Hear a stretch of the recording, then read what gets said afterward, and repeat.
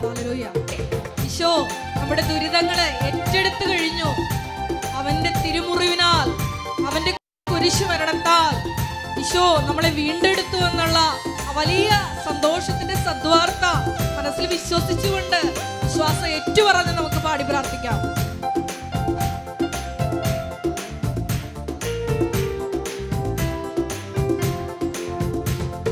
സ്വർഗം തുറന്നു നീ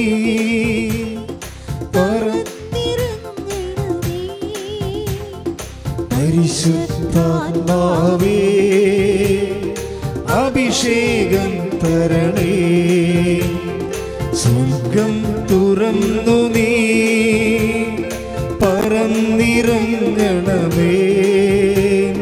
പരിശുദ്ധാത്മാവേ അഭിഷേകം തരണേ. കരങ്ങൾ ഉയർത്തി. ആത്മാവേ ആത്മാവേ ഞങ്ങളിൽ നിറയണമേ. ആത്മാവേ ആത്മാവേ ഞങ്ങളിൽ നിറയണം. സ്തുതിക്കട്ടെ. ഹല്ലേലൂയ ഹല്ലേലൂയ ഹല്ലേലൂയ. യേശുവേ നന്ദി. ഹല്ലേലൂയ ഹല്ലേലൂയ. എല്ലാവരും ശക്തിയോടെ സ്തുതിക്കട്ടെ. ഹല്ലേലൂയ ഹല്ലേലൂയ. ഹല്ലേലൂയ ഹല്ലേലൂയ. യേശുവേ നന്ദി. യേശുവേ ആരാധന. ഹല്ലേലൂയ ഹല്ലേലൂയ ഹല്ലേലൂയ ഹല്ലേലൂയ. പരമ ദിവ്യ കാരുണ്യത്തിന് എന്നേരവും ആരാധനയും സ്തുതിയും പുകഴ്ചയും ഉണ്ടായിരിക്കട്ടെ. പരിശുദ്ധ പരമ ദിവ്യ കാരുണ്യത്തിന് എന്നേരവും ആരാധനയും സ്തുതിയും പുകഴ്ചയും ഉണ്ടായിരിക്കട്ടെ. പരിശുദ്ധ പരമ ദിവ്യ കാരുണ്യത്തിന് എന്നേരവും ആരാധനയും സ്തുതിയും പുകഴ്ചയും ഉണ്ടായിരിക്കട്ടെ.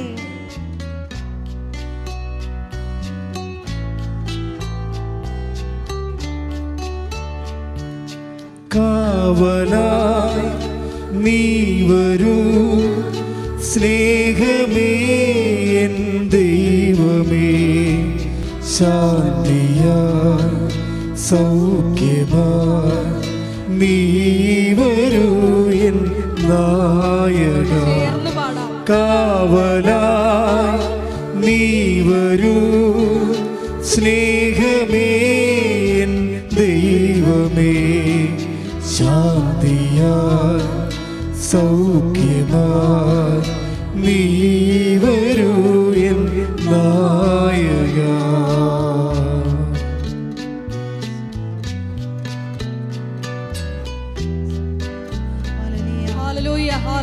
യേശുവേ നന്ദി. ഹല്ലേലൂയ യേശുവേ ആരാധന. ഹല്ലേലൂയ.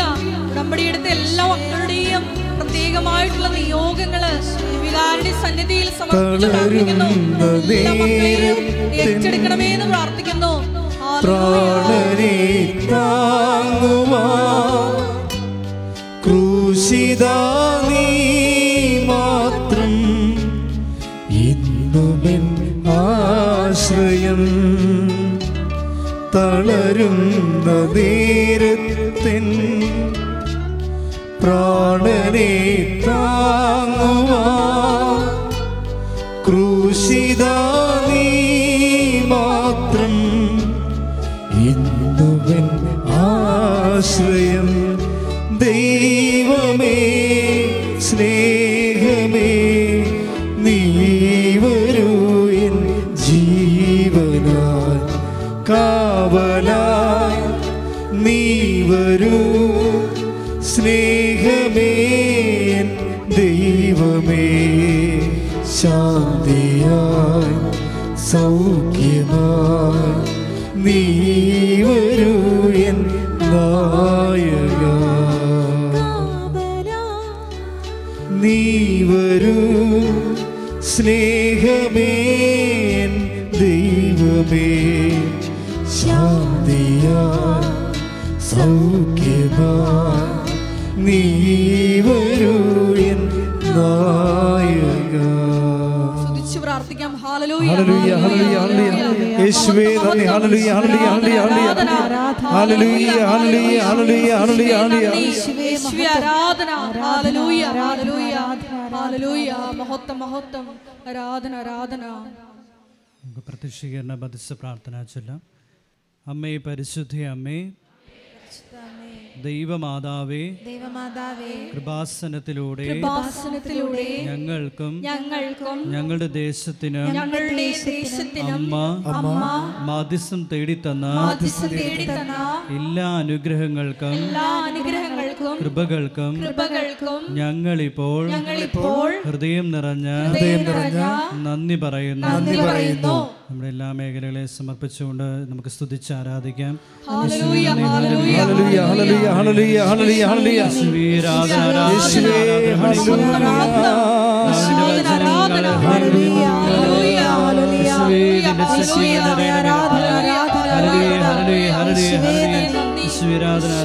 കാവലായി നീ വരൂ സ്നേഹമേ ദൈവമേ, ശാന്തിയാ സൗഖ്യമാ നീ വരൂ എൻ നായക.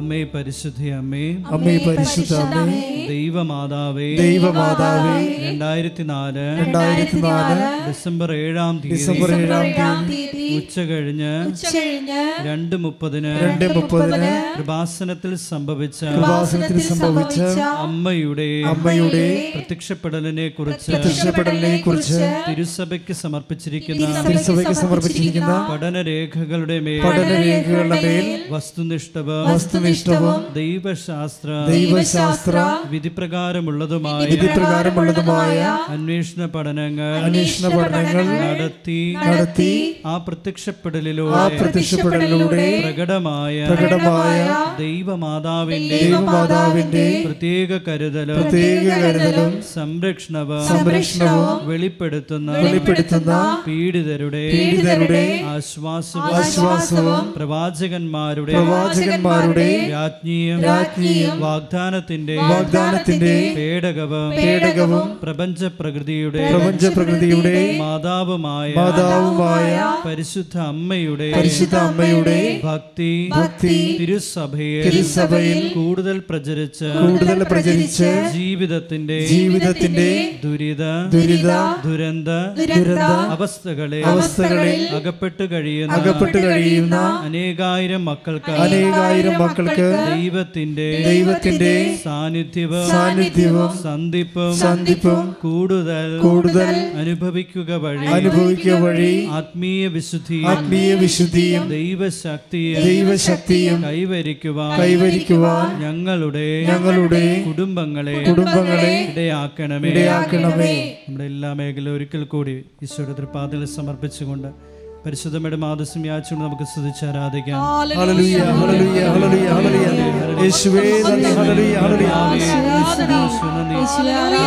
എല്ലാ ശുശ്രൂഷകളെയും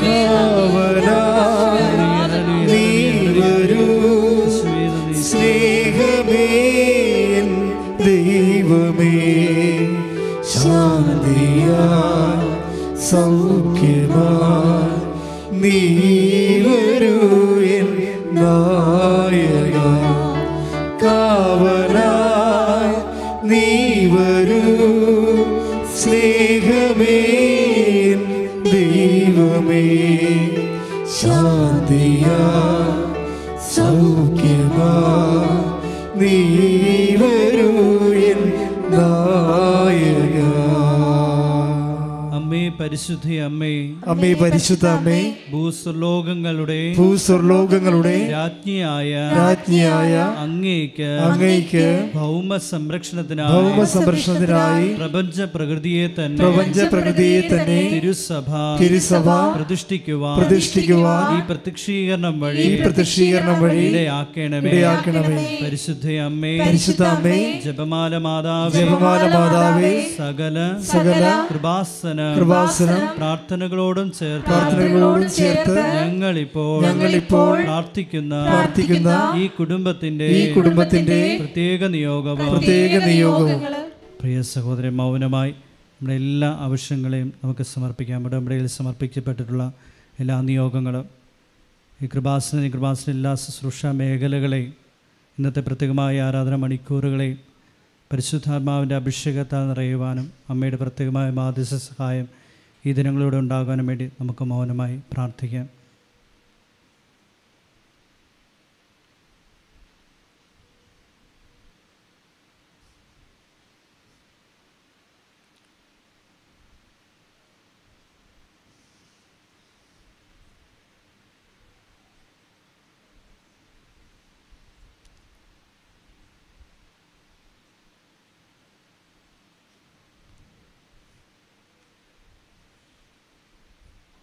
നമുക്ക് ഏറ്റുചൊല്ലാം. അമ്മയുടെ പ്രത്യക്ഷീകരണത്തിന്റെ അനുഗ്രഹവേളയിൽ ഞങ്ങൾക്ക് സാധിച്ചു തരുവാൻ കനിയണമേ. ആമേൻ. ഒരിക്കൽ കൂടി ഇരുകരങ്ങൾ ഉയർത്തി നമുക്ക് സ്തുതിച്ച് ആരാധിക്കാം.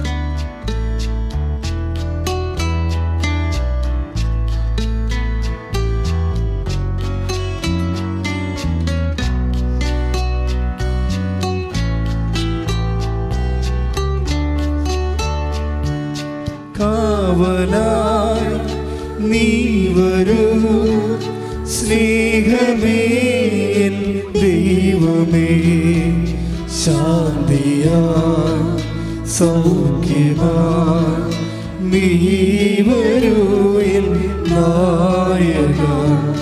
കാവലായി നീ വരൂ സ്നേഹമേ എൻ ദൈവമേ, ശാന്തിയായി സൗഖ്യമായി നീ വരൂ എൻ നായക. പരിശുദ്ധ പരമ ദിവ്യകാരുണ്യത്തിന് ആരാധനയും സ്തുതിയും പുകഴ്ചയും ഉണ്ടായിരിക്കട്ടെ. പരിശുദ്ധ പരമ ദിവ്യകാരുണ്യത്തിന് ആരാധനയും സ്തുതിയും പുകഴ്ചയും ഉണ്ടായിരിക്കട്ടെ. പരിശുദ്ധ പരമ ദിവ്യകാരുണ്യത്തിന് ആരാധനയും സ്തുതിയും പുകഴ്ചയും ഉണ്ടായിരിക്കട്ടെ. പ്രാർത്ഥിക്കുക. കർത്താവായ ദൈവമേ, എന്നെ നിന്റെ അനുഗ്രഹത്തിന്റെ സന്നിധാനത്തിലേക്ക് പ്രത്യേകം പേര് ചൊല്ലി വിളിച്ച് പ്രഭാതത്തിലെ എത്തിച്ചതിന് നന്ദി പറയുന്നു. കർത്താവേ, അങ്ങേ കൃപയും സത്യവും ഒരുപോലെ ആവഹിക്കപ്പെടാൻ മഹത്വത്തിന്റെ സ്വർഗീയ പാത്രമായി എന്നെ ഉയർത്തണമേ. ശ്രദ്ധിക്കട്ടെ.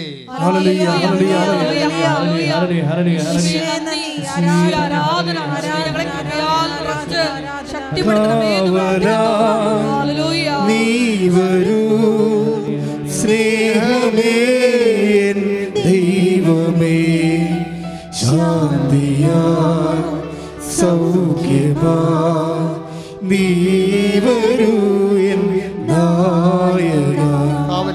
കാവലായി നീ വരൂ സ്നേഹമേ ദൈവമേ, ശാന്തിയായി സൗഖ്യമായി നീ വരൂ എൻ നായക. പ്രാർത്ഥിക്കട്ടെ. കർത്താവായ ദൈവമേ, അങ്ങയുടെ തിരുസന്നിധിയിലെ മനസ്സ് നീറി നെഞ്ചു പൊടിഞ്ഞ് വിവിധങ്ങളായ മനഭാരങ്ങളോടെ നിൽക്കുന്ന ഓരോ മക്കളെയും നിന്റെ തിരുമുറിവാർന്ന മരിച്ചുയർത്തെഴുന്നേറ്റ മഹത്വപൂർണമായ സ്പർശിക്കണമേ. എക്കാലങ്ങളിലും ഓൺലൈനിലെ ആരാധന കൂടുമ്പോഴ് കുടുംബങ്ങളെല്ലാം ഞങ്ങൾ ഓർക്കുന്നു, അവർക്ക് വേണ്ടി പ്രാർത്ഥിക്കുന്നു. കർത്താവിന്റെ കൃപ അവരുടെ മേൽ ചൊരിയട്ടെ. എല്ലാവരും കർത്താവിന്റെ സാക്ഷികളായി സ്വർഗ്ഗത്തിന്റെ അടയാളങ്ങള് സംവഹിക്കാൻ സൗഖ്യമായി വിടുതലായി അഭിഷേകം നൽകണമേ.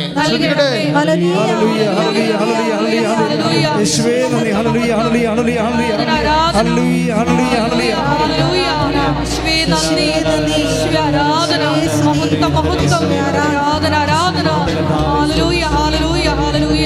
യേശുവേ നന്ദി, യേശുവേ ആരാധന. ഹല്ലേലൂയ, ഹല്ലേലൂയ. മഹത്വം, മഹത്വം. ആരാധന, ആരാധന. ഹൃദയം തുറന്ന് സ്തുതിക്കാം. ഹല്ലേലൂയ, ഹല്ലേലൂയ. നീ വരൂ സ്നേഹമേ ദൈവമേ, ശാന്തിയാ സൗഖ്യമാ നീ വരൂ എൻ നായക. അവനായി നീ വരൂ സ്നേഹമേ ദൈവമേ, ശാന്തിയാ സൗഖ്യമാ നീ വരൂ എൻ നായക. കർത്താവായ ദൈവമേ, വിവാഹം ഒത്തുവരാത്തവരെ, മക്കളില്ലാത്തവരെ, വീടില്ലാത്തവരെ, ജോലി സംബന്ധമായ എല്ലാ പരിശ്രമങ്ങളും തകർന്നു പോകുന്നവരെ, ഒരു വരുമാനമില്ലാത്തവരെ, എന്ത് ചെയ്യണമെന്നറിയാതെ മനസ്സ് കുഴങ്ങുന്നവരെ, അവരുടെ മേലെല്ലാം സങ്കീർത്തനം 32:8 പ്രാർത്ഥിക്കുന്നു. നീ നടക്കേണ്ട വഴി നിന്റെ മുഖത്ത് നോക്കി നിന്നെ ഉപദേശിക്കുമെന്ന് കർത്താവേ, ഞാൻ ലോകത്തിന്റെ പ്രകാശമാണെന്ന് വെളിപ്പെടുത്തിയ കർത്താവേ, എല്ലാ മക്കളും ഒരുമിച്ച് മനക്കുഴക്കത്തോടെ ജീവിതം ഇരുട്ടിൽ തപ്പുന്നവരെ നിന്റെ പ്രകാശം സങ്കീർത്തനം 119 പ്രാർത്ഥിക്കുന്ന പാതയ്ക്ക് വിളക്കും പാദത്തിന് പ്രകാശവുമായ കർത്താവിന്റെ വചനത്താൽ ഞങ്ങൾക്ക് പ്രത്യേക വെളിച്ചം നൽകണമേ, ആശ്വാസം നൽകണമേ, ധൈര്യം നൽകണമേ, അഭിഷേകം നൽകണമേ. ഹല്ലേലൂയ, ഹല്ലേലൂയ, ഹല്ലേലൂയ, ഹല്ലേലൂയ. കാവലാ നീ വരൂ സ്നേഹമേ ദൈവമേ, ശാന്തിയാ സൗഖ്യമാ നീ വരൂ എൻ നായക. കാവലാ നീ വരൂ സ്നേഹമേ ദൈവമേ, ശാന്തിയാ സൗഖ്യമാ നീ വരൂ എൻ നായക. പരിശുദ്ധ പരമദിവ്യകാരുണ്യത്തിന് എന്നേരവും ആരാധനയും സ്തുതിയും പുകഴ്ചയും ഉണ്ടായിരിക്കട്ടെ. ഇരിക്കുക.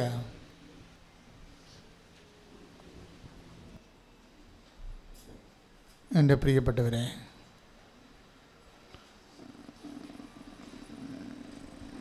സാക്ഷ്യ വിചാരത്തിനായി നമ്മളിന്ന് ഉടമ്പടി ധ്യാനത്തിൽ എടുക്കുന്നത് ഒരു മാതൃകാ സാക്ഷ്യമെന്ന് പറയുന്നത് കൃപാറോയിയുടെ സാക്ഷ്യമാണ്. കൃപാറോയി ഒരു BSc കംപ്ലീറ്റ് ചെയ്ത ഒരു നേഴ്സിംഗ് കോഴ്സ് കംപ്ലീറ്റ് ചെയ്ത ആളാണ്. അവർക്കൊരു 22 വയസ്സുണ്ട്. പക്ഷെ അവരുടെ സാക്ഷ്യം ഇട്ടതിന് ശേഷം പെട്ടെന്നത് 88,000 അതിൻ്റെ വ്യൂവേഴ്സ് കൂടി. അതിന് കുറച്ച് കാരണങ്ങളുണ്ട്. അതിൻ്റെ ചില സാക്ഷ്യങ്ങൾ എങ്ങനെ ഇട്ടാലും ഒരു 20,000 അപ്പുറത്ത് പോകത്തില്ല. പക്ഷെ ഇത് പെട്ടെന്നാണ് ഈ സാക്ഷ്യം എല്ലാവരും അക്സെപ്റ്റ് ചെയ്യാൻ തുടങ്ങിയത്. അതിൻ്റെ കാരണം എന്ന് പറയുന്നത് അതിൻ്റെ അകത്തൊരു സത്യമുള്ളത് കൊണ്ടാണ്. നമ്മളെപ്പോഴും നമുക്കറിയാമല്ലോ, ഉടമ്പടിയുടെ ഒരു രീതി എന്ന് പറയുന്നത്, ഉടമ്പടി 2 കാര്യങ്ങൾ കൂടുമ്പോഴാണ് നമുക്ക് ഈ മഹത്വം ഉണ്ടാകുന്നത്. നമുക്ക് ഈ ഫിസിക്കൽ ഫേവേഴ്സ് എന്ന് പറയുന്ന സോക്കോൾഡ് ബ്ലെസ്സിങ്സ് അത് ഫിസിക്കാലിറ്റി മെയിൻറ്റെയിൻ ചെയ്യാനുള്ളതാണ്. പക്ഷേ അത് സ്പീഡപ്പ് ആകണത്. ഇപ്പോൾ ഫിസിക്കാലിറ്റി എന്ന് പറയുമ്പോൾ നമ്മുടെ ശരീരാത്മകത, ജഡത്വം, അതിൻ്റെ അകത്ത് ജോലിയുണ്ട്, വീടുണ്ട്, വിവാഹമുണ്ട്, മക്കളുണ്ട്. പ്രൊമോഷൻ ഉണ്ട്, PR ഉണ്ട്. അതെല്ലാം പല കാര്യങ്ങൾ കൊണ്ടാണ് ഫിസിക്കാലിറ്റി മെയിൻറ്റെയിൻ ചെയ്ത് പോകുന്നത്. അതിന് നമുക്ക് ബ്ലെസ്സിങ്സാണ് വേണ്ടത്. ഈ ബ്ലെസ്സിങ് തന്നെ നമുക്ക് ലഭിക്കുന്നതിന് സ്പീഡപ്പ് ചെയ്യാൻ പറ്റും. ഉടമ്പടിയുടെ ഫോർമുല അതാണ്. ബ്ലെസ്സിങ്സ് സ്പീഡപ്പ് ചെയ്യാൻ പറ്റും. അതെങ്ങനെയാണ് സ്പീഡപ്പ് ചെയ്യണത്, അതിൻ്റെ അനുധാരികൾ എന്താണ്, അതാണ് ഉടമ്പടി ധ്യാനത്തിലൂടെ നമ്മൾ അന്വേഷിക്കുന്നത്. പ്രാർത്ഥിക്കുക. കർത്താവായ ദൈവമേ, ഈ ഉടമ്പടി ധ്യാനത്തിലൂടെ ആരാധനയിലൂടെ അങ്ങയെ അടുത്തനുഭവിക്കാൻ കർത്താവിന്റെ വചനം വിശുദ്ധ യോഹന്നാന്റെ സുവിശേഷം 1:14 രേഖപ്പെടുത്തിയിരിക്കുന്ന പോലെ കൃപയും സത്യവും നിറഞ്ഞ പിതാവിന്റെ ഏകജാതനെ അടുത്ത മഹത്വത്താൽ ഉടമ്പടി വഴി ഞങ്ങളെയും അങ്ങ് മഹത്വപ്പെടുത്തണമേ. അതിനായി സ്വർഗത്തിന്റെ പാഠങ്ങൾ ഞങ്ങളെയും പഠിപ്പിക്കണമേ. അമ്മേ പരിശുദ്ധമേ, ദേവമാതാവേ, ഈശോയെ ഞങ്ങൾക്ക് ലോകത്തിന് നൽകിയതുപോലെ കാലങ്ങളിലെ മരിയൻ മിഷനായി യേശുവിനെ സ്വീകരിക്കാനും യേശുവിനെ ലോകത്തിന് കൊടുക്കുവാനും ഞങ്ങൾക്ക് വേണ്ടി ഉടമ്പടി എടുത്തിട്ടുള്ള എല്ലാവർക്കും വേണ്ടി അമ്മേ ദേവമാതാവേ, മാതാവേ, ഈ ആരാധനയിലെ മാധ്യസ്ഥം വഹിക്കണമേ.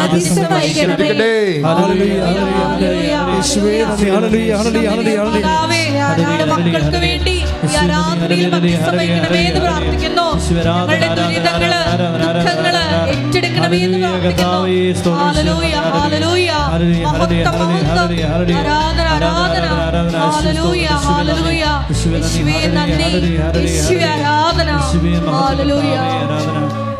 ഒരുമിച്ച് വളരുന്ന നീരത്തിൻ പ്രാണനെ താങ്ങുവാൻ ക്രൂശിത നീ മാത്രം ഇന്നുമെൻ ആശ്രയം. തളരുന്ന നേരത്തിൻ പ്രാണനെ താങ്ങുവാൻ ക്രൂശിത നീ മാത്രം ഇന്നുമെൻ ആശ്രയം. സ്നേഹമേ ദൈവമേ, നീ വരൂ എൻ ജീവനാ കാവലാ, നീ വരൂ സ്നേഹമേ എൻ ദൈവമേ. കാവലായി ശാന്തിയാ സൗഖ്യമാ, നീ വരൂ എൻ നായക കാവലാ, നീ വരൂ സ്നേഹമേ എൻ ദൈവമേ. ശാന്തിയാ സൗഖ്യമാ, നീ വരൂ എൻ നായക. കൃപയുടെ സാക്ഷ്യത്തിൻ്റെ ഫസ്റ്റ് ഭാഗം ഇതാണ്. അവൾ കേരളത്തിലെ നല്ല ഒരു ട്രെയിനിങ് കോളേജിലാണ് പഠിച്ചത്, OITക്കൊക്കെ പഠിച്ചതേ. പക്ഷേ അത് എല്ലാം C+ ആയിപ്പോയി. അപ്പം നമ്മൾ വരുന്ന വഴികൾ എപ്പോഴും ഇതുപോലെയുള്ള ചില അനുഭവങ്ങളൊക്കെ നമുക്ക് ഉണ്ടാകും. അപ്പം നിങ്ങൾ ഡൗണായി പോകരുത്. നമ്മൾ ഡൗണായി പോകുന്ന സാഹചര്യങ്ങളും സത്യത്തോടെ ദൈവത്തിൻ്റെ കൈകളിൽ പിടിക്കാനാണ്. നമ്മളെല്ലാവരും കൈകളിൽ പിടിക്കുന്നവരാണ്. പിടിച്ചില്ല സത്യമില്ല, നുണ ഉണ്ടാകും കുറേ. അത് ബൈബിൾ അത് അംഗീകരിക്കണില്ല. അതാണ് പ്രശ്നം. നീ എപ്പോഴും നോക്കേണ്ടത് നിൻ്റെ ദൈവത്തിലുള്ള റിലയൻസ്, ആശ്രയം സത്യമാണോ എന്ന് നോക്കണം. അതെപ്പോഴും ഭയങ്കര കാര്യം. നമ്മൾ ബൈബിളിൽ തന്നെ ഫിഡലിറ്റി എന്നൊക്കെ പറയും. ഫിഡലിറ്റി സത്യത്തിൻ്റെ ഒരു ഭാഗം മാത്രമാണ്. നമ്മൾ ബൈബിളിൽ ഉടമ്പടിയിൽ നമ്മൾ എപ്പോഴും ഡീൽ ചെയ്യുന്നത് ഫെയ്ത്ത് അല്ല, ഫിഡലിറ്റിയാണ്. വിശ്വാസമല്ല, വിശ്വസ്തതയാണ്, അല്ലേ? പക്ഷേ വിശ്വസ്തത പോലും നമ്മുടെ സം ടോട്ടാലിറ്റി നമ്മുടെ അതിൻ്റെ ആധ്യാത്മികതയുടെ ഒരു ഭാഗം മാത്രമാണ്. പക്ഷേ കൃപ ഡയറക്റ്റ് ബന്ധപ്പെട്ടിരിക്കുന്നത് സത്യവുമായിട്ടാണ് ബന്ധപ്പെട്ടിരിക്കുന്നത്. അപ്പോൾ ഇവിടെ കൃപ റോയി എന്താ ചെയ്യണത്? അടുത്തത്, അവിടെ ഒരു ആൻറ്റി ഉണ്ടായിരുന്നു ഇവിടെ ഹോസ്റ്റലിൽ. അപ്പോൾ ഇവർ എല്ലാം C++ അടിച്ച് തോറ്റു തൊപ്പിയിട്ടൊക്കെ ഇരിക്കുമ്പോൾ, സങ്കടപ്പെട്ടിരിക്കുമ്പോൾ കൃപ റോയി ഈ കുഞ്ഞിനോട് പറയും, നീ കൃപാസനം ചെല്ലേ, അമ്മ മാതാവിൻ്റെ ഉടമ്പടി എടുക്കാൻ പറയും. അപ്പോൾ നമുക്കറിയില്ല, ഉടമ്പടി എന്ന് പറയുമ്പോൾ നമ്മൾ സ്വാഭാവികമായിട്ട് ഒരു ബയലാട്രൽ എഗ്രിമെൻറ്റാണ് അല്ലേ. നമ്മൾ സാധാരണ സിംഗിൾ എഡ്ജ് പ്രെയർ അതിൻ്റെ റിസർട്ടേഷൻ അതിൻ്റെ മെക്കാനിസത്തിൽ നിന്ന് ആ ഫോർമാറ്റ് ചേഞ്ച് ചെയ്യുകയാണ്, നമ്മൾ നേരെ ചേഞ്ച് ചെയ്യുകയാണ്. കാര്യം നമ്മുടെ എല്ലാ പ്രാർത്ഥനകൾക്കും സിംഗിൾ എഡ്ജാണ് ഉള്ളത്. അത് എന്താണത് ഗ്യാരണ്ടി ചെയ്യണമെന്ന് ചോദിച്ചു കഴിഞ്ഞാൽ നമ്മളതിന് ഗ്യാരണ്ടി ചെയ്യണില്ല. നമ്മൾ ഗ്യാരണ്ടി ചെയ്യാൻ വേണ്ടി അതിൻ്റെ തൊട്ട് ഇൻവെസ്റ്റ് ചെയ്യണില്ല. ദൈവത്തിൻ്റെ വാഗ്ദാനങ്ങളിലുള്ള ഒരു കേവല വിശ്വാസത്തിലാണ് നമ്മളതിൻ്റെ അകത്ത് ഇൻവെസ്റ്റ് ചെയ്യണമെന്നില്ല. പക്ഷെ ഉടമ്പടിയിലേക്ക് വരുമ്പോൾ അങ്ങനെയല്ല. ദൈവത്തിൻ്റെ വാഗ്ദാനങ്ങളിൽ സത്യമായി നമ്മൾ വിശ്വസിക്കുന്നുവെന്ന് ദൈവത്തിന് മനസ്സിലാക്കുന്ന രീതിയിൽ നമ്മളതിനകത്ത് നിക്ഷേപിക്കുന്നുണ്ട്. അതാണ് നമ്മുടെ ഒരു ക്രെഡിബിലിറ്റി എന്ന് പറയുന്നത്. സത്യമാണത്. അപ്പോൾ കൃപ റോയി വന്ന് ഉടമ്പടി എടുത്തു. ഉടമ്പടി എടുത്തതിന് ശേഷം പിന്നെ വീണ്ടും ഈ പരീക്ഷ തന്നെ വീണ്ടും എഴുതുമ്പോൾ ഈ 4 C+ എന്നുള്ളത് ചേഞ്ച് ചെയ്യും. 2 C+ ആയിട്ടത് വ്യത്യാസപ്പെടും. ബാക്കിയെല്ലാം BA വരും. കുറച്ച് ഗ്രോത്ത് ഉണ്ട്, ഒരു 50% ഗ്രോത്ത് വരും ഉടമ്പടി എടുക്കുമ്പോൾ. പലർക്കും അങ്ങനെ സംഭവിക്കുന്നുണ്ട്. ഫസ്റ്റ് ഫേസിൽ, ഉടമ്പടിയുടെ ഫസ്റ്റ് ഫേസിൽ സാധാരണ നിലവാരത്തേക്കാൾ കുറച്ചുകൂടി മെച്ചപ്പെട്ട റിസൾട്ട് നമുക്ക് വരുന്നുണ്ട്. അതെല്ലാം എന്ത് വിഷയമായാലും പഠനത്തിൻ്റെ തന്നെയല്ല, ജീവിതത്തിൻ്റെ ആയാലും, കേസിൻ്റെ ആയാലും, മക്കളില്ലാത്ത അവസ്ഥയായാലും, വിവാഹം ഒത്തുവരാത്ത അവസ്ഥയായാലും, ഇപ്പോൾ സ്ഥലം വിൽക്കണ വിഷയമായാലും, ആധ്യാത്മിക ജീവിതമായാലും ഒരു 10% ഹൈക്ക് നമുക്ക് കിട്ടും, അല്ലെങ്കിൽ ഒരു 20% ഹൈക്ക് കിട്ടും. അപ്പോൾ ചില ആൾക്കാരെന്ന് വെച്ചാൽ പിന്നെ ഞാൻ വർക്ക് ചെയ്യണം, പിന്നെ ഉടമ്പടി സെക്കൻഡ് ഫേസ് വർക്ക് ചെയ്യണത്. അതുപോലെ ആ എഡ്യൂക്കേഷൻ, പ്രത്യേകിച്ച് ഉടമ്പടിയെക്കുറിച്ച് എഡ്യൂക്കേഷൻ ഇല്ല എന്നുണ്ടെങ്കിൽ അവരാ പഴയതുപോലെ തന്നെ ചെയ്യും. പക്ഷേ കൃപ റോയി ഭയങ്കര ഷ്രൂഡ് ആൻഡ് ഇൻ്റലിജൻറ്റ് സ്റ്റുഡൻറ്റാണ്. അവർക്ക് എന്താ മനസ്സിലായെന്ന് വെച്ച് കഴിഞ്ഞാൽ എന്തുകൊണ്ടാണ് C+ കുറഞ്ഞു പക്ഷേ എല്ലാം B ആകാഞ്ഞത് എന്താണ്? അപ്പോൾ ഞാൻ ഉടമ്പടി കൃത്യമായിട്ട് ചെയ്യുന്നുണ്ടോ? അപ്പോൾ ഇൻട്രോസ്പെക്ഷനായി. എല്ലാവരും ഉടമ്പടി എപ്പോഴും നമ്മൾക്ക് ഇൻട്രോസ്പെക്ഷൻ നടത്തിക്കൊണ്ടിരിക്കണം. എപ്പോഴും നമുക്ക് ആന്തരിക വിചാരണ, നിരീക്ഷണമല്ല, ആന്തരിക വിചാരണ നടത്തിക്കൊണ്ടിരിക്കണം. ഞാൻ ഉടമ്പടി പക്കയായിട്ടാണോ അത് എക്സിക്യൂട്ട് ചെയ്യണത്? കാര്യം ദൈവത്തിൻ്റെ സ്ഥാനത്തു നിന്നുള്ള പ്രത്യേകത, ദൈവത്തിന് ഒറ്റ വാക്യമുള്ളൂ. അതെപ്പോഴും നമ്മൾ ശ്രദ്ധിക്കണം. ദൈവത്തിന് ഒറ്റ വാക്കായിരിക്കും, അത് സത്യമായ വാക്കായിരിക്കും. ഇപ്പോൾ 22:6 ഇല്ലേ, വെളിപാടിൻ്റെ പുസ്തകത്തിൽ 22:6, write down this word is trustworthy. നിങ്ങൾ എഴുതുക, ഈ വചനം വിശ്വാസയോഗ്യവും. Read it. ശ്രുതികട്ടെ. ഹല്ലേലൂയ. വെളിപാട് 22:6. അവൻ എന്നോട് പറഞ്ഞു, അവൻ എന്നോട് പറഞ്ഞു, ഈ വചനങ്ങൾ വിശ്വാസയോഗ്യവും സത്യവുമാണ്. അതായത് വചനമെന്ന് അത് നമുക്കറിയാം, വാക്കാണ്. അത് കേവലമായ വാക്കുകളൊന്നും ദൈവം പറഞ്ഞിട്ടില്ല. വാക്കുകളെല്ലാം വാഗ്ദാനങ്ങളാണ്. എല്ലാ വാക്കിൻ്റെ ഉള്ളിലും ദൈവം എന്താ വെച്ചിരിക്കണത്? ദാനം വെച്ചിട്ടുണ്ട്. എല്ലാ വാക്കിൻ്റെ ഉള്ളിലും ദൈവം ദാനം വെച്ചിട്ടുണ്ട്. അതുകൊണ്ടാണ് ബൈബിൾ പറയണത് ഈ ദാനമാണ് നമുക്ക് പ്രയോജനപ്പെടേണ്ടത്. വാക്ക് ഒരു കവറേജാണ്, അതിൻ്റെ ഒരു പൊതിച്ചിലാണ്, ശബ്ദം കൊണ്ട് പൊതിഞ്ഞിരിക്കുന്നത്. ഈ ശബ്ദത്തിൻ്റെ ഉള്ളിൽ ദൈവം നിൻ്റെ ജീവിതത്തിൻ്റെ, അനുദിന ജീവിതത്തിൻ്റെയും വരാൻ പോകുന്ന നിത്യജീവിതത്തിൻ്റെയും സ്വർഗീയ ദാനങ്ങൾ വാക്കിൻ്റെ ഉള്ളിലാണ് വെച്ചിരിക്കുന്നത്. ഇത് സത്യമാണ്. അതുകൊണ്ടാണ് ഈ വാഗ്ദാനം നമ്മളെന്താ ചെയ്യണത്? വാഗ്ദാനം പ്രാപിക്കുകയാണ് ചെയ്യണത്. അല്ലേ? നമ്മൾ പ്രാർത്ഥിക്കത്തില്ലേ? എന്താ പറഞ്ഞത്? ഒന്ന് പ്രാർത്ഥിച്ച്. ഈശോമിശിഹായുടെ വാഗ്ദാനങ്ങൾക്ക് അല്ലേ അല്ലേ സർവേശ്വരന്റെ പരിശുദ്ധ മാതാവേ, ഞങ്ങൾക്ക് വേണ്ടി അപേക്ഷിക്കുന്നു. കൈയടിച്ച് കർത്താൻ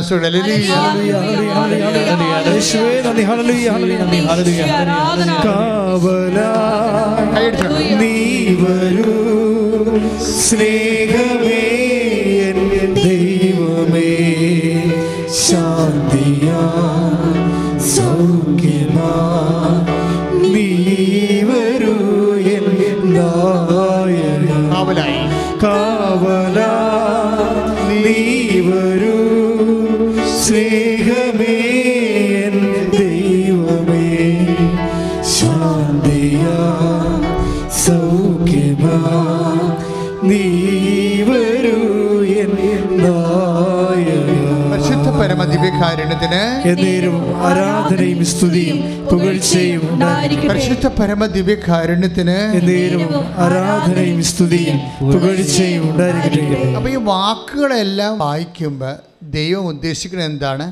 നമ്മൾ ഇതിനകത്തുള്ള ദാനങ്ങൾ പ്രയോജനപ്പെടുത്തണം. മനസ്സിലായില്ലേ? ഇപ്പം ഉടമ്പടിയിൽ അരമണിക്കൂർ വചനം വായിക്കണ്ടേ? അപ്പോൾ എന്തിനാ വചനം വായിക്കണത്? ആ വാക്കിൻ്റെ ഉള്ളിലെല്ലാം ദാനങ്ങളുണ്ട്. അതിലെല്ലാം നമുക്ക് പ്രയോജനപ്പെടുത്തേണ്ടതാണത്. എങ്ങനെയാണ് പ്രയോജനപ്പെടുന്നത്? അത് വിശ്വാസത്തിൻ്റെ അടിസ്ഥാനത്തിലാണ്. അല്ലേ? ഹെബ്രായർ 4:2 എന്താണ് പറഞ്ഞ്? അവർ കേട്ട വചനം അവർക്ക് പ്രയോജനപ്പെട്ടില്ല. എന്തെന്നാൽ അവരതിലെ വിശ്വസിച്ചില്ല. അപ്പോഴേ വചനങ്ങളെല്ലാം പ്രയോജനപ്പെടാനുള്ളതാണ്. പക്ഷെ എപ്പോഴാണ് പ്രയോജനപ്പെടുന്നത്? നമ്മൾ എപ്പോഴാണ് അതിൽ വിശ്വസിക്കുന്നത്. പക്ഷേ വിശ്വസിക്കുമ്പോൾ എപ്പോഴും ഒരു കുഴപ്പമുണ്ട്. എന്താ കാര്യം? ഈ ചുണ്ടുകൊണ്ട് ചൊല്ലിയാൽ വിശ്വാസത്തിൻ്റെ ഫുൾ സ്വിങ് ആയിട്ടുള്ള ആപ്ലിക്കേഷൻസ് വരത്തില്ല. മനസ്സിലായില്ലേ? ഇപ്പം ഹെബ്രായർ 4:2 എന്താ പറയണത് എന്ന് പറഞ്ഞ്? അവർ കേട്ട വചനം അവർക്ക് പ്രയോജനപ്പെട്ടില്ല. കാരണം അവരതിൽ വിശ്വസിച്ചില്ല. അപ്പം ദൈവം എപ്പോഴും ഈ വിഷയത്തെക്കുറിച്ച് നമ്മളോട് എപ്പോഴും ഒരു ഇൻട്രോഗേറ്റീവ് മോഡിലായിരിക്കും. നീ വിശ്വസിച്ചിട്ടുണ്ടോ? കാര്യം അപ്പം നമ്മുടെ ഭാഗത്തു നിന്നുള്ള ഒരു വിഷയം, ദൈവമേ സത്യമായി ഞാനിത് വിശ്വസിക്കുന്നുണ്ട് എന്ന് പറയണം. പക്ഷെ പറഞ്ഞാൽ ദൈവം ഏക്കത്തില്ല. അതാണ് കുഴപ്പം. സത്യമായി ഞാനിത് വിശ്വസിക്കുന്നുണ്ട്. ഇപ്പം നമ്മൾ ജ്ഞാനസാനമൊക്കെ സ്വീകരിക്കുന്ന സമയത്ത് ജ്ഞാനസാനത്തിൻ്റെയൊക്കെ ഒരു പ്രത്യേകത, നമ്മൾ വിശ്വാസം പറയുന്നു. അല്ലേ? പറയുന്നു. പക്ഷെ പറയുമ്പോഴുണ്ടാകുന്നൊരു പ്രോബ്ലം, അതിൻ്റെ ഒരു പ്രൈമറി ഘട്ടം മാത്രമാണ്. എന്താ കാര്യം? നമ്മൾ ജ്ഞാനസ്ഥാനത്തിലൂടെ വിശ്വാസം പറഞ്ഞാലും ദൈവം ഉദ്ദേശിക്കുന്നത് നമ്മളതിനെക്കുറിച്ച് അറിയുമ്പോഴേ, മച്ചുവറാകുമ്പോഴേ നമ്മളത് പ്രാവർത്തികമാക്കുമെന്നാണ് ദൈവം ഉദ്ദേശിക്കുന്നത്. പ്രാവർത്തികമാക്കിക്കൊള്ളാം എന്ന് നമ്മൾ ജാമ്യത്തിലാണ് നമുക്ക് ജ്ഞാനസ്ഥാനത്തിലൂടെ രക്ഷയുടെ കവാടം തുറന്നു തന്നിരിക്കുന്നത്. മനസ്സിലായ? കാരണം വിശ്വാസത്തിന് പറച്ചിൽ കൊണ്ട്, ഇപ്പം നീ പിശാചിനെ ഉപേക്ഷിക്കുന്നുവോ? ഞാൻ ഉപേക്ഷിക്കുന്നു. അത് പറച്ചിലല്ലേ? നീ കർത്താവ് യേശുക്രിസ്തു വിശ്വസിക്കുന്നുവോ? ഞാൻ വിശ്വസിക്കുന്നു. അത് പറച്ചിലല്ലേ? അത് നിനക്ക് വേണ്ടി നിൻ്റെ മാതാപിതാക്കന്മാർ കുഞ്ഞുനാളിൽ അത് ഏറ്റുപറയുന്നു. പക്ഷേ ദൈവം എന്താണ് ഉദ്ദേശിക്കുന്നത്? ഈ വചനം പ്രയോജനപ്പെടുന്നത് നമ്മളത് ആക്ടിവേറ്റ് ചെയ്യുമ്പോഴാണ്. പറയുന്ന ഓരോ വചനങ്ങളും നടപ്പിലാക്കുമ്പോഴാണ് അത് നമുക്ക് പ്രയോജനപ്പെടുന്നത്. അതിൻ്റെ അകത്ത് പ്രധാനപ്പെട്ട കണ്ടൻറ്റ് പ്രവർത്തിക്കുകയാണ്, പറച്ചിലിനല്ല. ഇവിടെയാണ് ഉടമ്പടി ലിഫ്റ്റ് ചെയ്യാൻ കാരണം. ഉടമ്പടി ഇത്ര പെട്ടെന്ന് 10,000 സാക്ഷ്യം പറഞ്ഞത് എന്തുകൊണ്ടാണ്? 10,000 സാക്ഷ്യങ്ങൾ. ഈ ട്രോള് എന്തുമാത്രം ഉള്ളത്? വല്ലതും നടക്കുമോ? ഒന്നും നടക്കത്തില്ല. കാര്യം ഞാൻ അന്നേ പറഞ്ഞിട്ടുണ്ട്. കാര്യം കൃപാസനത്തിൻ്റെ ആസ്തി എന്ന് പറയുന്നത് ഇതിൻ്റെ ലക്ഷക്കണക്കിന് മനുഷ്യരുടെ ആധ്യാത്മിക അനുഭവമാണ്. അല്ലാതെ ആശയപരമായിട്ടുള്ള ഒരു വിഷയമല്ല. ദൈവത്തെ ഇതിലൂടെ അനുഭവിച്ചവർ ലക്ഷക്കണക്കിന് മനുഷ്യരുള്ളത്. അപ്പം അവരുടെ അടുത്ത് ഒന്നും പറഞ്ഞിട്ട് ഒരു കഥയുമില്ല. എന്താണ് inevitable defeat of the ideal by the real എന്ന് പറയും. എന്ന് വെച്ച് കഴിഞ്ഞാൽ ഐഡിയോളജിയൊക്കെ എല്ലാം യാഥാർത്ഥ്യത്തിന് മുമ്പിൽ ഇങ്ങനെ വിറങ്ങലിച്ച് നിന്ന് പരാജയപ്പെടും. എന്താ കാര്യം? അതാണ് അനുഭവം ജനങ്ങളുടെ കാര്യം. അനുഭവം എവിടുന്ന് വന്ന് ദൈവത്തിൻ്റെ വാഗ്ദാനങ്ങളിലുള്ള സത്യാവസ്ഥയിലുള്ള സത്യസന്ധമായ സമർപ്പണത്തിലൂടെയാണ് ഒരു വ്യക്തിക്ക് അനുഭവം ഉണ്ടാകുന്നത്. കൈ ഇടിച്ച് കർത്താവിനെ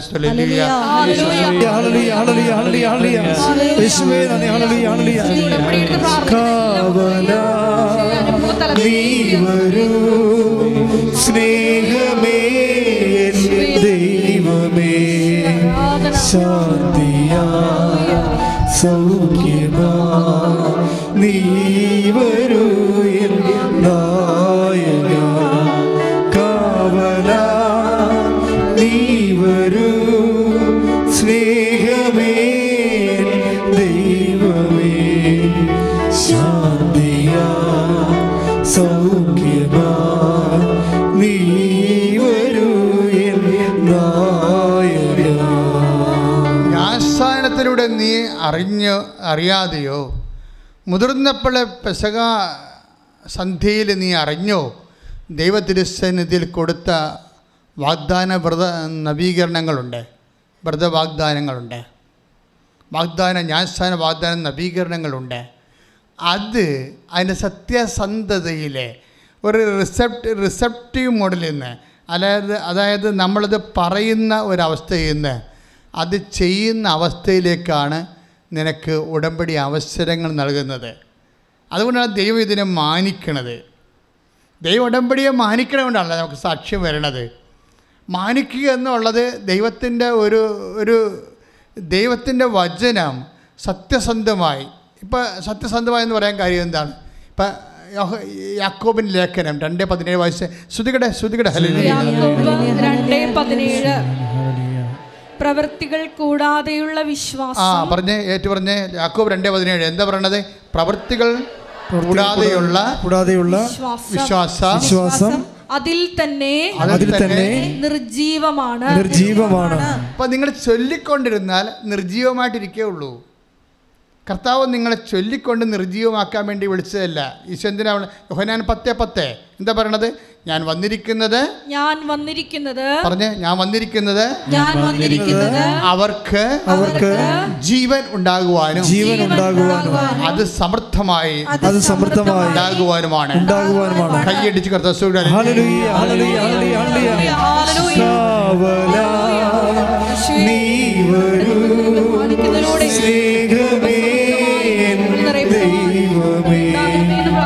ശാന്തിയാ സൗഖ്യമാ നീ വരൂ നായക കാവലായി നീ വരൂ സ്നേഹമേ ദൈവമേ ശാന്തിയാ സൗഖ്യമാ നീ വരൂ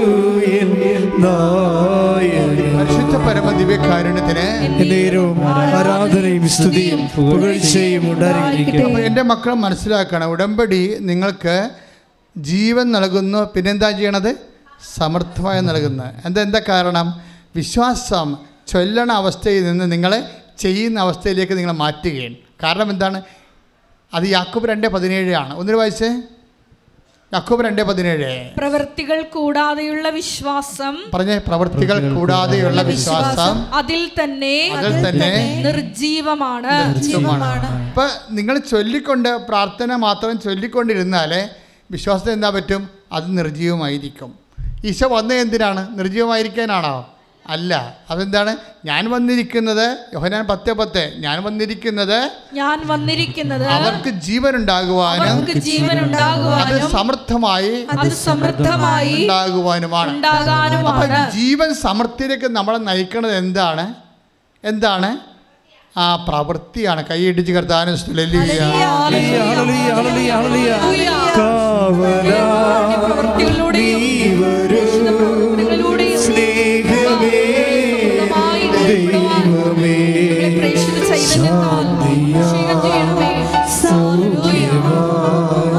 നീ വരൂ നായക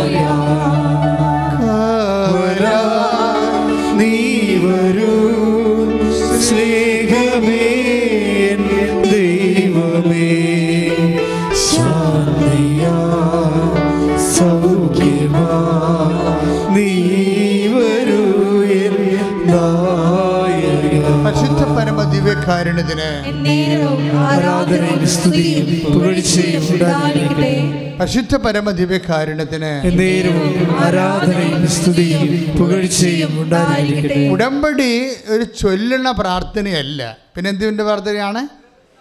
ചെയ്യുന്ന പ്രാർത്ഥനയാണ്. അതാണ് അവൻ പറയണത് പോലെ ചെയ്യുവിൻ. അതാണ്, ഇതെല്ലാം കണക്റ്റഡാണ്. അപ്പോഴേ കർത്താവിൻ്റെ മനസ്സ് സ്വപ്നം എന്താണ്? വചനം എല്ലാവരും നിവൃത്തിയാക്കിക്കൊണ്ട് ജീവൻ സമൃദ്ധിയിലേക്ക് വന്ന് മഹിമ പ്രാപിക്കണമെന്നുള്ളതാണ് നിത്യത വരിക. അതാണ് എൻ്റെ അകത്ത് വരുന്നത്. അപ്പോൾ അത് എന്തുകൊണ്ടാണ് വെച്ച് കഴിഞ്ഞാൽ അതിന് ഈശോ പറഞ്ഞ ന്യായമുണ്ട്. എന്താണ് ഈശോ പറയണത്? എൻ്റെ പിതാവ് എപ്പോഴും പ്രവർത്തനക്ഷമനാണ്, ഞാനും ഒന്ന് പറഞ്ഞേ ആ വചനെടുത്തേ. എൻ്റെ പിതാവ് എപ്പോഴും പ്രവർത്തനക്ഷമനാണ്, ഞാനും പ്രവർത്തിക്കുന്ന. ശ്രദ്ധിക്കട്ടെ. ഹല്ലേലൂയ, ഹല്ലേലൂയ, ഹല്ലേലൂയ, ഹല്ലേലൂയ, ഹല്ലേലൂയ. നീ വരൂ സ്നേഹമേ ദൈവമേ, ശാന്തിയാ സൗഖ്യമാ നീ വരൂ എൻ നായക. പരിശുദ്ധ പരമ ദിവ്യകാരുണ്യത്തിന് ആരാധനയും സ്തുതിയും പുകഴ്ചയും ഉണ്ടായിരിക്കട്ടെ. വായിച്ചോളൂ. യോഹന്നാൻ 5:17. യേശു അവരോട് പറഞ്ഞു, യേശു അവരോട് പറഞ്ഞു, എന്റെ പിതാവ് ഇപ്പോഴും പ്രവർത്തനനിരതനാണ്, ഞാനും പ്രവർത്തിക്കുന്നു. അപ്പൊ പ്രവർത്തിക്കാൻ തന്നെയാണ് ഈശോയും നമ്മളെ പറഞ്ഞു വിട്ടിരിക്കുന്നത്. ഇപ്പൊ കൃപാറോയുടെ സാക്ഷ്യം എന്താണ്? കൃപാറോയി എല്ലാം C+ അടിച്ചു, ഉടമ്പടി എടുത്തപ്പോൾ കുറച്ച് ഹൈക്ക് കിട്ടി. അപ്പോഴവൾക്ക് മനസ്സിലായി അങ്ങോട്ട് മുന്നോട്ട് പോയാൽ സത്യസന്ധമായിട്ട് ദൈവത്തിൻ്റെ മുമ്പിൽ നിന്നാൽ കർത്താവിൻ്റെ ഈ വിഷയത്തിൽ ഇടപെടുമെന്നറിയാം. കാര്യം വെച്ച് കഴിഞ്ഞാൽ ഇവർക്ക് മെറിറ്റ് കുറവാണ്.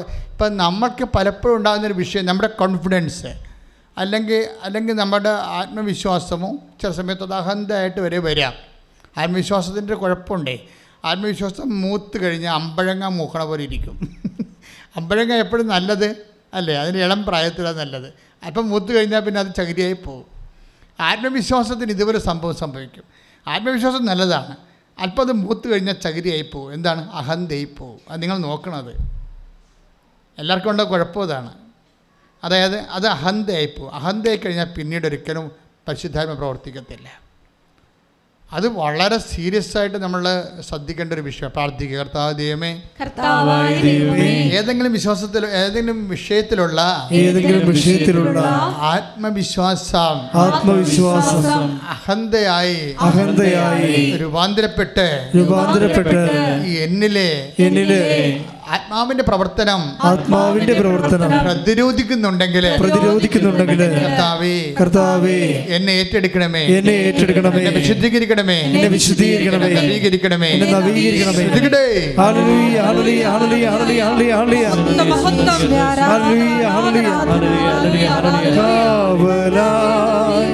നീ വരൂ സ്നേഹമേ ദൈവമേ, ശാന്തിയാ സൗഖ്യമാ നീ വരൂ എൻ നായക. പരിശുദ്ധ പരമ ദിവ്യകാരുണ്യത്തിന് ആരാധനയും സ്തുതിയും പുകഴ്ചയും ഉണ്ടായിരിക്കട്ടെ. അപ്പോൾ എന്താ വിഷയം? ഉടമ്പടി മുഴുവനും വർക്ക് ചെയ്യണത് 80% കർത്താവിൻ്റെ വാഗ്ദാനം നമ്മൾ പ്രാപിക്കണത് പ്രവൃത്തി കൊണ്ടാണ്.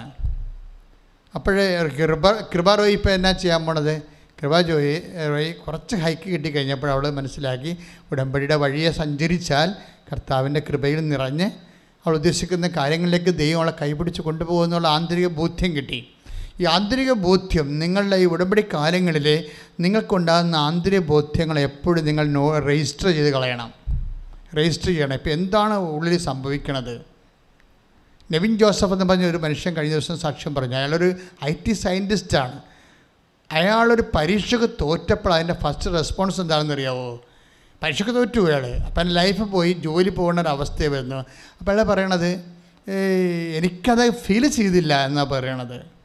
അതിന് പകരം എനിക്ക് ഹൃദയത്തിൽ സന്തോഷം തോന്നിയെന്ന്. ദാറ്റ് മീൻസ് ഈ ദൈവത്തിൻ്റെ പ്രവർത്തനങ്ങളിൽ ഇപ്പം ദൈവമല്ല പ്രവർത്തനം, ജഡമാണ് പ്രവർത്തിക്കണമെന്നുണ്ടെങ്കിൽ നിനക്ക് നിരാശ തോന്നും പരാജയം വരുമ്പോൾ. അപ്പോൾ പരാജയം വരുമ്പോൾ നിങ്ങൾ നിരാശയാണ് നിങ്ങൾക്ക് തോന്നുന്നുണ്ടെങ്കിൽ നിങ്ങൾ മനസ്സിലാക്കേണ്ട ഇത്രയേ ഉള്ളൂ, നിങ്ങൾ ജഡത്തിലാണ് ആയിരിക്കണമെന്ന്. ഈ ജഡം എന്ന് വെച്ചാൽ പരിശുദ്ധാത്മ പ്രവർത്തിക്കാൻ പറ്റാത്ത ഒരവസ്ഥയിലാണ്. അതുകൊണ്ടാണ് നമ്മൾ വചനം കേൾക്കുകയും ഉടനെ നവീകരിച്ച് വിശുദ്ധീകരിച്ച് സുവിശേഷ ശുശ്രൂഷയിലേക്ക് നമ്മളെ തന്നെ സമർപ്പിതാക്കുകയും ചെയ്യുന്ന കാര്യം ഈ ജഡത്തിൻ്റെ കത്തിപ്പിടുത്തം ഒന്ന് നിർവീര്യമാക്കാൻ വേണ്ടിയാണ്. അപ്പോഴെന്നെ സംഭവിച്ചത്, ആ പരീക്ഷയ്ക്ക് തോറ്റു. ഇനി രസമുണ്ട്, ഇനി രണ്ടാമത്തെ പരീക്ഷ അയാൾ എഴുതിക്കൊണ്ടിരിക്കുന്ന പരീക്ഷ എന്ന് പറയുമ്പോൾ നമുക്ക് നിസ്സാരമാണ്. കാരണം ശമ്പളം എന്ന് പറഞ്ഞാൽ 2 ലക്ഷം 2.5 ലക്ഷം മറ്റെയാണ്. അത് പോയി കഴിഞ്ഞാൽ ആ കോപ്പറേറ്റീവ് നിന്ന് ഇറങ്ങേണ്ടി വരും, കുഞ്ഞുങ്ങളെ പട്ടിണിയാവും. അതായത് അതിങ്ങനെ ഒരു പ്രത്യേക ഗെയിമാണല്ലോ ഇന്നത്തെ ജീവിതമൊക്കെ മനുഷ്യന്. അപ്പോൾ നമുക്കൊരു ഓപ്ഷൻ ഇല്ലാത്ത പോക്കാണ്. പക്ഷേ ഈ പരീക്ഷ, രണ്ടാമത്തെ പരീക്ഷ അവസാനത്തെ ഓപ്ഷൻ എഴുതിക്കൊണ്ടിരിക്കുന്ന സമയത്ത് പെട്ടെന്ന് കറണ്ട് പോകും. ഓരോ നിമിത്തങ്ങൾ സംഭവിക്കണം കണ്ടില്ലേ. അപ്പം നിങ്ങളുടനെ വിശ്വ നാശം എന്ന് പറഞ്ഞ് ലോകത്തെയും ഇലക്ട്രിസിറ്റി ഡിപ്പാർട്ട്മെൻറ്റിനെയും പരീക്ഷാ ഹോളിൽ ഇരിക്കുന്ന അവിടെ തന്തക്ക് വിളിച്ച് അവിടെ ഇരുന്ന് ഈ ജഡത്തിലുള്ള ആൾക്കാരുടെ ജഡത്തിൽ അങ്ങനെ ജഡം, ആത്മാവാണ് ജീവൻ നൽകുന്നത്, ജഡം ഫലശൂന്യമാണ്. ആ വചനമെടുത്തേ സ്തുതിക്കട്ടെ. ഹല്ലേലൂയ ഹല്ലേലൂയ യോഹന്നാൻ 7-ാം അധ്യായത്തിൽ ആത്മാവാണ് ജീവൻ നൽകുന്നത്. 6:63 യേശുവേ സ്തുതി. ഹല്ലേലൂയ ഹല്ലേലൂയ ഹല്ലേലൂയ ഹല്ലേലൂയ ഹല്ലേലൂയ ഹല്ലേലൂയ യേശുവേ സ്തുതി. ഹല്ലേലൂയ ഹല്ലേലൂയ ഹല്ലേലൂയ ഹല്ലേലൂയ ഹല്ലേലൂയ ഹല്ലേലൂയ കാവലായി നീ വരൂ സ്നേഹമേ ദൈവമേ ശാന്തിയാ സൗഖ്യമാ നീ വരൂ എൻ നായക കാവലാ നീ വരൂ സ്നേഹമേ ദൈവമേ ശാന്തിയാ സൗഖ്യമാ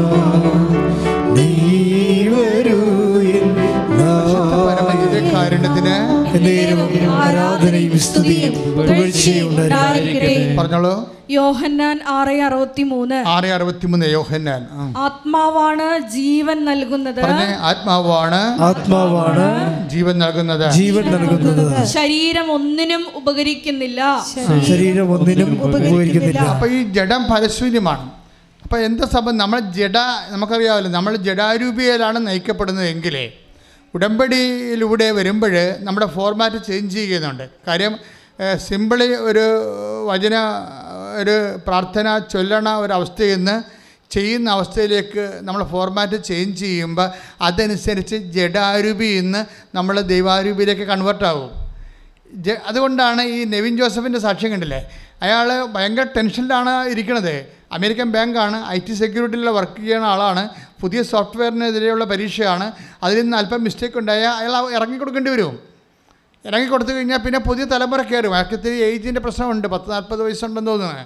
അപ്പോൾ എല്ലാവരും കോർപ്പറേറ്റുകൾ അങ്ങനെയല്ല ചെയ്യണത്. ഇത്തിരി 40-35 കഴിഞ്ഞാൽ പിന്നെ അവർ അക്സെപ്റ്റ് ചെയ്യത്തില്ല. പുതിയ ടെസ്റ്റൊക്കെ ഇട്ട് നമ്മളെ പുറത്താക്കും. ടെസ്റ്റ് ഇടുന്നതിൻ്റെ ഉദ്ദേശം എന്താണ്? പുറത്താക്കാൻ വേണ്ടിയാണ്, പുതിയ ചെറുപ്പക്കാരെടുക്കാൻ വേണ്ടിയാണ്. അപ്പം അങ്ങനെ അയാളുടെ ലൈഫ് ഒരു ത്രെട്ടണിങ്ങിൻ്റെ സ്റ്റേജിലാണ്. അതിനിടയ്ക്കാണ് രണ്ടാമത്തെ പരീക്ഷയ്ക്ക് കറണ്ട് കറണ്ട് പോകുമ്പോൾ സ്വാഭാവികമായിട്ട് ജഡമാണ് നമ്മളെ നയിക്കണമെങ്കിൽ നമ്മളെന്ത് ചെയ്യും? ഇലക്ട്രിസിറ്റി ഡിപ്പാർട്ട്മെൻറ്റിനെ തന്തയ്ക്ക് വിളിക്കും. പരീക്ഷ ഹോളിൽ ചോദിക്കാമോ ജനറേറ്റർ വാങ്ങിക്കാൻ പറഞ്ഞാൽ ഇവനൊക്കെ ഇവിടുത്തെ പരീക്ഷയ്ക്ക് എടുത്തുകാർ ഇവനൊക്കെ ചുമ്മാ മനുഷ്യൻ്റെ ജീവിതം വെച്ച് കളിക്കുകയാണെന്നൊക്കെ പറഞ്ഞുകൊണ്ട് എന്തെങ്കിലുമൊക്കെ പിച്ചും പേയും ഒക്കെ പറഞ്ഞുകൊണ്ട് അവിടെ ഇരിക്കും. പക്ഷേ ഈ മനുഷ്യൻ എന്താ ചെയ്യണത്? ഇയാളെ ജഡമല്ല നയിക്കണത്. അയാൾ പറയുന്നത് കറണ്ട് പോയപ്പോൾ ഞാൻ ജോമാർ ചെല്ലാൻ തുടങ്ങിയെന്ന്. Praise the Lord. കറണ്ട് വരുന്നവരെയുള്ള സമയമുണ്ടല്ലോ, ഒരു ജോമാർ ചെല്ലാനുള്ള സമയം തന്ന കർത്താവിന് നന്ദിയെന്ന്. ഇതാണ് ജഡത്തിൽ നിന്ന് മാറി ആത്മാവിലേക്ക് വരണം. കണ്ട, പെയ്തിറങ്ങുക, പുച്ഛം ഉണ്ടാക്കുക, അല്ലെങ്കിൽ അതനുസരിച്ചിട്ട് നമുക്ക് നിരാശപ്പെടുക, പെയ്ത് പെറുക്കുക, അതൊക്കെ ജഡാരൂപിയാണ്. ഈശോ എപ്പോഴും ചോദിക്കേണ്ട ചോദ്യമുണ്ട്, വാട്ട് സ്പിരിറ്റ് ലീഡ്സ് യു? എൻ്റെ ജീവിതത്തിൽ എന്ത് വന്നാലും ഈശോ ചോദിക്കണത് വാട്ട് സ്പിരിറ്റ് ലീഡ്സ് യു? എന്താണ്, എന്തരൂപിയാണ് നിങ്ങളെ നയിക്കണത്? അതാണ് വിഷയം. ആ സമരക്കാരുടെ കേസ് എടുത്താണ് ഈശോ പറഞ്ഞത്, 9:55 ടിപ്പണിയിലുണ്ട്. വാട്ട് സ്പിരിറ്റ് ലീഡ്സ് യു, ലുക്കാൻ്റെ സുവിശേഷം. അപ്പോൾ നിങ്ങൾ എപ്പോഴും ശ്രദ്ധിക്കണം. ഇപ്പോൾ ഈ മനുഷ്യനെ, ഈ നെവിൻ ജോസഫിനെ നയിക്കണത് എന്താണ്? ജഡാരൂപിയല്ല, പിന്നെ എന്താണ്? പരിശുദ്ധാരൂപിയാണ്. അതുകൊണ്ടാണ് ഇത്രയും ഒരു വിപത്ത്. നമുക്ക് വീട്ടിലിരിക്കുമ്പോൾ കാറ്റും കൊണ്ടിരിക്കുമ്പോൾ കറണ്ട് പോയാൽ തന്നെ ആൾക്കാർ തന്തയ്ക്ക് വിളിക്കും. അതല്ല പ്രശ്നം. ഇത് പരീക്ഷ ഓപ്ഷൻ ഇല്ലാത്ത ഒരു വിഷയം ഇടപെടുമ്പോഴാണ് കറണ്ട് പോണത്. ഉടനെ ഓട്ടോമാറ്റിക്കായിട്ട് എന്താ ചെയ്യണത്? അവനുടനെ ഡിവൈൻ മെനുവിലേക്ക് ചെല്ലും, കർത്താവിൻ്റെ മേഖലയിലേക്ക്. അതാണ് ഇത് ആത്മാവിൽ നവീകരിക്കപ്പെട്ട ആളുള്ളൊരു ഗുണം. അതാണ് ചില ഉടനെ ഓട്ടോമാറ്റിക്കായിട്ട് ഇൻവെർട്ടർ വർക്ക് ചെയ്യും. ഇൻവെർട്ടർ എന്ന് പറഞ്ഞാൽ എന്താ? അവിടെ അത് ഉടനെ ആ ഒരു സമയം 0 ഹവറാണ് കർത്താവുമായിട്ട് കണക്ട് ചെയ്യാൻ പരിശുദ്ധാത്മ പറയും. Now you pray my son എന്ന് പറയും. കറണ്ട് പോയതാണ് വിഷയം, പക്ഷേ now you pray my son, നീ എൻ്റെ ദൈവപൈതരെ നീ ഇപ്പോൾ പ്രാർത്ഥിക്കുക, നിൻ്റെ പ്രാർത്ഥനയുടെ സമയമാണ്. ഒരു പക്ഷേ ഈ കറണ്ട് വരെ ഓഫ് ചെയ്തിരിക്കുന്ന കർത്താവായിരിക്കാം നിന്നെക്കൊണ്ട് പ്രാർത്ഥിപ്പിക്കാനും ഇപ്പം നിനക്കൊരു ബൂസ്റ്റ് കിട്ടാൻ വേണ്ടി ദൈവത്തിൻ്റെ സംവിധാനമാണ്. അതുകൊണ്ട് നീ സ്തുതിക്കണമെന്ന് പറയും. അതാണ് ക്ലേശങ്ങൾ സ്തുതിക്കാൻ കഴിഞ്ഞാൽ നീ നിന്നെ നയിക്കുന്നത് പരിശുദ്ധാത്മാവാണെന്ന് നമുക്ക് നിശ്ചയമായും പറയാം. കൈയിടിച്ച് കർത്താവിനെ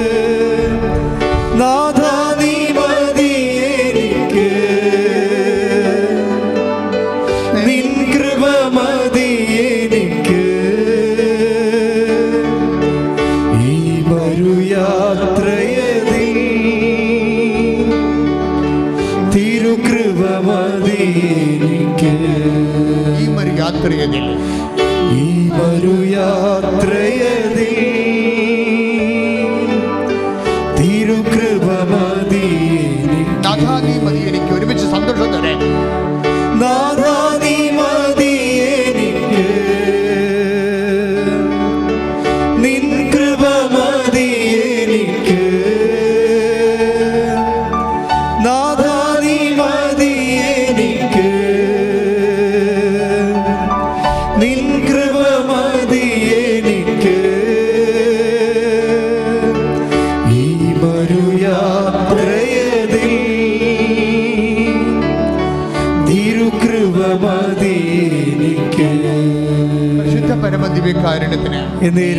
ആരാധനയും സ്തുതിയും പുകഴ്ചയും പരമദിവ്യകാരുണ്യത്തിന്.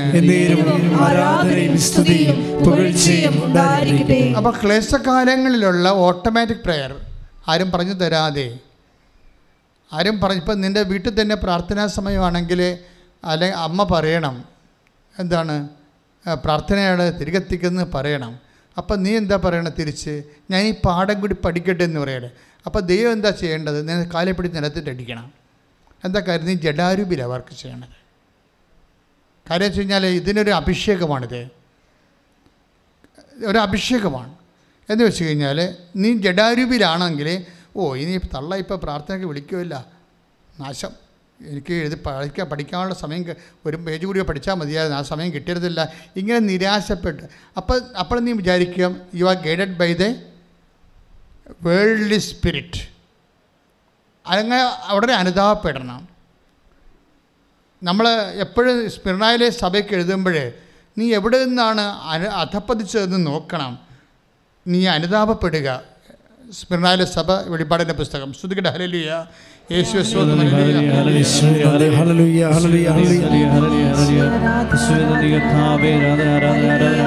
ഹല്ലേലൂയ ഹല്ലേലൂയ ഹല്ലേലൂയ ഹല്ലേലൂയ ഹല്ലേലൂയ ഹല്ലേലൂയ ഹല്ലേലൂയ ഹല്ലേലൂയ യേശുവേ നന്ദി ഹല്ലേലൂയ ഹല്ലേലൂയ യേശുവേ നന്ദി ഹല്ലേലൂയ നാഥാ നീ മതി എനിക്ക് നിൻ കൃപ മതി എനിക്ക് നാഥാ നീ മതി എനിക്ക് നിൻ കൃപ മതി എനിക്ക് ഈ മരുയാത്രയതിൽ തിരുകൃപ മതി എനിക്ക് ഈ മരുയാത്രയതിൽ തിരുകൃപ മതി എനിക്ക്. വെളിപാട് 3:2 ശ്രുതികടെ ഹല്ലേലൂയ ഹല്ലേലൂയ ഹല്ലേലൂയ ഹല്ലേലൂയ ഹല്ലേലൂയ ഹല്ലേലൂയ യേശുവേ നന്ദി യേശുവേ സ്തുതി ഹല്ലേലൂയ ഹല്ലേലൂയ ഹല്ലേലൂയ ഹല്ലേലൂയ വെളിപാട് 3:2 വായിച്ചോളൂ. ഉണരുക ഉണരുക, നിന്നിൽ ആസന്ന മരണമായി അവശേഷിക്കുന്നതിനെ ഉത്തേജിപ്പിക്കുക. എന്തെന്നാൽ എന്റെ ദൈവത്തിന്റെ മുൻപിൽ നിന്റെ പ്രവർത്തികൾ പൂർണ്ണമായും നിർവഹിക്കപ്പെട്ടതായി ഞാൻ കാണുന്നില്ല. അതുകൊണ്ട് നീ സ്വീകരിച്ചതും കേട്ടതും എന്തെന്നനുസ്മരിച്ച് അത് കാത്തു സൂക്ഷിക്കുകയും അനുദപിക്കുകയും ചെയ്യുക. എന്തെങ്കിലും തരത്തിലുള്ള അരൂപി ഡൈവേർട്ടായി പോയി ലോകാരൂപിയിലാണ് എപ്പോഴും മടുപ്പ് തോന്നുന്നുണ്ട്, കർത്താവിൻ്റെ കാര്യങ്ങളോട് മടുപ്പ് തോന്നുന്നുണ്ടെങ്കിൽ you are guided by the world spirit. ഉടനെ തിരിച്ചു വരാനുള്ള മാർഗമെന്ന് പറയുന്നത് ഈ 3:2 വെളിപാട്. എന്താണ്? ആ വിഷയത്തെക്കുറിച്ച് അനുതപിക്കണം, പ്രാർത്ഥിക്കുക. കർത്താവായ ദൈവമേ, ലോകാരൂപിയാൽ നയിക്കപ്പെട്ട എല്ലാ കാര്യങ്ങളെക്കുറിച്ച് ഞാൻ നിന്റെ നാമത്തിലെ ആശ്രയിച്ചുകൊണ്ട് നിന്റെ വചനത്തിനെ അനപേക്ഷണീയമായി അനുദപിക്കുന്നു. കർത്താവേ, നടപടി 11:18 പ്രാർത്ഥിക്കുന്നു. ജീവപ്രാപ്തിക്കുള്ള എന്നെ ഇപ്പോൾ അഭിഷേകം ചെയ്യണമേ. അരൂപിയിൽ നിന്ന് അരൂപിയിലേക്ക് ദൈവം കൽപ്പിച്ചിരിക്കുന്നതെല്ലാം വെളിപാട് 3:2 പ്രവർത്തികള് പൂർത്തിയാക്കാനുള്ള കൃപയാൽ അഭിഷേകം ചെയ്യണമേ. വലിയ കൃപയാൽ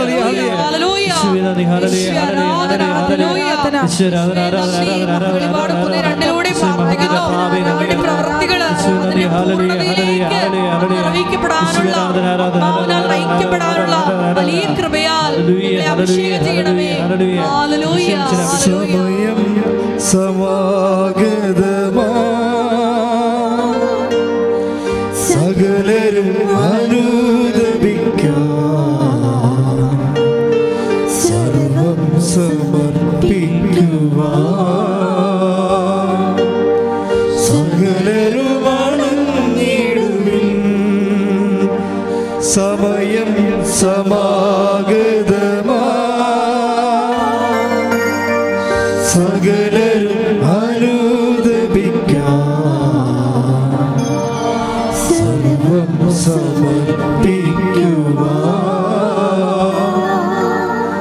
സകലരും അണഞ്ഞിടുവിൻ. അനുതാപിയെ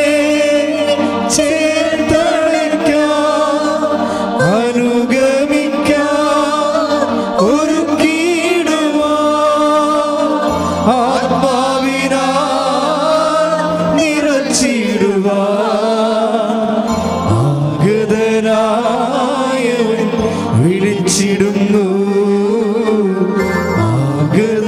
ആഗതനായവൻ വിളിച്ചിടുന്നു. പരിശുദ്ധ പരമദിവ്യകാരുണ്യത്തിന് ആരാധനയും സ്തുതിയും പുകഴ്ചയും ഉണ്ടായിരിക്കട്ടെ. ഈ അഭിഷേകത്തിൽ നിലനിൽക്കാനുള്ള ഒരു വകുപ്പും ഈ അനുതാപം തന്നെയാണ്. അനുതാപവും പ്രവൃത്തികളും പ്രാർത്ഥന പോലും നിങ്ങൾ പ്രവർത്തികളുടെ ഗണത്തിൽ ഉൾപ്പെടുത്തിയാണ് അത് എക്സിക്യൂട്ട് ചെയ്യേണ്ടത്. മനസ്സിലായി? നമ്മൾ ചിലരുടെ പ്രാർത്ഥനയായിരിക്കാം, പക്ഷെ നിങ്ങൾ പറയേണ്ടത് ഞാനൊരു പ്രവൃത്തി ചെയ്യുകയാണെന്ന് പറയണം. മനസ്സിലായേ? കൃപയാർജിക്കാനുള്ള ഒരു പ്രവൃത്തി ചെയ്യുകയാണ് ചെയ്യണം. അത് ചൊല്ലണ ഒരു രീതിയിൽ നിന്ന് നമ്മൾ ചെയ്യുന്ന രീതിയിലേക്ക് മാക്സിമം എന്തുമാത്രം കൺവേർഷൻ സംഭവിക്കുന്നു, അത് നമ്മുടെ ഉടമ്പടിയുടെ ലക്ഷ്യമാണ്. ചൊല്ലുന്ന ഇപ്പം തന്നെ ഈ കൃപാ റോയിയുടെ സാക്ഷ്യത്തിൻ്റെ സെക്കൻഡ് പാർട്ട് കേൾക്കുമ്പോൾ രസം വെച്ചാൽ അവർക്ക് മനസ്സിലായി ഏതായാലും ഉടമ്പടി അവർക്ക് ഹൈക്ക് കൊടുത്തിട്ടുണ്ട്, പക്ഷേ ദൈവം പ്രവർത്തിക്കാൻ തുടങ്ങിയിട്ടുണ്ട്. അപ്പോൾ ദൈവം പ്രവർത്തിക്കാൻ തുടങ്ങിയാൽ പിന്നെ നമ്മൾക്ക് അത് ദൈവപ്രവർത്തനങ്ങളെ to fan in the flames അല്ലേ? എൻ്റെ ഇപ്പോൾ 1 തിമോത്തി 2 തിമോത്തി 1:6 വായിച്ചേ. ശ്രുതികട്ടെ 2 തിമോത്തി 1:6 എന്റെ കൈവെപ്പിലൂടെ നിനക്ക് ലഭിച്ച ദൈവിക വരം വീണ്ടും ഉജ്ജ്വലിപ്പിക്കണമെന്ന് ഞാൻ നിന്നെ അനുസ്മരിപ്പിക്കുന്നു. അപ്പം ദൈവത്തിൻ്റെ ഒരു ചെറിയൊരു മിന്നലാട്ടം കണ്ടാൽ പിന്നെ നമ്മൾ എന്ത് ചെയ്യണം? വിജിലൻ്റ് ആകണം നമ്മൾ, അല്ലേ? ഒരു ചെറിയൊരു പ്രോഗ്രസ് ഉണ്ടായി, നമ്മുടെ വിഷയത്തിൽ ഒരു പ്രോഗ്രസ് ഉണ്ടായി. അപ്പോൾ ഒരു പ്രോഗ്രസ് ഉണ്ടായാൽ ദൈവം അതർ എൻഡിൽ വന്നിട്ടുണ്ടെന്ന് മനസ്സിലാവും. ദ പ്രസൻസ് ഓഫ് ഗോഡ് നമുക്ക് ഫീൽ ചെയ്യും, കർത്താവ് അതർ എൻഡിലുണ്ട്. അപ്പോൾ അങ്ങനെ പ്രോഗ്രസ് ദൈവത്തിൻ്റെ ഒരു സ്മെല്ലടിക്കാൻ തുടങ്ങിക്കഴിഞ്ഞാൽ, കർത്താവ് സാന്നിധ്യം തോന്നിയാൽ പിന്നെ എന്ത് ചെയ്യണം നിങ്ങൾ? പിന്നീട് അത് ഫാൻ ആൻഡ് ഫ്ലെയിംസ് വീശിക്കത്തിക്കണം, ഊതിക്കത്തിക്കണം. അപ്പോൾ അവളെന്താ ചെയ്തിരിക്കുന്നത്? അവൾ നേരെ കൃപാറോയി നേരെ ഇവിടെ വന്നിട്ട് ഒരു കെട്ടിന് പകരം 3 കെട്ട് പത്രവും മേടിച്ചിട്ട് പോയി. കൃപാസനം പത്രത്തിൻ്റെ പ്രത്യേകത എന്താ? അതിനെ ചൊല്ലിയല്ലേ എപ്പോഴും ഇഷ്യൂസ് ഉണ്ടാകണത്. ഇഷ്യൂസ് ഉണ്ടാകുമല്ലോ, ഞങ്ങൾ ശരിക്കും ഒരു 10,000 ഇഷ്യൂസ് കൂടി പ്രതീക്ഷിക്കുന്നുണ്ട്. കാര്യം എന്താ വെച്ച് കഴിഞ്ഞാൽ അത് ആണ് ഈ കേരളത്തെ മാറ്റിക്കൊണ്ടിരിക്കുന്നത്. എന്താ സംഭവം? എന്താ സംശയം? എത്ര MD ഡോക്ടേഴ്സും അതുപോലെ തന്നെ ഗവൺമെൻറ് സർവൻസും ഒക്കെയാണ് പള്ളിമുറ്റത്ത് നിന്നുകൊണ്ട് ഇത് വിതരണം ചെയ്ത് നിങ്ങൾ കണ്ടിട്ടില്ലേ? നിങ്ങളുടെ പള്ളിമുറ്റത്ത് ചെല്ലുമ്പോൾ ആരെങ്കിലും ഒരാളുണ്ടാവും. കേരളത്തിൻ്റെ 1000 പേരാണ് ഒരു ദിവസം ഇത് കൊടുക്കുന്നത്. അത് devoid of our in status. കാരണം ഉടമ്പടി എപ്പോഴും വർക്ക് ചെയ്യണത് സ്റ്റാറ്റസ് ഡി പ്രൊമോഷനിലാണ്. അതിൻ്റെ മക്കൾ കൃത്യമായിട്ട് എൻ്റെ മർമ്മം അറിയണം. എപ്പോഴും ഗ്രേസ്. നമ്മൾ ഉടമ്പടി ലക്ഷ്യം വെക്കണം എന്താ? ഉടമ്പടി ലക്ഷ്യം വെക്കണത് ഗ്രേസാണ്, നോട്ട് ബ്ലെസ്സിങ്സ്. ഉറപ്പല്ലേ? നമ്മൾ അനുഗ്രഹമല്ല, ഫിസിക്കൽ ഫേവേഴ്സ് അല്ല, പിന്നെ എന്താണ്? Power of God. ഗ്രേസാണ് നമ്മൾ ലക്ഷ്യം വെക്കണത്, അല്ലേ? നമുക്ക് വേണ്ടത് എന്താണ്? ഇന്ധനമാണ്. കറണ്ടില്ല ഒരു ഫാൻ കറങ്ങിയാൽ പോരാ. നമുക്ക് ഫാൻ കറങ്ങിയാൽ മാത്രം മതി പോരല്ലോ. നമുക്ക് മിസ്സി വർക്ക് ചെയ്യണം, പിന്നെ എന്താണ്? ലൈറ്റ് വർക്ക് ചെയ്യണം, അല്ലേ? ഇങ്ങനെ കുറേ കാര്യങ്ങളുണ്ട്. അപ്പം മൾട്ടിപ്പർപ്പസ് ആകുമ്പോൾ ഒരിക്കലും നമ്മൾ ബ്ലെസ്സിങ്സിനെ ആശ്രയിക്കാൻ പറ്റത്തില്ല. ബ്ലെസ്സിങ്സ് എന്ന് പറയുന്നത് സിംഗിൾ ഓപ്പറേഷനാണ്, ഏതെങ്കിലും ഒരു വിഷയത്തിന് വേണ്ടിയുള്ള ഓപ്പറേഷനാണ്. ഉടമ്പടി എപ്പോഴും ലക്ഷ്യം വെക്കുന്നത് സിംഗിൾ ഓപ്പറേഷൻ ബ്ലെസ്സിങ്സ് അല്ല, അത് മൾട്ടിപ്പർപ്പസിൻ്റെ പവർ ഓഫ് ഗോഡിലാണ്, ദൈവിക ശക്തിയിലാണ്. അപ്പോൾ ദൈവിക ശക്തി ഉൽപ്പാദിപ്പിക്കാനുള്ള മാർഗങ്ങളാണ് ഉടമ്പടി അന്വേഷിക്കുന്നത്. അതിലാണ് അതിൻ്റെ ഫോർമുല അടിസ്ഥാനപ്പെടുത്തിയിരിക്കുന്നത്. അതുകൊണ്ട് തന്നെയാണ് ചൊല്ലൽ മാറ്റിയിട്ട് ഉടമ്പടി എല്ലാ വിഷയങ്ങളും വാഗ്ദാനം പ്രാപിക്കാം ചെയ്യുന്ന രീതിയിലേക്ക് മാറ്റേണ്ടത്. ചെയ്യുമ്പോൾ എന്താ നമുക്ക് സംഭവിക്കണത്? ചെയ്യുമ്പോൾ എന്ത് പറ്റും? പിതാവ് മഹത്വപ്പെടും. അപ്പോൾ പിതാവ് മഹത്വപ്പെട്ട് കഴിഞ്ഞാൽ എന്ത് സംഭവിക്കും? ഇപ്പോൾ യോഹന്നാൻ 12:26 ശ്രുതികടെ ഹല്ലേലൂയ ഹല്ലേലൂയ ഹല്ലേലൂയ ഹല്ലേലൂയ ഹല്ലേലൂയ യേശുവേ നന്ദി ഹല്ലേലൂയ ഹല്ലേലൂയ. യോഹന്നാൻ 12:26 എന്നെ ശുശ്രൂഷിക്കാൻ ആഗ്രഹിക്കുന്നവൻ എന്നെ ശുശ്രൂഷിക്കാൻ ആഗ്രഹിക്കുന്നവൻ എന്നെ അനുഗമിക്കട്ടെ. കണ്ടില്ലേ? വേറെ ആരും അനുഗമിക്കണ്ടെന്ന് ഉറപ്പായില്ലേ? അല്ലേ? 1000 എത്രയും നീളമാതാ ചെല്ലുന്ന ആൾക്കാർക്ക് ഇവിടെ പ്രസക്തിയില്ല. ചുമ്മാ ചൊല്ലിക്കൊണ്ട് ഇരുട്ടത്തിരുന്ന് കഴിഞ്ഞാൽ അവിടെ ഇരുന്നാൽ മതി എന്ന് പറയും, അനുഗമിക്കേണ്ട ആവശ്യമില്ലെന്ന് പറയും. ശുശ്രൂഷിക്കുക എന്നുള്ള വേറെ വിഷയമാണ്. കർത്താവ് കട്ടൻ്റെ പറഞ്ഞ കാര്യമാണ്. പ്രവൃത്തിയിലേക്കാണ് വന്നത്. പ്രാർത്ഥനയുടെ എണ്ണം കൂടുന്നതല്ല പ്രശ്നം. കർത്താവിൻ്റെ സുവിശേഷത്തിന് കർത്താവ് ബൈ പറയുമ്പോൾ സമയത്ത് എന്താ പറഞ്ഞത്? നിങ്ങൾ ഭൂമിയുടെ അതിർത്തി വരെ എനിക്ക് സാക്ഷികളായിരിക്കും, ക്രിസ്തുവിന് സാക്ഷിയായിരിക്കും. ഇപ്പം കൃപാറോയി എന്താ പറയണത്?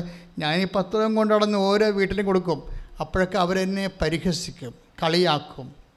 അപ്പോൾ എനിക്ക് സന്തോഷം തോന്നും. മനസ്സിലായില്ലേ? ജഡാരൂപിയിലാണ് നയിക്കപ്പെടുന്നതെങ്കിൽ അയ്യോ മനുഷ്യന്മാരെന്നാ വിചാരിക്കും, മനുഷ്യന്മാരെന്നാ വിചാരിക്കും. ഈ പേടി പെണ്ണ് നിനക്ക് വേറെ പണിയൊന്നുമില്ല, തലക്ക് പോസിലാണ്. എന്നാൽ അപ്പോൾ ഉളമ്പരെ പോയി അഡ്മിറ്റ് ചെയ്യാൻ പറയും. ദാറ്റ്സ് ഓക്കെ, അതാണ് അവർ പറയത്തുള്ളൂ. പക്ഷേ ഇത് തന്നെയാണ് നാട്ടുകാരെ പറയണത്. ഈ പത്രം കൊണ്ടേ കൊടുക്കുമ്പോൾ പറയണത് അതാണ്. നിനക്ക് ഉളമ്പരെ പോയി വല്ല അഡ്മിഷൻ മേടിക്കാൻ പലതും ചോദിക്കും, അതാണ് സംഭവം. പക്ഷേ അതിന് ഇവൾ പറഞ്ഞ റെസ്പോൺസ് ഉണ്ട്.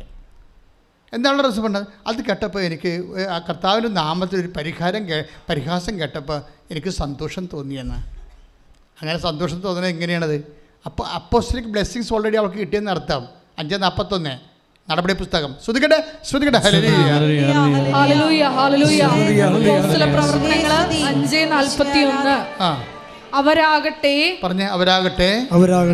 യേശുവിന്റെ നാമത്തെ പ്രതി അപമാനം സഹിക്കാൻ യോഗ്യത ലഭിച്ചതിൽ സന്തോഷിച്ചുകൊണ്ട് സംഘത്തിന്റെ മുമ്പിൽ നിന്ന് പുറത്തുപോയി. വായിച്ചേ 5:41. അവരാകട്ടെ യേശുവിന്റെ നാമത്തെ പ്രതി അപമാനം സഹിക്കാൻ യോഗ്യത ലഭിച്ചതിൽ സന്തോഷിച്ചുകൊണ്ട് സംഘത്തിന്റെ മുമ്പിൽ നിന്ന് പുറത്തുപോയി. അപ്പൊ നമുക്ക് അപമാനം സഹിക്കണമെങ്കിൽ ആകപ്പാട് ഒരു പ്രൊവിഷന് ക്രിസ്ത്യാനിക്ക് അപമാനം സഹിക്കാൻ ഈ ലോകത്ത് കർത്താവ് ഓപ്പൺ ചെയ്ത് തന്നിട്ടുള്ളത്. നമ്മൾ അപമാനം സഹിക്കണ വേറെ കയ്യിരിപ്പ് കൊണ്ടാണ്, അതല്ല വിഷയം. ദൈവം അനുഭവിച്ചു തന്നിട്ടുള്ള സംഭവമുണ്ട്. നമ്മൾ അപമാനം സഹിക്കാൻ വേണ്ടി ദൈവം അനുഭവിച്ചു തന്നിരിക്കുന്നത് എന്താണ്? ദ നെയിം ഓഫ് ജീസസ്, കർത്താവിൻ്റെ നാമം. കൈയിട്ടിച്ച് കർത്താവ്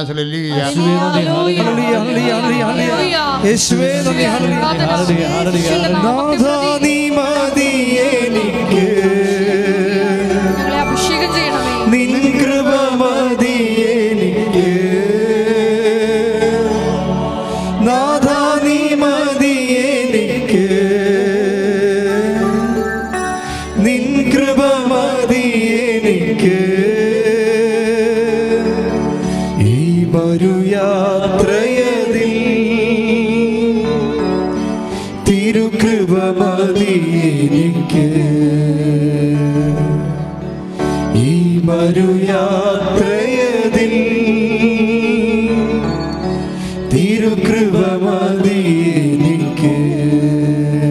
അപ്പൊ നമ്മളെ നാഥ നീ മതി എനിക്ക്, ഈ മരു യാത്ര അതിൽ നിൻ കൃപ മതി എനിക്കെന്നല്ല നമ്മൾ പാടണത്.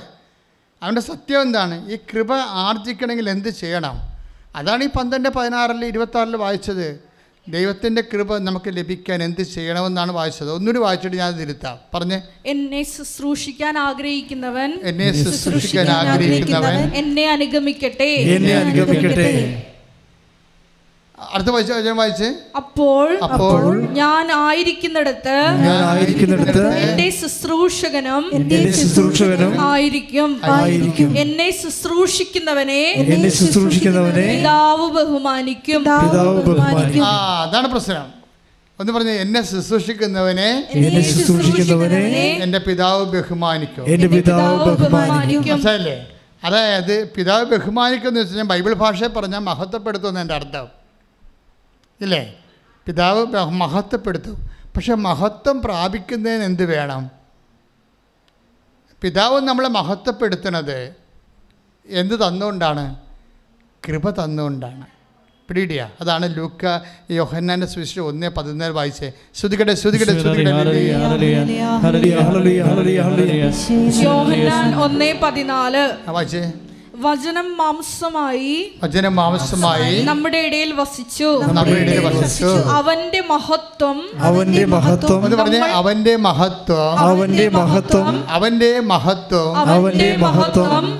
നമ്മൾ ദർശിച്ചു.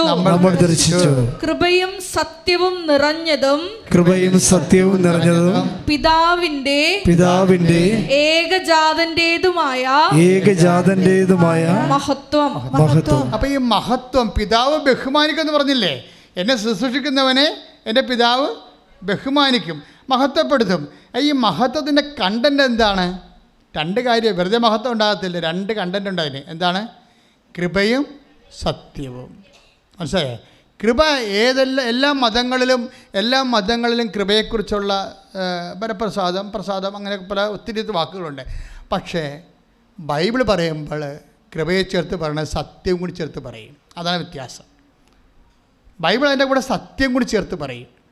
കാര്യം നമുക്ക് ലഭിക്കുന്ന കൃപ അത് സത്യത്തിൽ അടിസ്ഥാനമായിരിക്കണം. കർത്താവിൻ്റെ സത്യമായ വചനം ദൈവത്തോടുള്ള സ്നേഹത്തെ പ്രതി നമ്മൾ നിറവേറ്റി കഴിയുമ്പോൾ നമുക്ക് ലഭിക്കുന്ന ശക്തിയാണ് ദൈവത്തിൻ്റെ കൃപ. കൈയടിച്ച് കർത്താവ്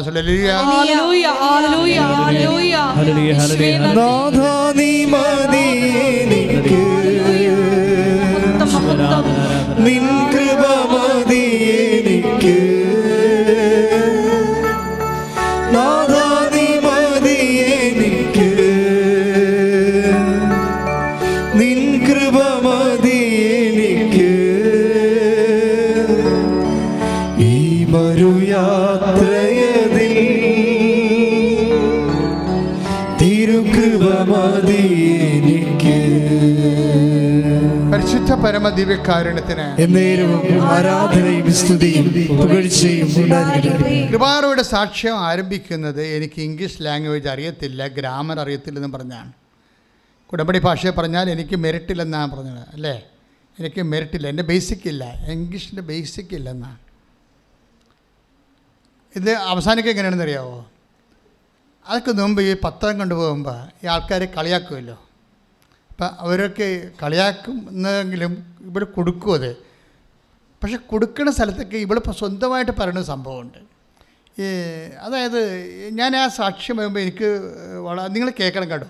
എന്തുകൊണ്ടാണ് ഇത്ര ടിക്കറ്റ് ഒരു 24 hours അല്ലെങ്കിൽ 48 മണിക്കൂറിനുള്ളിൽ 88 പേരിലേക്ക് സാക്ഷ്യം ഇങ്ങനെ പറന്നു പോയതിൻ്റെ കാര്യം എന്താ? അതാണ് ഞാൻ അന്വേഷിച്ചത്. അപ്പം അതിൻ്റെ വിഷയം വെച്ചാൽ ഒരു കാര്യം വെച്ച് കഴിഞ്ഞാൽ, ഒന്ന് ഇവളുടെ ഒരു പേഴ്സണൽ കോൺട്രിബ്യൂഷനുണ്ട്.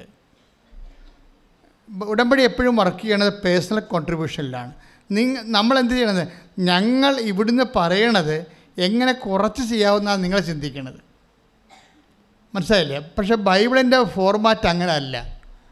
ഞങ്ങളിവിടുന്ന് പറയുന്നു. അപ്പം ഞങ്ങളിവിടുന്ന് പറയുന്നത് രോഗികളെ പോയി കാണണം. കാര്യം കർത്താവ് പറഞ്ഞതാണ്, ഞാൻ രോഗിയായിരുന്നു, നിങ്ങളെന്നെ സന്ദർശിച്ചു. അപ്പോൾ ഇവൾ സർക്കാർ ആശുപത്രിയിൽ പോയി കണ്ടു, അതിൻ്റെ സാക്ഷിയൊക്കെ ഉണ്ട്. അത് എന്നെ സംഭവിച്ചാൽ നമ്മൾ രോഗികളെ പോയി കാണണമെന്നല്ലേ അച്ഛൻ പറഞ്ഞിട്ടുള്ളൂ. എന്നാൽ പിന്നെ ഇളയം ആശുപത്രിയിൽ നിന്ന് വന്നിട്ടുണ്ടല്ലോ, ഇളയമയെ പോയി കണ്ടേക്കാമെന്ന് വിചാരിച്ചു കഴിഞ്ഞാൽ ബൈബിൾ അംഗീകരിക്കത്തില്ല. ഇളയം വേണമെന്നൊക്കെ അംഗീകരിക്കും, പക്ഷെ നീ കാണിച്ചതിൻ്റെ അകത്ത് കൃപ, ഇൻകമില്ല, വരുമാനമില്ല. അതെന്താ കാര്യം വെച്ച് കഴിഞ്ഞാൽ, നിങ്ങൾക്ക് പ്രതിഫലം ആരെങ്കിലും തന്നാൽ ആ പ്രതിഫലം കിട്ടാൻ സാധ്യതയുള്ള ആൾക്കാർക്ക് കൊടുത്താൽ അവിടുന്ന് വരുമാനം ഇല്ലെന്ന് കർത്താവ് പറഞ്ഞിട്ടുണ്ട്. 5:46 മത്തായിയുടെ സുവിശേഷം വായിച്ചേ. ശ്രുതികട ഹല്ലേലൂയ. 5:46 നിങ്ങളെ സ്നേഹിക്കുന്നവരെ നിങ്ങൾ സ്നേഹിച്ചാൽ, നിങ്ങളെ സ്നേഹിക്കുന്നവരെ നിങ്ങൾ സ്നേഹിച്ചാൽ നിങ്ങൾക്ക് എന്ത് പ്രതിഫലമാണ് ലഭിക്കുക? വട്ടപൂജ്യം. മനസ്സിലായില്ലേ? അതാണ് പ്രശ്നം. അതായത് ഇപ്പം നമ്മളൊരാളിന് ഒരു 100 രൂപ കൊടുക്കണം, നാട്ടിലല്ലേ? എന്നിട്ട് നമ്മൾ ഒരു ഡയലോഗ് ഫിറ്റ് ചെയ്യും. ദൈവവചനം പറയത്തില്ല, നമ്മൾ മാനുഷ്യ വചനം പറയും. അത് അകലത്തെ ബന്ധുവിനേക്കാൾ അടുത്ത കിടക്കുന്ന ശത്രുവാണ് നല്ലത്, അല്ലേ? എന്താണ് പറയണത്? അയൽവാസിക്ക് എന്തെങ്കിലും കൊടുത്തിട്ട് കാശന ഡയലോഗാണ്. എന്താണ്? അകലെ കിടക്കണ കാനഡയിലും അമേരിക്കയിലും കിടക്കണ ബന്ധുവിനേക്കാളും അടുത്ത് കിടക്കുന്ന ശത്രുവാണ് നല്ലത്. ഇത് ദൈവവചനം വല്ല വേണം? നമ്മുടെ കാര്യം കാണാൻ വേണ്ടി നമ്മൾ ഉണ്ടാക്കിയെടുത്തിട്ടുള്ള ചില ഉടായ്പ പരിപാടികളാണത്. ഇതൊന്നും, അതായത് ക്രിസ്ത്യാനി ഇതൊന്നും പറയാൻ ബാധ്യസ്ഥരല്ല. നിങ്ങൾ പരസ്പരം കാണുമ്പോഴേ കർത്താവിൻ്റെ വചനം പറഞ്ഞ് പരസ്പരം അഭിവാദനം ചെയ്യാൻ. Take the word of God. ശ്രുതികട ഹല്ലേലൂയ.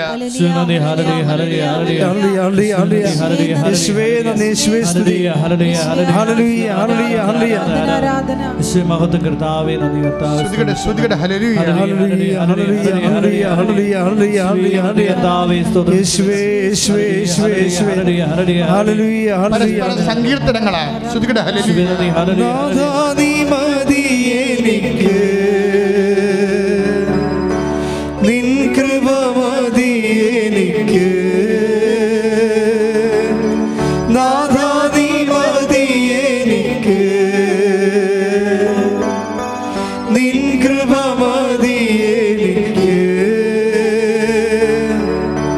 ഈ വരുയാത്രയതിൽ തിരുകൃപ മതി എനിക്ക്. ഈ വരുയാത്രയതിൽ തിരുകൃപ മതി എനിക്ക്. പരിശുദ്ധ പരമദിവ്യകാരുണ്യത്തിന് ആരാധനയും സ്തുതിയും പുകഴ്ചയും ഉണ്ടായിരിക്കട്ടെ. പരിശുദ്ധ പരമദിവ്യകാരുണ്യത്തിന് ആരാധനയും സ്തുതിയും പുകഴ്ചയും. പൗലോസ് വാക്കാണ്, നിങ്ങൾ പരസ്പരം കാണുമ്പോൾ പരസ്പരം സങ്കീർത്തനങ്ങൾ പറഞ്ഞ് പരസ്പരം അഭിവാദനം ചെയ്യാൻ. എന്ന് വെച്ച് കഴിഞ്ഞാൽ കർത്താവിൻ്റെ കൃപയിലും മഹത്വം നിറയുമ്പോൾ നമുക്കറിയാതെ വചനങ്ങൾ പറയണം. കാര്യം നിങ്ങളോട് ഇപ്പം തന്നെ കർത്താവ് എന്തുമാത്രം വചനങ്ങൾ പറഞ്ഞിട്ടുണ്ട്. അതങ്ങനെ വചനത്തോട് ഒരു ആഭിമുഖ്യം കാണുമ്പോൾ വചനത്തിൻ്റെ ഒരു പ്രത്യേകത എന്ന് പറഞ്ഞു കഴിഞ്ഞാൽ ആദ്യം വചനം ചെയ്യുന്ന സംഭവം നമ്മളെ ക്ലീൻ ചെയ്ത് കളയും. ഇപ്പം ഞാൻ നിങ്ങളോട് പറഞ്ഞ വചനം നിമിത്തം നിങ്ങൾ ശുദ്ധിയുള്ളവരാണെന്ന് 15:3 ഈശോ പറഞ്ഞില്ലേ, യോഹന്നാൻ്റെ സുവിശേഷം. അപ്പോൾ ക്ലീൻനെസ് ഉണ്ടാക്കും. രണ്ടാമത്തത് നമ്മളെ വചനം വിനയപ്പെടാതെ, വചനം സ്വീകരിക്കുന്നതിന് മുമ്പ് അമ്മ എന്താ പറഞ്ഞത്? ഇതാ കർത്താവിൻ്റെ ദാസി. അതാണ് വിഷയം. അതായത് വചനം സ്വീകരിക്കുന്ന മുമ്പ് ഉണ്ടാകേണ്ട ഒരു മാനസിക നിലയാണ് ദാസി. കർത്താവിൻ്റെ വചനത്തിന് വേണ്ടി സെർവൻ്റ് ആകണം. കർത്താവിൻ്റെ വചനത്തിന് വേണ്ടി സെർവൻ്റ് ആകണം. പക്ഷേ എങ്ങനെ സെർവൻ്റ് ആകണം? അതെപ്പോഴും ഉടമ്പടി വിജയിക്കാനുള്ള ഏറ്റവും നല്ല കാര്യം കർത്താവിൻ്റെ വചനം പാലിക്കാൻ വേണ്ടി വചനത്തിൻ്റെ സെർവൻ്റ് ആകണം. പ്രാർത്ഥിക്കുക, കർത്താവ് ദൈവമേ, എന്നെ വചനത്തിൻ്റെ അടിച്ചു തളിക്കാറിയാക്കി മാറ്റണമേ. അതാണ് സംഭവം. വചനത്തിൻ്റെ ശുശ്രൂഷ ചെയ്യണം. കർത്താവ് പറഞ്ഞ വചനം നിറവേറ്റണം. പക്ഷേ എന്ത് ചെയ്യണം? നമുക്ക് പറ്റുന്നൊരു പാക്കേജ് ഉണ്ടാക്കും. നമുക്ക് കൂടി ഗുണമുണ്ടാകുന്ന രീതിയിലാണ് നമ്മൾ വചനം നിറവേറ്റിയെടുക്കുന്നത്. വചനം നിറവേറ്റും, പക്ഷേ നമ്മളായിരിക്കും അതിനകത്ത് കക്ഷി, കർത്താവായിരിക്കത്തില്ല കക്ഷി. നമ്മൾ എന്തെങ്കിലും ഇപ്പം ഒന്നുമില്ലേ കിടക്കണ്ട, 100 രൂപയിലേ പോയുള്ളൂ, അവനെ കൊണ്ട് വല്ല കറണ്ട് ചാർജ് നിങ്ങൾ അടപ്പിക്കാവില്ല നാളെ. അല്ലെ പള്ളിയിൽ പോകുമ്പോൾ ഒരു കൂട്ടാകുമല്ല. വലിയമ്മമാരൊക്കെ കൊടുക്കണം. അങ്ങനെയാണ് ദാനധർമ്മം ചെയ്യണത്. എന്താണ്? പള്ളിയിൽ പോകുമ്പോൾ ഒരു കൂട്ടാകുമല്ലേ, വിളിച്ചുകൊണ്ട് പോകാമല്ല എന്ന്. അപ്പോൾ ഇങ്ങനെ എന്തെങ്കിലും പേഴ്സണൽ അജണ്ട വെച്ച് വചനം നമ്മൾ നിറവേറ്റിയാൽ വർക്കൗട്ട് ചെയ്യത്തില്ല. അതാണ് 5:46 നമ്മൾ വായിച്ചത്. എന്താണ്? നിങ്ങളെ സ്നേഹിക്കുന്നവരെ മാത്രം സ്നേഹിച്ചാൽ നിങ്ങൾക്ക് പ്രതിഫലത്തിന് എന്തവകാശം ഇല്ല. അപ്പം ദൈവത്തിൽ നിന്നല്ല പ്രതിഫലം വേണ്ടത്. അതിന് നിത്യത വരെ അതിൻ്റെ അകത്ത് ഉൾപ്പെട്ട ഒരു വിഷയമാണ്, നിത്യത വരെ. അപ്പോൾ ദൈവത്തിൻ്റെ പ്രതിഫലം എന്ന് വെച്ചാൽ സത്യം പറഞ്ഞാൽ നിത്യസമ്മാനമാണ്. അത് നിത്യസമ്മാനം നമ്മൾ അർഹമാക്കുന്ന ദൈവമഹത്വമാണ്. മഹത്വത്തെ നമ്മൾ അർഹമാക്കുന്നത് ദൈവത്തിൻ്റെ കൃപയാണ്. അപ്പോൾ ദൈവത്തിൽ നമുക്ക് ലഭിക്കുന്ന പ്രതിഫലം എന്ന് പറയുന്നത് 5:46 അനുസരിച്ച് ദൈവത്തിൻ്റെ കൃപയാണ്. ആ ദൈവത്തിൻ്റെ കൃപ നമുക്ക് ലഭിക്കേണ്ടത് പ്രവൃത്തിയിലൂടെയാണ്. പ്രവൃത്തി എന്ന് പറയുന്നത് മിനിമം അല്ല. എന്ന് വെച്ചാൽ ഇപ്പം നിങ്ങൾക്ക് തരുന്നൊരു നിർദ്ദേശം തന്നാൽ അതിൻ്റെ പകുതിയല്ലേ, നിങ്ങൾക്ക് എങ്ങനെ കുറച്ച് ചെയ്യാൻ പറ്റുമെന്നല്ലേ നിങ്ങൾ ചിന്തിക്കണത്. ഇപ്പം കൃപാറോയി എന്താ ചെയ്തത്? ഓരോ വീട്ടിൽ കൊണ്ടുപോയി വിശ്വാസ പ്രമാണം ചൊല്ലിയിട്ട് ചെല്ലണമെന്ന് പറയും. ഈ പത്രം കൊടുത്തിട്ട് അവരോട് പറയുന്നതെന്നറിയാമോ?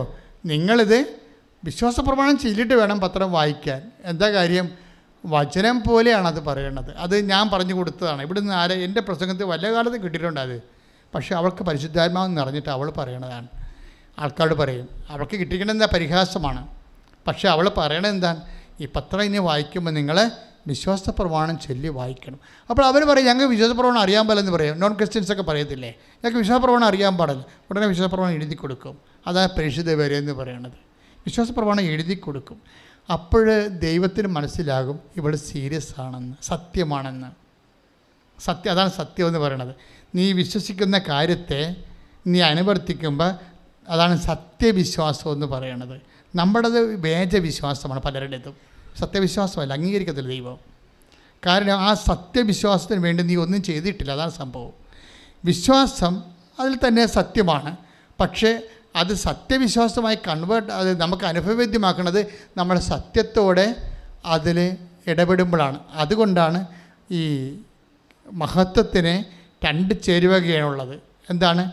കൃപയും സത്യവും. യോഹന്നാൻ 1:14 പറയണത് കൃപ മഹത്വത്തിൻ്റെ ചേരുവക എന്താണ്? 2 സംഭവമുണ്ട്. സോഡിയമുണ്ട്, ക്ലോറൈഡും ഉണ്ട്. അല്ലേ? ഉപ്പ് സോഡിയം ഉണ്ട്, ക്ലോറൈഡ് ഉണ്ട്. മഹത്വത്തിൽ എന്തൊക്കെയുള്ളത്? കൃപയുമുണ്ട്, സത്യവുമുണ്ട്. നമുക്കുള്ള പ്രശ്നം വെച്ച് കഴിഞ്ഞാൽ ഈ സത്യത്തിൻ്റെ സ്ഥലത്ത് വരുമ്പോൾ നമ്മൾ പമ്മം, സത്യസന്ധമായിട്ടല്ല. അതല്ല ഈശോ പറയണത്, ആരാധന പോലും എന്ത് പറയും? യഥാർത്ഥ ആരാധകർ സത്യത്തിലും ആത്മാവിലുമാണ് ആരാധിക്കുന്നത്. അപ്പോഴെന്ത് വിഷയം, അതായത് നീ വിശ്വസിക്കുന്ന കാര്യങ്ങൾക്ക് നീ പൂർണ്ണമായിട്ട് ഇവിടെ പത്രം കൊടുക്കാനേ കൃപാസനത്തിൽ നിന്ന് പറഞ്ഞിട്ടുള്ളൂ. പക്ഷേ കൃപ എന്താ ചെയ്യണത്? ആ പത്രത്തിന് കൂടെ വിശ്വാസ പ്രമാണം കൂടി ചൊല്ലിയിട്ട് വേണം പത്രം വായിക്കാമെന്ന് പറയും. എന്താണ്? അവർ കർത്താവിൻ്റെ കൃപയിൽ വിശ്വാസത്തിൽ വായിച്ചിട്ട് അഭിഷേകം കിട്ടാൻ വേണ്ടിയാണ്. കാര്യം 100 ഏറ്റവും കുറഞ്ഞ് ഒരു 100-120 സാക്ഷ്യമെങ്കിലും കാണും. ഇപ്പം നമ്മൾക്ക് ഉണ്ടാകുന്ന ട്രോളെന്ന് പറയണത് അച്ഛൻ്റെ പ്രഭാഷണത്തിലല്ല, ട്രോളെന്ന് പറഞ്ഞാൽ ഉണ്ടാകുന്ന ട്രോൾ എന്താണ്? സാക്ഷ്യത്തിലിട്ടിരിക്കണ ചില ഹെഡിങ്ങിലാണ് ട്രോൾ വന്നിരിക്കണത്, അല്ലേ? ഹെഡിങ് എന്താ വിഷയം എന്ന് വെച്ചാൽ, ഇപ്പം ഞങ്ങളൊരു ഹെഡിങ് കൊടുക്കാം, നമ്മളിവിടെ തന്നെ കൃപാസനത്തിൻ്റെ കുറേ കൃപാസനത്തിനല്ലാത്ത അൺഒഫീഷ്യലായിട്ട് നാട്ടുകാരൻ നടത്തണ കുറേ ചാനലുണ്ട്. സ്വന്തമായിട്ട് ചാനൽ നടത്തുമല്ലോ ആൾക്കാർ. അവരെന്നാ ചെയ്യുന്നത് വെച്ചാൽ അവർ ഈ സാക്ഷ്യം എടുത്തിട്ട് അവരുടെ ഹെഡിങ് കൊടുക്കും. അപ്പോൾ ആ ഹെഡിങ് പലപ്പോഴും സബ്സ്റ്റാൻഡേർഡായി പോകും. നമ്മൾക്ക് നേരെ വിമർശനങ്ങളുണ്ടാക്കുന്ന ഹെഡിങ്ങാണ് വരണത്. അത് നിങ്ങൾ ശ്രദ്ധിക്കണം, അങ്ങനെ ചെയ്യരുത്. അഥവാ ആരെങ്കിലും സ്വന്തം ചാനൽ ഉണ്ടാക്കിയിട്ടുണ്ടെങ്കിൽ, കൃപാസനത്തിൻ്റെ ഒരു സ്റ്റഫ് എടുക്കുന്നുണ്ടെങ്കിൽ, എൻ്റെ മക്കൾ ചെയ്യേണ്ടത് ആ ഹെഡിങ് തന്നെ കൊടുക്കാവൂ. ഞങ്ങൾ കൊടുക്കണം. അല്ലെങ്കിൽ നിങ്ങൾ മുസ്ലിം മാനസാന്തരപ്പെട്ട് ഹിന്ദു മാനസാന്തരപ്പെട്ടൊക്കെ പറഞ്ഞു കഴിഞ്ഞാൽ അതൊക്കെ ചവർ സാധനങ്ങളാണ്. അതൊന്നും ആ കൃപാസനം അക്സെപ്റ്റ് ചെയ്യത്തില്ല. ഇപ്പോൾ തേനിൻ്റെ കേസ് വന്നപ്പോൾ തന്നെ ഞാൻ താഴെ കമൻറ്റ് ചെയ്ത് നോട്ട് പ്രൊസീഡ് എന്ന് പറഞ്ഞ്, ഇങ്ങനെയുള്ള കാര്യങ്ങൾ കൃപാസന ആധ്യാത്മികയുടെ ഭാഗമല്ലെന്ന്. ആ തേനിൻ്റെ ഒരു വിഷയം സോഷ്യൽ മീഡിയ പ്രചരിപ്പിച്ചതിനുമേ അത് ഏത് ചാനലിൽ നിന്നാണ് വന്നെന്ന് നോക്കിയിട്ട് ഞാൻ താഴെ ഉടനെ കമൻറ്റ് ചെയ്തു, this is not the spirituality of കൃപാസനത്തിൻ്റെ ആധ്യാത്മികതയല്ല ഇത്. ഇങ്ങനെയുള്ള തേനൊഴുകി പാലൊഴുകി അങ്ങനെയൊക്കെ പറയുന്ന ഒരു ആധ്യാത്മികതയല്ല. നമുക്ക് ഹെബ്രായർ 6:1 ആധ്യാത്മികത. അതായത് വിശ്വാസത്തിൻ്റെ ബാല്യപാഠങ്ങൾ പിന്നിട്ട് നമുക്ക് പക്വതയിലേക്ക് വളരാം. നമ്മുടെ ലക്ഷ്യം അനുഗ്രഹമല്ല, കൃപയാണ്. കൃപയെ ആർജിക്കാൻ പറ്റിയ മാർഗങ്ങളാണ് ഉടമ്പടി നമുക്ക് നടപ്പിൽ വരുത്തുന്നത്. പക്ഷേ ഞാനിട്ട കമൻറ്റ് അവർ ഡിലീറ്റ് ചെയ്ത് കളഞ്ഞു. അവരത് തന്നെ പിന്നെയും പ്രചരിപ്പിച്ചുകൊണ്ടിരുന്നത്. ഇപ്പോൾ എന്നാ പറ്റി? അത് വെച്ചാണ് മറ്റുള്ള ആൾക്കാർ കൃപാസനത്തിനെ ആക്രമിക്കുന്നത്. കണ്ടില്ലേ? പിശാച് പ്രവർത്തിക്കുന്ന രീതി കണ്ടില്ലേ? അപ്പോൾ സാത്താന് അവസരം കൊടുക്കരുത്. അത് കർത്താവ് പറഞ്ഞു ശരിയാണ്. നിങ്ങളായിട്ട് അവസരം കൊടുക്കരുത്. 4:27 വായിച്ചേ, ഹെബ്രായ ലേഖനം അല്ല എഫെസ്യൻസ്. ശ്രുതികട്ടെ 4:27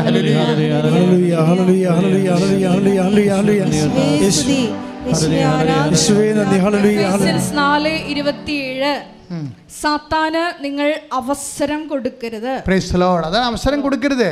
അപ്പം അത് സത്യസന്ധമായ സംഭവം തരുമ്പോൾ നിങ്ങളതിനെ ടെസ്റ്റ് ചെയ്ത് നിങ്ങളുടെ രീതിയിലാക്കി കഴിയുമ്പോൾ സാത്താൻ അതിന് അവസരമായിട്ട് മാറും. അവരാരെങ്കിലും കൂടി ഇപ്പോൾ ട്രോളുന്നവരെ ഒന്നും ഞാൻ പറയത്തില്ല. I am so happy to receive it. പക്ഷേ ഞാനിപ്പോൾ ചിന്തിക്കണമെന്ന് വെച്ച് കഴിഞ്ഞാൽ അത്രയും കൂടി ആൾക്കാർ കർത്താവിനെ അറിയും. അതിലവർ എതിരെ കൃപാസനത്തിന് പറയുമ്പോഴും അത് കേൾക്കുന്നവർ കൃപാസനം എന്താണെന്ന് നോക്കുമല്ലോ. നോക്കുമ്പോൾ തീർച്ചയായിട്ടും ഇവിടെ കാണുന്നത് എന്താണ്? 10,000ങ്ങളുടെ ദൈവാനുഭവങ്ങളല്ലേ കാണുന്നത്. അപ്പോൾ അവരപ്പോൾ വന്നിട്ടില്ലെങ്കിൽ എപ്പോഴായാലും കൃപാസനത്തിൽ അവർ വരും. അവർക്കൊരു സങ്കടകാലം ഉണ്ടാകുമ്പോൾ കേരളത്തിൽ ഇന്ന് ഓടിക്കയറാൻ പറ്റിയ ഒരു മഴയും ഒരു തീക്കാറ്റുമൊക്കെ വന്നാൽ കയറി നിൽക്കാൻ പറ്റിയൊരു ഇടമായി മാതാവിനെ ഉയർത്തിയില്ലേ? കാര്യം എന്താണ്?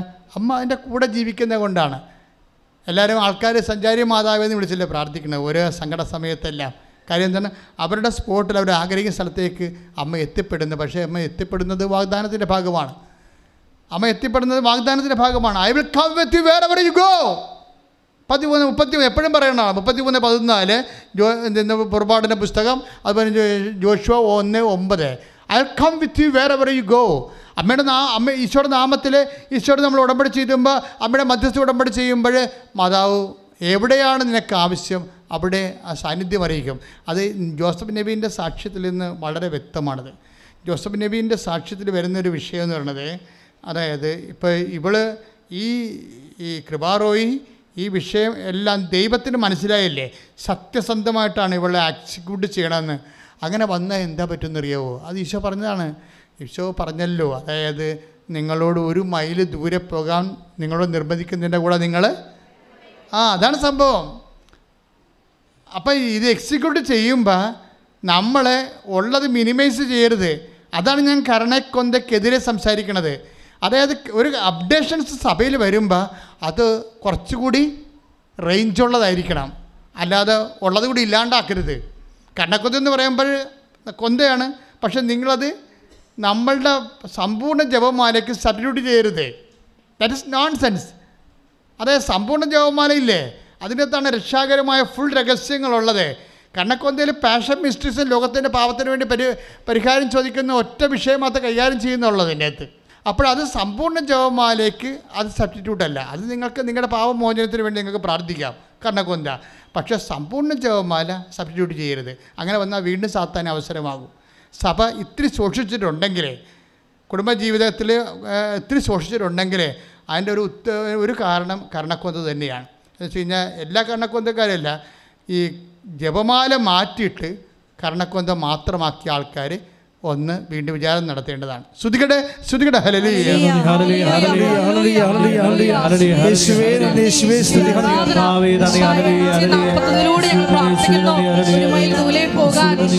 ആവശ്യപ്പെടുന്നവരോട് 2 മൈൽ കൂടെ സഞ്ചരിക്കാൻ പറഞ്ഞ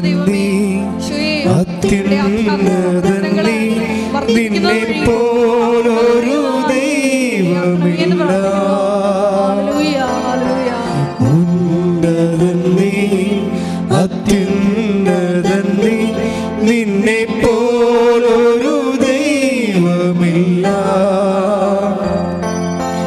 അത്ഭുതവാൻ അതിശയവാൻ നീ മാത്രമേ ദൈവമെന്നും, അത്ഭുതവാൻ അതിശയവാൻ നീ മാത്രമേ ദൈവമെന്നും. പരിശുദ്ധ പരമ ദിവ്യകാരുണ്യത്തിന് ആരാധനയും സ്തുതിയും പുകഴ്ചയും ഉണ്ടായിരിക്കട്ടെ. പരിശുദ്ധ പരമ ദിവ്യകാരുണ്യത്തിന് ആരാധനയും സ്തുതിയും പുകഴ്ചയും ഉണ്ടായിരിക്കട്ടെ. 5:41 ലൂക്ക് മത്തായി ശ്ലീഹാ സുവിശേഷം 5:41. ശ്രുതികടെ ഹല്ലേലൂയ. 1 മൈൽ ദൂരെ പോകാൻ പറഞ്ഞ 1 മൈൽ ദൂരെ പോകാൻ, 1 മൈൽ ദൂരെ പോകാൻ നിന്നെ നിർബന്ധിക്കുന്നവനോട് കൂടെ 2 മൈൽ ദൂരം പോകുക.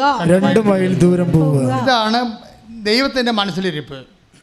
1 മൈൽ പോകാൻ നിർബന്ധിക്കുന്നതിൻ്റെ കൂടെ നമ്മൾ പലപ്പോഴും 1/2 മൈലാണ് പോണത്. അതാണ് പ്രശ്നം. ഇപ്പോൾ കൃപാറോയി എന്താ ചെയ്തത്? 10 മാസം കൊടുക്കാൻ പറഞ്ഞിട്ടുള്ളൂ, അത് 3 കെട്ടാക്കി. പിന്നെന്താണ്? വിശ്വാസപ്രമാണം ചൊല്ലിക്കൊണ്ട് കൊടുക്കാൻ പറഞ്ഞിരിക്കുന്നത്. അത് നമ്മൾ പറഞ്ഞിട്ടില്ല, അത് അവൾ ഉണ്ടാക്കിയതാണ്. അവളുണ്ടാക്കിയ വേറെ കുറേ കാര്യമുണ്ട്. അത് ഒരു ഉടമ്പടി നിലനിൽക്കുമ്പോൾ തന്നെ അവൾ സ്വകാര്യമായി കർത്താവുമായിട്ട് വേറൊരു ഉടമ്പടി ചെയ്തു. ആ ഉടമ്പടിയുടെ പച്ച പേപ്പർ എടുത്ത് വെച്ച് നോക്കിയപ്പോൾ ആത്മവിശുദ്ധീകരണത്തിനും പ്രാർത്ഥന ഫലത്തിനും വേണ്ടിയതും പറഞ്ഞ് എഴുതിയിട്ടുണ്ട്. അതനുസരിച്ചാണ് ഇവിടെ കാര്യങ്ങൾ ക്രമീകരിക്കേണ്ടത്. അപ്പോൾ നോക്കിയേ, ആ ഉടമ്പടി എന്തുമാത്രം ഹരിച്ച് ഗുണിച്ചും കൂട്ടിയും കുറച്ചുമൊക്കെയാണ് കൃത്യമായിട്ട് നോക്കണത്. ചിലർ ആ ഉടമ്പടി പത്രം വായിച്ചു പോലും നോക്കത്തില്ല. അതൊക്കെയാണ് ഈ പ്രശ്നം വന്നത്. പക്ഷേ ഉടമ്പടി എപ്പോഴും വർക്ക് ചെയ്യണത് ഈ 5:41 വെച്ചാണ്. ഞങ്ങൾ എന്തെങ്കിലും പറഞ്ഞാൽ ദൈവത്തോടെ സ്നേഹത്താൽ നിങ്ങളതിൻ്റെ കൂടുതലാണ് ചെയ്യേണ്ടത്, കുറച്ചല്ല ചെയ്യേണ്ടത്, കൂടുതലാണ് ചെയ്യേണ്ടത്. ഇപ്പം നെവിൻ ജോസഫിൻ്റെ സാക്ഷ്യം അതാണ് ചെയ്യണത്. എന്താണ്? അതായത് എല്ലാ സ്ഥലങ്ങളിലും ഈ മനുഷ്യൻ പോയി തമിഴ് പത്രവും ഇംഗ്ലീഷ് പത്രവും മലയാളം പത്രമൊക്കെ വാങ്ങിച്ചിട്ട് പരിശുദ്ധ പ്രവർത്തനം എക്സാമിനറിന് വരെ കൊടുത്തിട്ടാണ് എക്സാം ഹാളിൽ കയറണത്.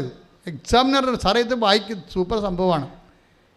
ഈശോ ആരാണെന്ന് മനസ്സിലാകുന്ന എക്സാം ക്ലാസ്സിൽ എഴുതാൻ കയറാൻ പോയി രണ്ടാമത്തെ പരീക്ഷയ്ക്ക് കയറാൻ പോകുമ്പോൾ എക്സാമിനൊരു പത്രം കൊടുക്കും. അതായത് അഭിഷേകം ധൈര്യമായിരിക്കും മനുഷ്യനെ. അത് വായിക്കുന്നത്. ഇപ്പോൾ കൃപാസനം പത്രം എന്തുമാത്രം ഭാഷയിലുണ്ട്. ഇപ്പോൾ ഇറ്റാലിയനുണ്ട് അല്ലേ, ഹിന്ദിയുണ്ട്, മറാഠിയുണ്ട്, തമിഴുണ്ട്, ആന്ധ്ര, പിന്നെ പുതിയ ഭാഷയിലൊക്കെ പത്രം വരാൻ പോകുന്നുണ്ട്.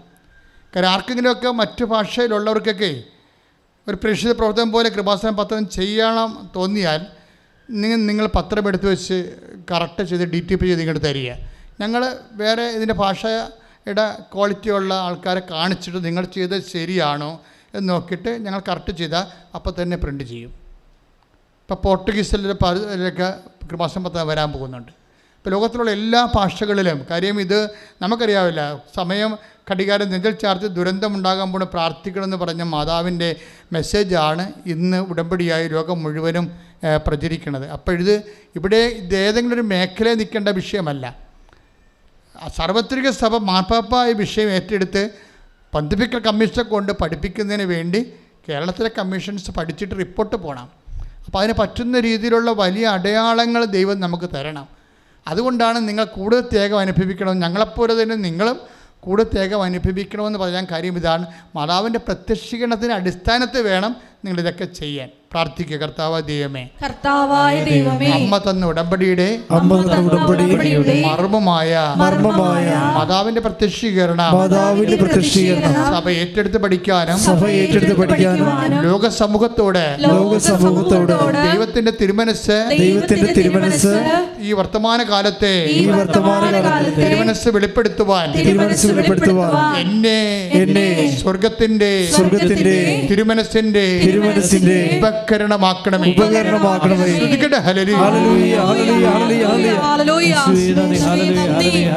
എടുത്തു പോയിട്ടുള്ള എല്ലാ സഹോദരങ്ങളെയും ദിവ്യകാരുണ്യ സന്നിധിയിൽ സമർപ്പിച്ച്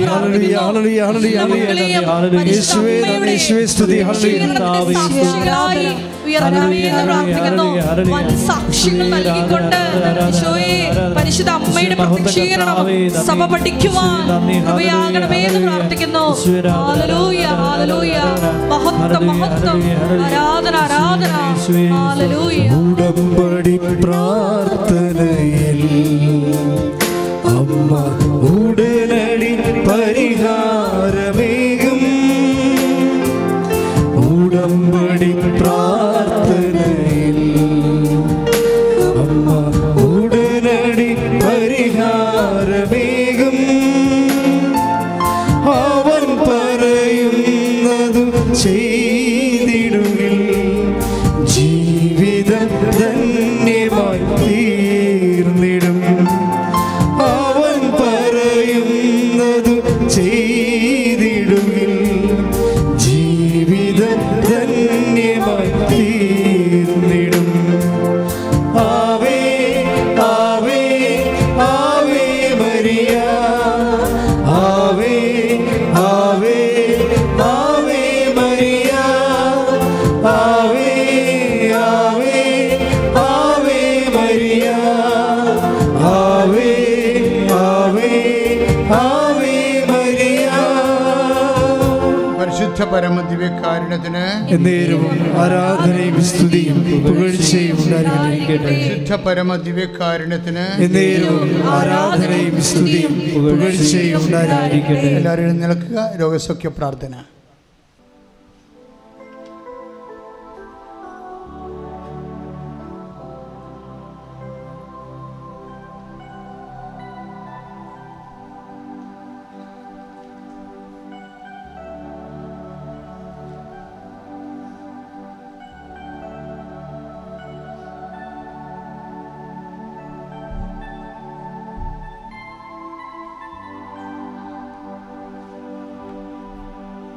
ഈശോയെ വിശ്വാസത്തോടെ നോക്കി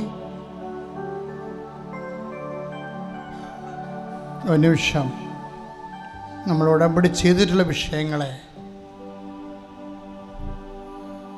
ഇപ്പോൾ അനുസ്മരിക്കേണ്ടതാണ്.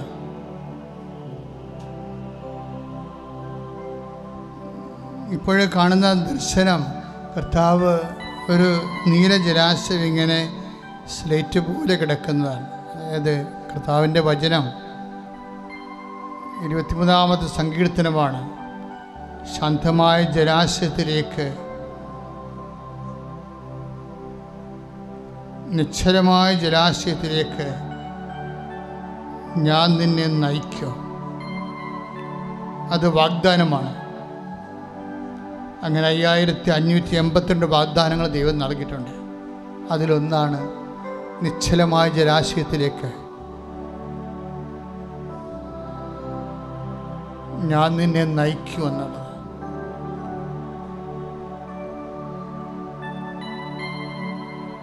കർത്താവ് നമ്മളെ പ്രശാന്തതയിലേക്ക് നയിക്കും. നിന്റെ ഹൃദയത്തെ സമാധാനപ്പെടുത്തും. അലകടൽ പോലെ വ്യത്യസ്തമായ കാരണങ്ങൾക്ക് വേണ്ടി അലതെല്ലുന്ന അവസ്ഥയിൽ നിന്ന് കർത്താവ് നിന്നെ ആശ്വസിപ്പിക്കുമെന്നാണ് ഈ സന്ദേശത്തിൻ്റെ ദൈവിക മനസ്സ്. കർത്താവേ, ഞങ്ങളെ എക്കാലവും ആശ്വസിപ്പിക്കുന്ന ദൈവമേ,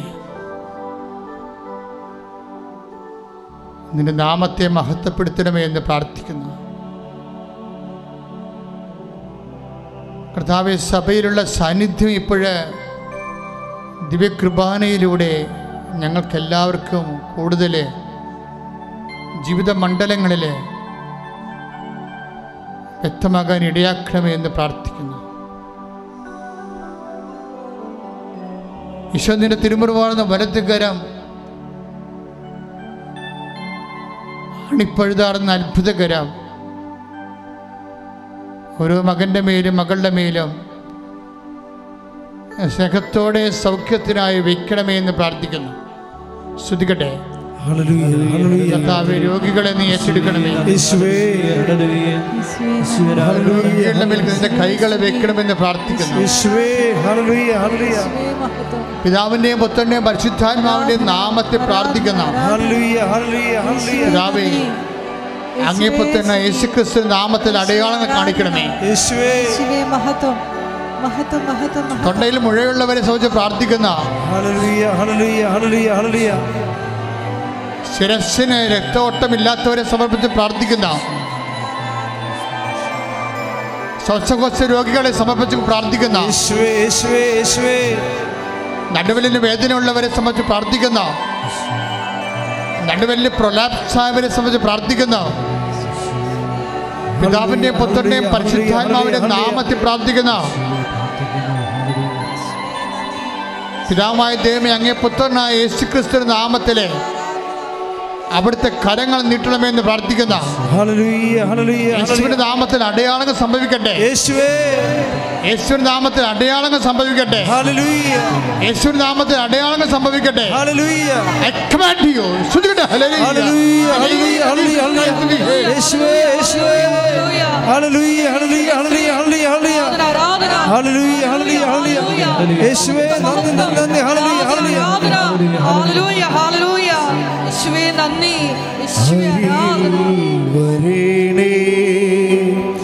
സദയം തൊടേണേ,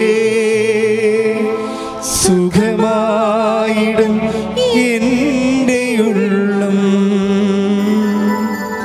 അരികിൽ വരേണേ, സദയം തൊടേണേ, സുഖമായിടും എൻ്റെ ഉള്ളം.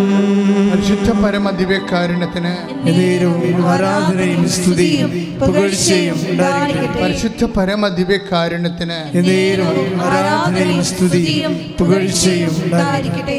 വീണ്ടും സ്തുതിക്കട്ടെ. സ്തുതിക്കട്ടെ. നല്ലവനായ ഈശോ, നിന്റെ ഉന്നതമായ നാമത്തിന് സ്തോത്രം ചെയ്യുന്നു.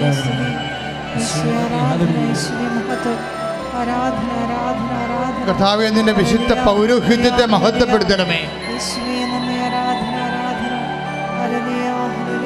കർത്താവെ, സഭയിലുള്ള സാന്നിധ്യം പ്രകടമാക്കണമേ.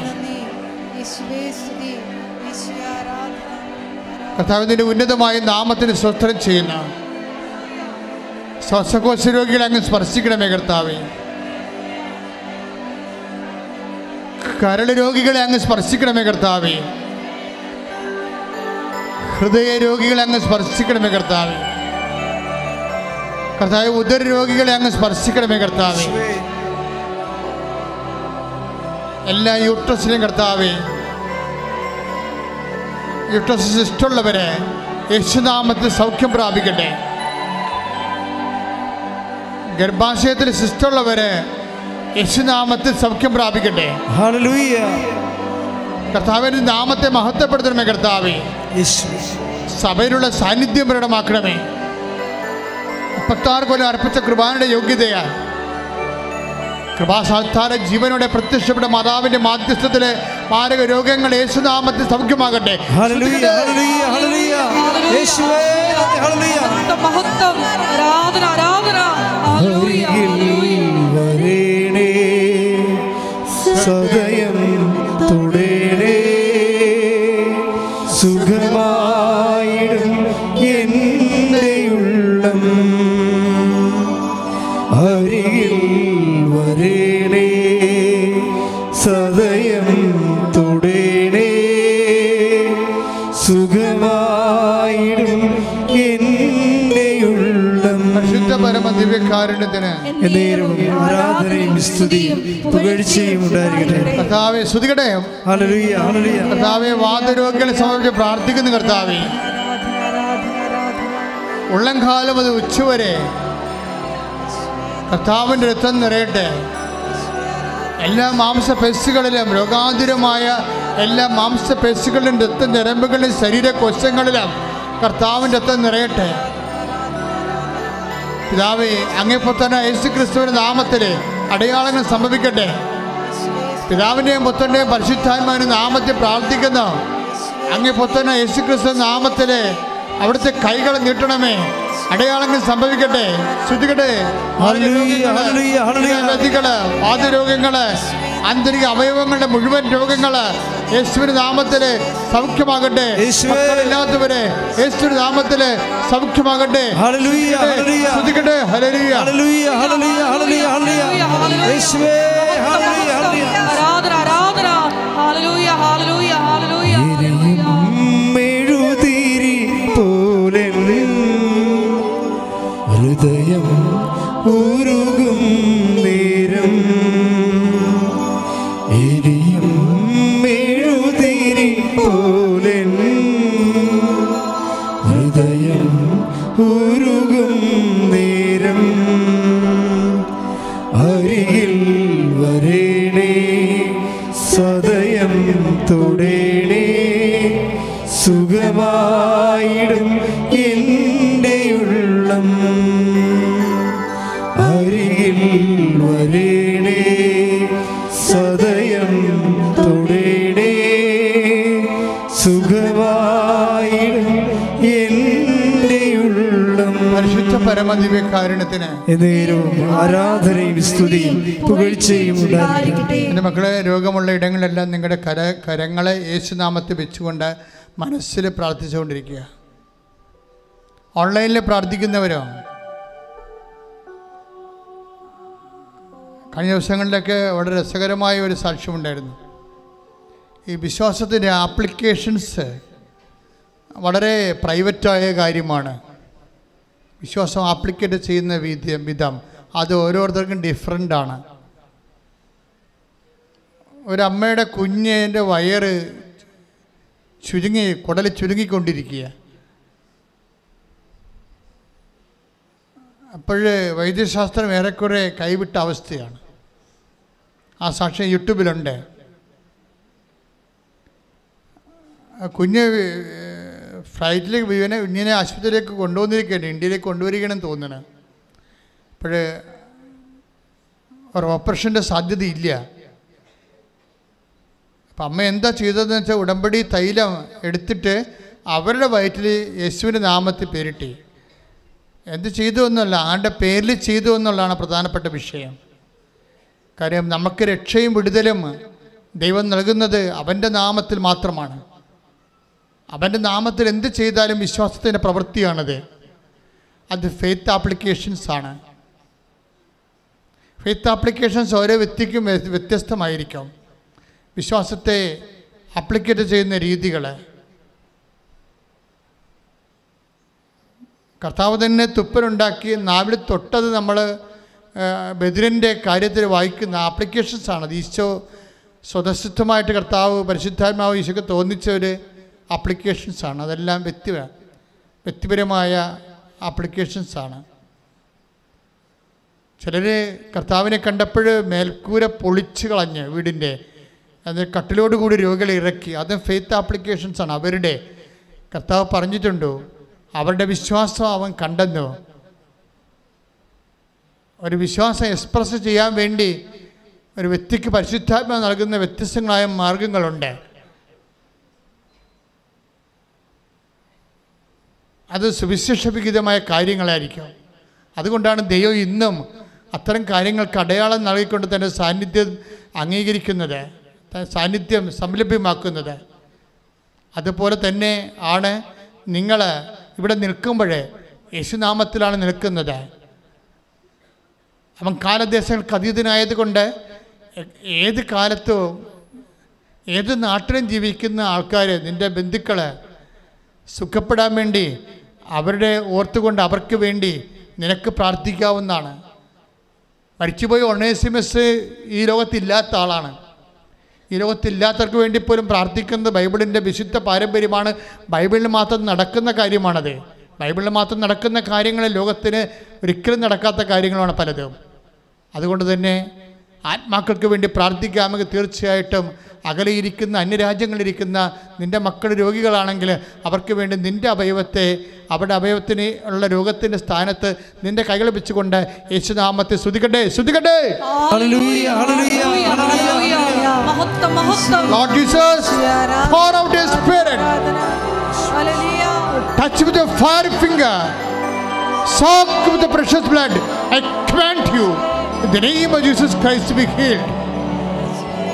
യേശുവേ നന്ദി. ഹല്ലേലൂയ ഹല്ലേലൂയ ഹല്ലേലൂയ ഹല്ലേലൂയ ഹല്ലേലൂയ. ആരാധന ആരാധന. യേശുവേ സ്തുതി. ഹല്ലേലൂയ ഹല്ലേലൂയ ഹല്ലേലൂയ വരേണേ സദയം തുടേണേ സുഖമായിടും എൻ്റെ ഉള്ളം. അരികിൽ വരേണേ സദയം തുടേണേ സുഖമായിടും എൻ്റെ ഉള്ളം. ജീവിത മാർഗങ്ങൾക്ക് വേണ്ടി പ്രാർത്ഥിക്കുന്ന സമയമാണ്. പല സാക്ഷ്യങ്ങൾ നിങ്ങൾ കേൾക്കുമ്പോൾ നിങ്ങൾക്ക് മനസ്സിലാകും. ഡിവൈഡ് ഓഫ് എനി ഫിസിക്കൽ സപ്പോർട്ടെന്ന്, ഭൗതികമായ യാതൊരു സാധ്യതയുമില്ലാത്തപ്പോഴും കടങ്ങൾ പരിഹരിക്കുന്ന സാക്ഷ്യങ്ങൾ നിങ്ങൾ വായിക്കുന്നതാണ് യൂട്യൂബിലെ. ജീവിത മണ്ഡലങ്ങളിൽ സമാധാനവും സങ്കടം അനുഭവിക്കുന്നവരുണ്ട്. വിവാഹം ഒത്തുവരാത്തതിൻ്റെ പേരിൽ അവർക്ക് വേണ്ടി പ്രാർത്ഥിക്കുന്ന സമയമാണ്. 10-22 വർഷങ്ങളായിട്ട് മക്കളില്ലാത്തവർ, 20 വർഷമായിട്ട് മക്കളില്ലാത്തവർ, അവരെല്ലാം ഇവിടെ കുഞ്ഞുങ്ങളെയും കൊണ്ടുവന്ന് സാക്ഷ്യം പറയണം നമ്മൾ കണ്ടതാണ്. കല്ലിൽ നിന്ന് എബ്രാഹസന്ധി ജനിപ്പിക്കാൻ ദൈവത്തിന് കഴിയുമെങ്കിൽ ആ ദൈവത്തിൻ്റെ കഴിവിലാണ് നമ്മുടെ വിശ്വാസം. മക്കളില്ലാത്തൊരു തങ്ങളുടെ അടിവയറ്റിൽ കൈവച്ച് പ്രാർത്ഥിക്കേണ്ടതാണ്. അത് നിങ്ങളുടെ മക്കൾക്കാണ് മക്കളില്ലെങ്കിലും നിങ്ങൾക്ക് അവർക്ക് വേണ്ടി ഈ സമയത്ത് സ്വന്തം വയറ്റിൽ കൈവച്ചുകൊണ്ട് യേശുനാമത്തിൽ പ്രാർത്ഥിക്കാവുന്നതാണ്. അവരുടെ ഗർഭപാത്രത്തെ ഈശോയ്ക്ക് സമർപ്പിച്ചുകൊണ്ട്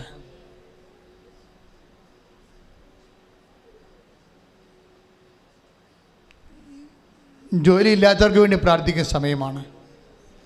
ഉള്ള ജോലി നഷ്ടപ്പെട്ടവരുണ്ട്, വേണ്ടത്ര ശമ്പളം കിട്ടാത്തവരുണ്ട്, ജോലി സംബന്ധമായ എക്സാം പ്രോസസ്സിലിരിക്കുന്നവരുണ്ട്. അവരിപ്പോൾ അടുത്ത അറിയിൽ ഓർക്കുന്നു, പ്രൊഫഷണൽസിനെ ഓർക്കുന്നു. ഉടമ്പടി എടുത്തിട്ടുള്ള ഒത്തിരി അനേകായിരം പ്രൊഫഷണൽസ് ഉണ്ട്. ഉടമ്പടിയിൽ ഇരിക്കുന്നവർ, ഇൻ്റർവ്യൂ അറ്റൻഡ് ചെയ്തവർ, പരീക്ഷ കഴിഞ്ഞവർ, റിസൾട്ട് പ്രതീക്ഷിക്കുന്നവർ, റീ എക്സാമിന് കൊടുത്തിട്ടുള്ളവർ, റീവാലുവേഷന് കൊടുത്തിട്ടുള്ളവർ, അവരെല്ലാം ഓർത്ത് പ്രാർത്ഥിക്കുന്ന, കേസിൽ അകപ്പെട്ടു പോയവർ, ഭാഗോടമ്പടി നടക്കാത്തവർ, വഴിയില്ലാത്തവർ, വെള്ളമില്ലാത്തവർ, വീടില്ലാത്തവർ, വീടിന് സ്ഥലമില്ലാത്തവർ, സാമ്പത്തികമായ കടങ്ങളാൽ ലോണായി പോയിട്ടുള്ളവർ, ജപ്തിയായി പോയിട്ടുള്ളവർ, എല്ലാവരും ഈ സമയത്ത് ഓർത്ത് പ്രാർത്ഥിക്കുന്ന, വിസയ്ക്ക് പോയിട്ട് ജോലി കിട്ടാതെ അരഞ്ഞു നടക്കുന്നവർ, വീട്ടിൽ നിന്ന് പണം അയച്ചു കൊടുത്തിട്ട് ഭക്ഷണത്തിനുള്ള വക കൊടുത്ത് അത്രയും വേദനിച്ച് കഴിയുന്നവർ, മാതാപിതാക്കന്മാരെ തമ്മിൽ ഭിന്നതയിൽ അകന്നിരിക്കുന്നവർ, സഫർ ചെയ്യുന്ന മക്കൾ, കുടുംബ ജീവിതം തകർന്നിരിക്കുന്നവർ, കുടുംബ കോടതിയിലൊക്കെ അലഞ്ഞു നടക്കുന്നവർ, ദൈവികമായ പദ്ധതിക്ക് എതിരെ നിൽക്കുന്നവർ, അവരെല്ലാവരെയും ഈ സമയത്ത് ദേവാലയ കർത്തൃദിവസത്തിന് സമർപ്പിക്കുന്ന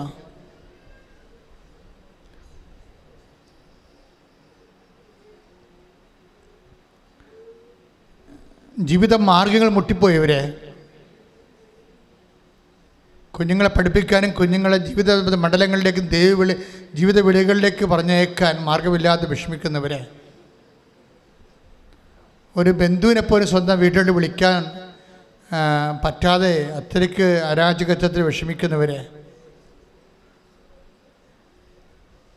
തെറ്റായ പ്രണയബന്ധങ്ങൾ കുടുങ്ങിപ്പോയ മക്കളെ അവിടെ വിടുതലിന് വേണ്ടി പ്രാർത്ഥിക്കുന്ന, മക്കളെ സുഖപ്പെടുത്തി മാതാപിതാക്കന്മാർക്ക് ഏൽപ്പിച്ചു കൊടുക്കേണ്ടത് കർത്താവിൻ്റെ പ്രവർത്തനത്തിൻ്റെ ഒരു ഭാഗമാണ്. നിങ്ങൾ നഷ്ടപ്പെട്ട മക്കളെ, തെറ്റായ പ്രണയങ്ങളിൽ കുടുങ്ങിപ്പോയ മക്കളെ, മയക്കുമരുന്നിൽ കുടുങ്ങിപ്പോയ മക്കളെ കർത്താവ് വിടുവിച്ച് നിങ്ങൾക്ക് തിരിച്ചേൽപ്പിക്കാൻ പോകുന്ന സമയമാണ്. ശ്രുതികട്ടെ ഹല്ലേലൂയ. യേശുവേ നന്ദി. Lord Jesus Christ, pour out His Spirit, touch with the fire finger, soak with the precious blood, Lord, infuse His Spirit, and with the authority of the Catholic Church, with the power of Jesus Christ, with the meritorious of Holy Spirit, I bind and bound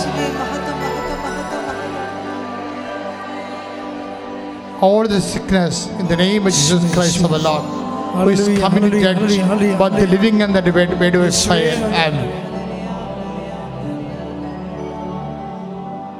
മൗനമായി പ്രാർത്ഥിക്കട്ടെ. സമാപന ആശീർവാദത്തിന് സമയമാണ്. മൗനമായി പ്രാർത്ഥിക്കട്ടെ.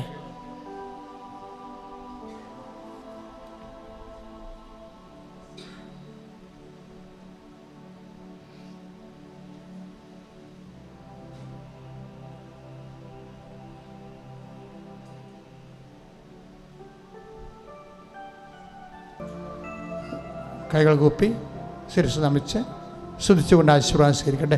ശ്രുതികട്ടെ ഹല്ലേലൂയ. ഹല്ലേലൂയ ഹല്ലേലൂയ ഹല്ലേലൂയ ഹല്ലേലൂയ ഹല്ലേലൂയ. യേശുവേ നന്ദി. യേശുവേ സ്തുതി. ഹല്ലേലൂയ. പരിശുദ്ധ അമ്മയുടെ ഹല്ലേലൂയ ഹല്ലേലൂയ ഹല്ലേലൂയ ഹല്ലേലൂയ. ഞങ്ങളുടെ കുടുംബത്തെ ഉയർത്തണമേ. യേശുവേ ഹല്ലേലൂയ ഹല്ലേലൂയ. പ്രാർത്ഥിക്കാം. ഹല്ലേലൂയ ഹല്ലേലൂയ ഹല്ലേലൂയ ഹല്ലേലൂയ. ശക്തി ഞങ്ങളുടെ എല്ലാ ഭവനങ്ങളിലും നിറയപ്പെടണമേ എന്ന് പ്രാർത്ഥിക്കുന്നു. ഹല്ലേലൂയ ഹല്ലേലൂയ. മഹത്വം മഹത്വം. ആരാധന ആരാധന. ഹല്ലേലൂയ.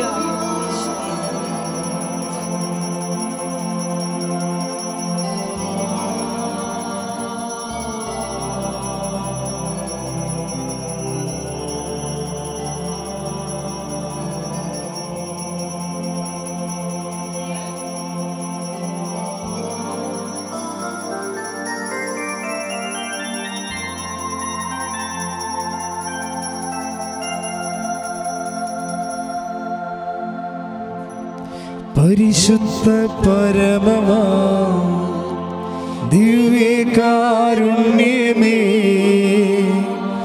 എന്നുമെന്നും അങ്ങേക്കാരാധന. പരിശുദ്ധ പരമമാ ദിവ്യകാരുണ്യമേ, എന്നുമെന്നും അങ്ങേക്കാരാധന. പരിശുദ്ധ പരമമാ ദിവ്യകാരുണ്യമേ, എന്നുമെന്നും അങ്ങേക്കാരാധന.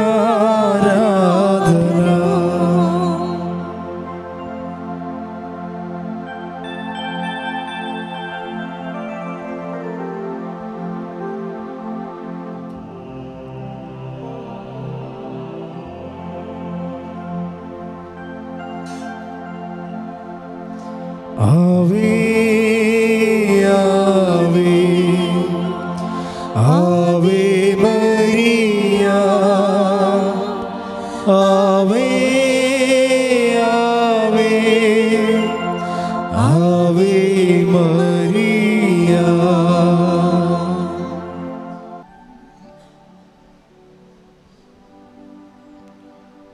ഇരിക്കുക.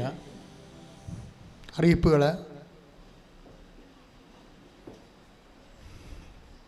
ശ്രദ്ധിക്കുക. എല്ലാ ദിവസവും കൃപാസനത്തിൽ ഉടമ്പടി എടുക്കുവാനും പുതുക്കുവാനും സാക്ഷ്യം പറയുവാനുമുള്ള അവസരം ഉണ്ടായിരിക്കുന്നതാണ്. ഒരച്ഛനെ ഒരു ബ്രദറിനെയാണ് സാക്ഷ്യം പറയാൻ വേണ്ടി നമ്മൾ വെക്കുന്നത്. രാവിലെ തന്നെ 8:30 തന്നെ സാക്ഷ്യം പറയാനുള്ള കൗണ്ടറിലേക്ക് നിങ്ങൾ കുർബാന 7 മണിക്കാണ്. എല്ലാ ദിവസവും കുർബാന ഉണ്ടാവും. 7 മണിക്കും 9 മണിക്കും. 7 മണിക്കുള്ള കുർബാന കഴിയുമ്പോൾ 15 മിനിറ്റ് ബ്രേക്ക്ഫാസ്റ്റിൻ്റെ ഇൻ്റർവെല്ലാണ്. നിങ്ങൾ പുറത്ത് പോയി ബ്രേക്ക്ഫാസ്റ്റ് കഴിച്ചു വന്നതിന് ശേഷം ഉടമ്പടി പുതുതായിട്ട് എടുക്കാനുള്ളവർ 2ാം നിലയിലേക്കും ഉടമ്പടി പുതുക്കാനുള്ളവർ 1ാം നിലയിലേക്കും പോകും. സാക്ഷ്യം പറയാനുള്ളവർ സാക്ഷ്യ കൗണ്ടറിലേക്ക് വരും. അതാണ് എൻ്റെ രീതി. 2ാമത്തെ കുർബാന 9 മണിക്കാണ്. എല്ലാ ദിവസവും 2ാമത്തെ കുർബാന ഉണ്ടാകും. അത് 9 മണിക്കാണ്.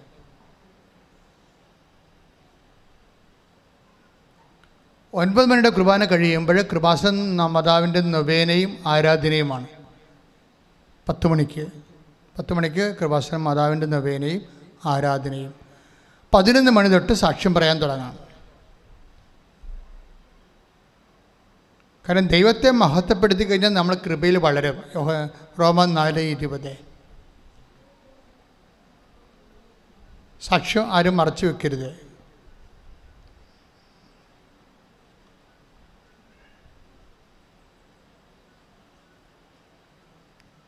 എല്ലാ ദിവസവും പ്രൊഫഷണൽസിൻ്റെ പരീക്ഷയ്ക്ക് വേണ്ടിയുള്ള പ്രാർത്ഥനയുണ്ടാവും. അതിന് ചീട്ട് ഓഫീസിൽ നിന്ന് കിട്ടും. ബിടെക് സപ്ലി ഉള്ളവർ, പരീക്ഷയ്ക്ക് തകർന്നു പോയവരും, പരീക്ഷത്തിൽ വേറെ സംഘർഷാത്മകമായ ഒരു ആത്മവിശ്വാസം നഷ്ടപ്പെട്ടു പോയവരൊക്കെ, അവർക്കെല്ലാം വേണ്ടിയുള്ള പ്രത്യേക ഉപദേശവും നിർദ്ദേശവും സപ്പോർട്ടിങ് ഉണ്ടാകും. അവിടെ പ്രെയർ നടക്കുന്നത് രാവിലെ 11 മണിക്കായിരിക്കും ഫസ്റ്റ് പ്രെയർ. സെക്കൻഡ് പ്രെയർ നടക്കുന്നത് 2:30 മണിക്ക്. ആൾത്താരയിലാണ് നടക്കുന്നത്. വ്യാഴാഴ്ച ഞായറാഴ്ച ഒഴിച്ച് ബാക്കിയുള്ള ദിവസങ്ങളിൽ അച്ഛനെ കാണാൻ ഹൈ എമർജൻസി ആൻഡ് അർജൻസി ഉള്ളവർക്ക് സീറ്റ് കിട്ടുന്നതായിരിക്കും. നിങ്ങൾക്കൊരു ഹൈ എമർജൻസിയോ അർജൻസിയോ വന്നാൽ തീർച്ചയായിട്ടും നിങ്ങൾക്കതിനെ നമ്മൾ കണ്ട് സംസാരിക്കുകയും ആ വിഷയത്തിൽ ഉപദേശ നിർദ്ദേശങ്ങൾ നൽകുകയും പ്രാർത്ഥന നൽകുകയും ചെയ്യും. പക്ഷേ നിങ്ങളുടെ അർജൻസി അല്ലെങ്കിൽ എമർജൻസി അതിന് രേഖ വേണം. ആ രേഖ ഓഫീസിൽ കാണിക്കണം. ഇപ്പോൾ ജപ്തി നടപടിയാണ്. ഇപ്പോൾ പേപ്പർ കിട്ടുമല്ലോ, അതിന് പേപ്പർ കിട്ടത്തില്ലേ? നിങ്ങൾക്ക് മക്കളില്ല, രാജ്യം വിട്ടു പോവുകയാണ്. ഇനി 10 കൊല്ലം 5 കൊല്ലം കഴിഞ്ഞേ വരത്തുള്ളൂ. അപ്പോൾ വിമാന ടിക്കറ്റ് കാണിക്കണം. എല്ലാത്തിനും അടിയന്തരമായ വിഷയമാണ് കൈകാര്യം ചെയ്യണത് അൾത്താരയിൽ.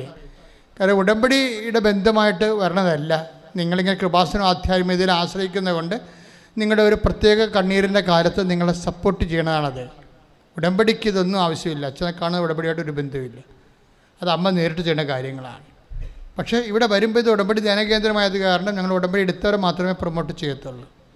കാര്യം ഇതിനകത്ത് ഉടമ്പടിയിലൂടെ ചൊല്ലണേക്കാളുപരി ദൈവമായിട്ട് ചെയ്യുന്ന കുറേ കാര്യങ്ങളും സുവിശേഷ പേരെയും സുവിശേഷ സാക്ഷിയൊക്കെ ഉണ്ട്. അതിനെ പ്രൊമോട്ട് ചെയ്യാൻ വേണ്ടിയാണ് ദൈവം നമുക്ക് ഉടമ്പടി തന്നത്. അപ്പം ഞങ്ങളെ സംബന്ധിച്ചിടത്തോളം അതാണ് പ്രൊമോട്ട് ചെയ്യേണ്ടത്. ചുമ്മാ വഴിയെ പോണവർ അവിടെ ആശുപത്രി പോകണം, ഇവിടെ ആശുപത്രി പോകണമെന്ന് പറഞ്ഞു കഴിഞ്ഞാൽ ഇവിടെ പ്രാർത്ഥിക്കാൻ പറ്റത്തില്ല. അവർക്ക് പ്രാർത്ഥിച്ചിട്ട് പോകാം. അച്ഛനെ കാണുന്ന വിഷയം വേറെയാണ്. അച്ഛൻ കാണുന്നതെല്ലാം ഉടമ്പടി എടുത്തിട്ടുള്ളവരാണ് കാണുന്നത്. ഞാനങ്ങനെ കുറേ ജീവിതം വേസ്റ്റ് ചെയ്ത ആളാണ്.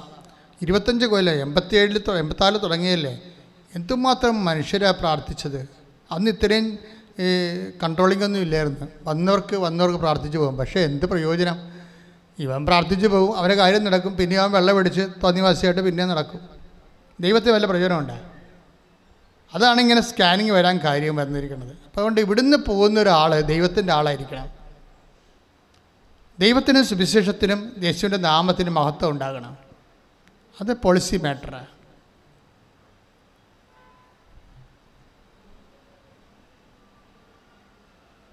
പിന്നെ നിങ്ങൾ വരുന്ന ദിവസം അച്ഛനുണ്ടോ എന്ന് വിളിച്ച് ചോദിക്കണം. ആ ദിവസം ചോദിക്കരുത്, തലേ ദിവസം ചോദിക്കണം. അച്ഛനുണ്ടോ എന്ന് ചോദിക്കുമ്പോൾ അവർ ഉണ്ടെന്ന് പറയും. പിന്നെ ഇവിടെ വന്നിട്ട് നിങ്ങൾ അച്ഛൻ പറഞ്ഞിട്ടുണ്ട് വരാമെന്നും പറഞ്ഞുകൊണ്ട് അവിടെ ബഹളം ഉണ്ടാക്കരുത്. ആ പേപ്പറെല്ലാം നോക്കണം. ചിലപ്പോൾ 2019 ഉടമ്പടിയായിരിക്കും. പിന്നെ ഒരു ഗ്യാപ്പ് ഉണ്ടാവും. അപ്പോൾ അതൊന്നും കാണത്തില്ല കേസൊന്നും. കാര്യം നിങ്ങൾ ഉടമ്പടിയിലല്ലല്ലോ. അപ്പോൾ ഓഫീസിൽ നിന്ന് പറയാം നിങ്ങൾ ഉടമ്പടി എടുത്ത് ഉടമ്പടിയിലാകാൻ പറയും. എന്നിട്ട് ദൈവത്തിന് മഹത്വപ്പെടുത്തി ജീവിക്കാൻ പറയും. 10 ദിവസം കഴിഞ്ഞ് കാണാമെന്ന് പറയും. അതാണ് എൻ്റെ രീതി. അല്ലാതെ എന്തെങ്കിലും വിഷയം ഉണ്ടാകുമ്പോൾ ഫയർ എഞ്ചിനെ വിളിക്കണ പോലെ അതുപോലെ ഇത് നടക്കത്തില്ല. എല്ലാവരും സഹായിക്കും. പക്ഷേ നിങ്ങൾ ദൈവത്തിൻ്റെ സുവിശേഷത്തിന് മഹത്വം ഉണ്ടാകുന്ന ആൾക്കാരായിട്ട് കൺവേർട്ട് ചെയ്യണം. നിങ്ങൾ വരുന്ന ദിവസം ഇപ്പോൾ ഓഫീസിൽ ചോദിക്കും നിങ്ങൾ ഈ നമ്പറിലാണ് വിളിക്കേണ്ടത് അച്ഛനുണ്ടോ എന്ന് അറിയാൻ വേണ്ടി. ചില ദിവസവും ഞാൻ ഉണ്ടാകത്തില്ല. അതുകൊണ്ടാണ്. അപ്പോൾ ഞങ്ങൾ പറഞ്ഞ് ഞങ്ങളിവിടെ വന്നപ്പോൾ അച്ഛൻ ഇല്ലല്ലോ എന്ന് പറഞ്ഞുകൊണ്ട് ബഹളം ഉണ്ടാക്കേണ്ട കാര്യമില്ല. കാര്യം നമ്മളിപ്പോൾ വിളിച്ച് ചോദിച്ചാൽ രജിസ്റ്റർ ചെയ്യണം പേര് നേരത്തെ. ഞങ്ങൾ ഇന്ന രോഗിനെയും കൊണ്ട് വരികയാണ്, വയനാട്ടിൽ നിന്ന് വരികയാണ്. കാര്യം വയനാട്ടിൽ നിന്നൊക്കെ വരാൻ 3,000-4,000 രൂപയൊക്കെ ആവും. അപ്പോൾ അങ്ങ് വരുമ്പോൾ നിങ്ങൾ വരുമ്പോൾ ഞാൻ ഇവിടെ ഇല്ലെങ്കിൽ എന്ത് ചെയ്യും? ആൾക്കാർ ചില ചെയ്യണത് ഇവിടെയൊക്കെ വീടെടുത്ത് താമസിക്കണം ചെയ്യണം ആൾക്കാർ. അപ്പോൾ അതുകൊണ്ടാണ് നമ്മളിപ്പോൾ ഇപ്പോൾ തന്നെ അമേരിക്കയിൽ നിന്നൊരു കുടുംബം വന്നിട്ട് ഇവിടെ 9 ദിവസം താമസിക്കുന്നുണ്ട്. 9 ദിവസം അവർ ഒരു പ്രത്യേക എമർജൻസിയിൽ വന്നതാണ് ഉടമ്പടി എടുക്കാൻ വേണ്ടി. എന്നിട്ട് അവർ പറയും ഞങ്ങൾ വീട്ടിലോട്ട് പോകണില്ല, അപ്പനും അമ്മയും മകനും ഇവിടെ താമസിക്കുകയാണ് അടുത്ത വീട്ടിൽ. അപ്പോൾ 9ാമത്തെ ദിവസം ഞാൻ അവരെ കാണാമെന്ന് പറഞ്ഞിട്ടുണ്ട്. അപ്പം അത്രയും ഇപ്പം എന്ത് സംഭവിച്ചു കഴിഞ്ഞാൽ ഹൈ എമർജൻസി വന്നാൽ തീർച്ചയായിട്ടും നിങ്ങളെ കാണും. ഹൈ എമർജൻസി വിഷയം ചിലപ്പോൾ നിങ്ങളത് പക്കായാണ് എന്ന് കണ്ടാൽ ചിലപ്പോൾ മെസ്സേജിലോട്ടൊക്കെ പോകും. ഇപ്പോൾ മെസ്സേജിലൊക്കെ പോകുമ്പോൾ നമ്മൾ ശ്രദ്ധിക്കേണ്ടത് ദൈവം നിങ്ങളുടെ ഉടമ്പടി സ്ഥിരീകരിച്ചെന്ന് എനിക്ക് തോന്നണം. ദൈവം നിങ്ങളുടെ ഉടമ്പടി സ്ഥിരീകരിക്കണമെങ്കിൽ 16-20 വർക്ക് ചെയ്യണം. മർക്കോസ് 16-20 അവിടെ അടയാളങ്ങൾ കൊണ്ട് വചനം സ്ഥിരീകരിക്കുകയും അതാണ് സംഭവം. അടയാളം കിട്ടിയാൽ മാത്രമാണ് വചനം സ്ഥിരീകരിക്കപ്പെടത്തുള്ളൂ. ഇപ്പോൾ ഉടമ്പടി എടുക്കാൻ ആർക്കും പറ്റും, പക്ഷെ അത് സ്ഥിരീകരിക്കണം. ഉടമ്പടി എടുത്ത് വീട്ടിൽ കൊണ്ട് വെച്ചിട്ട് വീട്ടിൽ പെട്ടി വെച്ചിട്ട് പിന്നെ ഒരു വിഷയം ഉണ്ടാകുമ്പോഴാണ് ചിലപ്പോൾ തിരിയെടുത്ത് പ്രാർത്ഥിക്കാൻ തുടങ്ങുന്നത്. അവർക്കെല്ലാം അച്ഛനെ കാണാൻ വേണ്ടി ഇടിയാണ്. അപ്പോൾ അതുകൊണ്ട് അങ്ങനെ നനയാതെ ഒന്നും ചെയ്യാൻ പറ്റത്തില്ല. നിങ്ങൾ ആദ്യം ദൈവത്തെ കാണുക. ദൈവമായിട്ട് ഓക്കെ ആയി കഴിയുമ്പോൾ പിന്നെ ബാക്കി അച്ഛനെ കാണേണ്ട ആവശ്യം വരത്തില്ല. ഇവിടെ ദൈവം കളിയൊന്നുമില്ല. ഇവിടെ ഒരു ദൈവമേ ഉള്ളൂ. അപ്പോൾ നിങ്ങൾ ആ രീതി വേണം കാര്യങ്ങൾ കാണാൻ. നിങ്ങൾ ഉടമ്പടി ഓക്കെ ആണെങ്കിൽ പിന്നെ ആരെയും കാണേണ്ട കാര്യം വരത്തില്ല. കാര്യം ദൈവം വാഗ്ദാനങ്ങളിൽ ദൈവം അത് പാലിച്ചുകൊണ്ടേയിരിക്കും. പിന്നെ ഇൻ കേസ് ചില സമയത്ത് ചില നിർദ്ദേശം 2 സാധനം ഒരുമിച്ച് വന്നാൽ ഓപ്ഷൻസൊക്കെ വരുമ്പോൾ അച്ഛാ അത് ഏതാ എടുക്കേണ്ടതെന്ന് ചോദിക്കും ചില ആൾക്കാർ. അങ്ങനെ ചോദിക്കണമെങ്കിൽ കുഴപ്പമില്ല. അപ്പോൾ നിങ്ങൾ സാക്ഷ്യം പറഞ്ഞ ആൾക്കാരായിരിക്കണം. ഇപ്പോൾ ഞാൻ ഉടനെ ചോദിക്കും സാക്ഷ്യം പറഞ്ഞ ആളെന്ന് ചോദിക്കും. ഇപ്പോൾ 2 കേസ് വിവാഹമായിക്കോട്ടെ, 2 കേസ് വന്നു, അല്ലെങ്കിൽ 2 ഓപ്ഷൻ, 2 യൂണിവേഴ്സിറ്റി വന്നു, അല്ലെങ്കിൽ 2 കൺട്രി വന്നു, എല്ലാം ഒരുപോലെ വരുന്നു, വ്യത്യാസമൊന്നും ഇല്ലാതെ. അപ്പോൾ നിങ്ങൾക്കൊരു കൺഫ്യൂഷൻ. അപ്പം ഞാനത് കൃത്യമായിട്ട് ഡിസൈൻ ചെയ്ത് പ്രാർത്ഥിച്ച് തരും, നിങ്ങൾ പറഞ്ഞു തരും. പക്ഷേ ഒരു കാര്യമുണ്ട്. അപ്പോൾ ഞാൻ തിരിച്ചു ചോദിക്കുന്ന ചോദ്യത്തിന് നിങ്ങൾ മറുപടി പറയണം. നിങ്ങൾ ഉടമ്പടി സാക്ഷ്യം പറഞ്ഞതാണോ? അപ്പോൾ അല്ലെന്ന് പറഞ്ഞാൽ ഞാൻ അപ്പം തന്നെ ക്ലാസ് നമ്മൾ ക്ലോസ് ചെയ്യും. കാര്യം സാക്ഷ്യം പറഞ്ഞാൽ പിന്നെ നിങ്ങളോട് സംസാരിക്കേണ്ട കാര്യമില്ല. എന്താ കാര്യം? നിങ്ങൾക്ക് നിങ്ങളുടെ ഉടമ്പടി സ്ഥിരീകരിച്ചിട്ടില്ല. ഉടമ്പടി സ്ഥിരീകരിക്കണമെങ്കിൽ അടയാളം വേണം. അടയാളം ഉണ്ടായിട്ട് വീട്ടിൽ കൊണ്ടുവച്ചേക്കരുത്, ഇവിടെ വന്ന് പറയണം. കാര്യം ഈശോ പറഞ്ഞിട്ടുണ്ടത് 10:32 മത്തായിയുടെ സുവിശേഷം, മനുഷ്യരുടെ മുമ്പിൽ എന്നെ ഏറ്റു പറഞ്ഞാൽ എൻ്റെ സ്വർഗസ്ഥനായ പിതാവിൻ്റെ മുമ്പിൽ ഞാനും ഏറ്റു പറയും. അപ്പം ദൈവത്തിന് ഏറ്റു പറയുന്ന വിഷയമാണത്. അപ്പം അതിന് പറ്റത്തില്ല. അതിനിപ്പോൾ നാട്ടുകാരുണ്ട്, വീട്ടുകാരുണ്ട്, അവരോട് ഇരിക്കും. ഞങ്ങളെ പറഞ്ഞാൽ അവർ കേൾക്കത്തില്ല എന്ന് പറയും. അപ്പം ദൈവത്തെക്കാൾ വലുത് നിങ്ങളുടെ വീട്ടുകാരാവും. അപ്പോൾ വണ്ടി വിട്ടേക്കാൻ പറയും, അടുത്ത വണ്ടിക്ക് പോയിക്കൊള്ളാൻ പറയും. വേണേൽ വണ്ടി പിടിച്ചു കൊടുക്കും, ഓട്ടോറിക്ഷ പിടിച്ചു കൊടുക്കും. ഈ ഓട്ടോറിക്ഷ കൊടുക്കും, കാശ് പോകുന്നില്ലേ ഉള്ളൂ. ഇയാളെ സൂക്ഷിച്ചുണ്ടാക്കേണ്ട ആവശ്യമില്ലല്ലോ. അപ്പം നിങ്ങൾ ആദ്യം ദൈവത്തിന് പ്രയോജനമുള്ളവരായി മാറാൻ നോക്കണം. അതിങ്ങനെ പ്രാർത്ഥിക്കും, മാതാവേ എന്നെ ഈശോയുടെ മഹത്വത്തിൻ്റെ ഒരു ഉദാശയാക്കി മാറ്റണേ എന്ന് കണ്ണീരോടെ പ്രാർത്ഥിച്ചാൽ ദൈവം ആരാണെന്ന് അറിയും. അപ്പം അതുകൊണ്ട് അത് കറക്റ്റായിട്ട് ഫോളോ ചെയ്യാൻ നോക്കുക. കാര്യം നിങ്ങൾ വളരെ സേഫ് സോണിലാണ്. കാര്യം അവൻ പറയണ പോലെ ചെയ്യുകയല്ലേ. അപ്പോൾ വാഗ്ദാനം പാലിക്കാൻ അവൻ സത്യസന്ധനായോണ്ട് ചെയ്യുമല്ലോ. പിന്നെ ഇപ്പം എന്താ പ്രശ്നം? അതുകൊണ്ടാണ് ഉടമ്പടി വൃത്തിയായിട്ട് പാലിക്കാൻ പറഞ്ഞതിൻ്റെ കാരണം. ഞാൻ ഇത്രയും കർക്കശം പറയാൻ കാരണം അതാണ്. ഇപ്പം ഇങ്ങനെയൊക്കെ ആൾക്കാർ താമസിക്കുമ്പോഴൊക്കെ അവർക്കൊക്കെ ഭയങ്കര വാടകയൊക്കെ താമസിക്കണവർ. ഒരു ദിവസം 3000, ഇപ്പോൾ ഒരു കടയിൽ 4000 രൂപയാണ് ഒരു ദിവസം താമസിക്കുന്നത് ഹോട്ടലിൽ. അപ്പം അതുകൊണ്ടാണ് നമ്മൾ ഇത് ഇവർക്ക് ഒരു 250 രൂപക്ക് താമസിക്കാൻ പറ്റുന്ന ഇടം നമ്മൾ അന്വേഷിക്കുകയാണ് ഇപ്പോൾ. അല്ലെങ്കിൽ ഫ്രീ ആയിട്ട് താമസിക്കാൻ പറ്റിയൊരു പാക്കേജിനെ കുറിച്ച് അന്വേഷിക്കുന്നുണ്ട്. അങ്ങനെ കൃപാസന ഒരു സ്ഥലം എടുത്തിട്ടുണ്ട് ഇവിടെ അടുത്ത്. അവിടെ കെട്ടിടം പണിയാൻ പോകുന്നുണ്ട്. അതാണ് അമ്മയ്ക്ക് ഒരു പ്രാർത്ഥനാ മുറി, എൻ്റെ സ്വന്തം മുറി. അപ്പോൾ നിങ്ങൾക്ക് അവിടെ വരുമ്പോൾ ഇത്രയും പ്രശ്നങ്ങളൊന്നുമില്ല. നേരത്തെ വിളിച്ച് പറഞ്ഞാൽ നിങ്ങളുടെ മുറി നിങ്ങൾക്ക് സേഫായിട്ട് അവിടെ താമസിക്കാം. ഇപ്പോൾ ഇവരൊക്കെ ചെയ്യണ പോലെ 2-3 ദിവസം ഇവിടെ താമസിച്ച് പ്രാർത്ഥനയ്ക്ക് പങ്കെടുക്കാം. ഇവിടെയാണെങ്കിൽ എപ്പോഴും ഇങ്ങനെ രാവിലെ 7 മണി തൊട്ട് വൈകുന്നേരം 5 മണി വരെ ശുശ്രൂഷകളല്ലേ. ആ ശുശ്രൂഷകളിൽ പങ്കെടുത്ത് വചനം കേട്ട് അതുപോലെ തന്നെ പ്രാർത്ഥനയിൽ കൂടി, നൊവേനയിൽ കൂടി, കുർബാനയിൽ കൂടി, ആരാധനയിൽ കൂടി, എല്ലാ ദിവസവും ആരാധന ഉണ്ടല്ലോ. പഴയൊരു കൃപാസനമല്ല. നമ്മുടെ ഉടമ്പടി, നമ്മുടെ 1 ലക്ഷം പേരുടെ റാലി കഴിഞ്ഞപ്പോൾ മാതാവ് കുറേ ബ്ലെസ്സിങ്സ് എക്സ്ട്രാ തന്നിട്ടുണ്ട്. ഇപ്പോൾ അത്രയും വലിയ റാലിയല്ലേ പ്രാർത്ഥന. അപ്പോൾ എന്തുമാത്രം അരുവി നമുക്ക് അനുഗ്രഹം നമുക്ക് കിട്ടിയിട്ടുണ്ട്. അപ്പോൾ എത്രയോ ലക്ഷക്കണക്കിന് മനുഷ്യരല്ലേ. രാവിലെ 5 തുടങ്ങിയ റാലി വൈകുന്നേരം 5 മണിയായപ്പോഴല്ലേ തീർന്നത്. അപ്പം അത്രയും ആൾക്കാർ ജപമാല ചൊല്ലിയ മഹത്വം സ്വാഭാവികമായിട്ട് ഞാനപ്പോഴെല്ലാം പ്രാർത്ഥിച്ചത്, മാതാവേ ഇതൊന്നിനും വേണ്ടിയല്ലേ ഈ ലക്ഷക്കണക്കിന് ജപമാല ചൊല്ലണത്. ഈ മണ്ണി കണ്ണീരോടെ ഒരു മനുഷ്യൻ ചവിട്ടിയാൽ ആ സെക്കൻഡ് നിൻ്റെ കൈ, സാന്ത്വനത്തിൻ്റെ കൈ, അവരാരായാലും അവരെന്ത് പാപികളായാലും എന്ത് കേസിൽപ്പെട്ടാലും അവരുടെ മേലുണ്ടാകണം. ഈ ഒന്ന് ചവിട്ടിയാൽ മതി. അതിനുവേണ്ടിയാണ് ജപമാല റാലി നടത്തിയിരിക്കുന്നത്. ഞാനതാ പറഞ്ഞിരിക്കുന്നത്. പിന്നെ ഒരു കാര്യം കൂടി ഞാൻ പറഞ്ഞിട്ടുണ്ട്. മരിച്ചു കഴിഞ്ഞാൽ മാതാവിൻ്റെ അടുത്തിരുന്ന് ജപമാല ലോകത്തിന് വേണ്ടി ചെല്ല്, ലോക നന്മയ്ക്ക് വേണ്ടി ചെല്ലുക. ഇത്ര 2 കാര്യം ഞാൻ ആവശ്യപ്പെട്ടിട്ടുണ്ട്. ഒന്ന്, ഈശോൻ്റെ അടുത്ത് പോയാൽ മാതാവിൻ്റെ അടുത്ത് ഇരിക്കണം. അമ്മ ലോകത്തിന് വേണ്ടി പ്രാർത്ഥിക്കുമ്പോൾ കൂടെ എന്ന് പരിശുദ്ധ മറിയം ചെല്ലണം.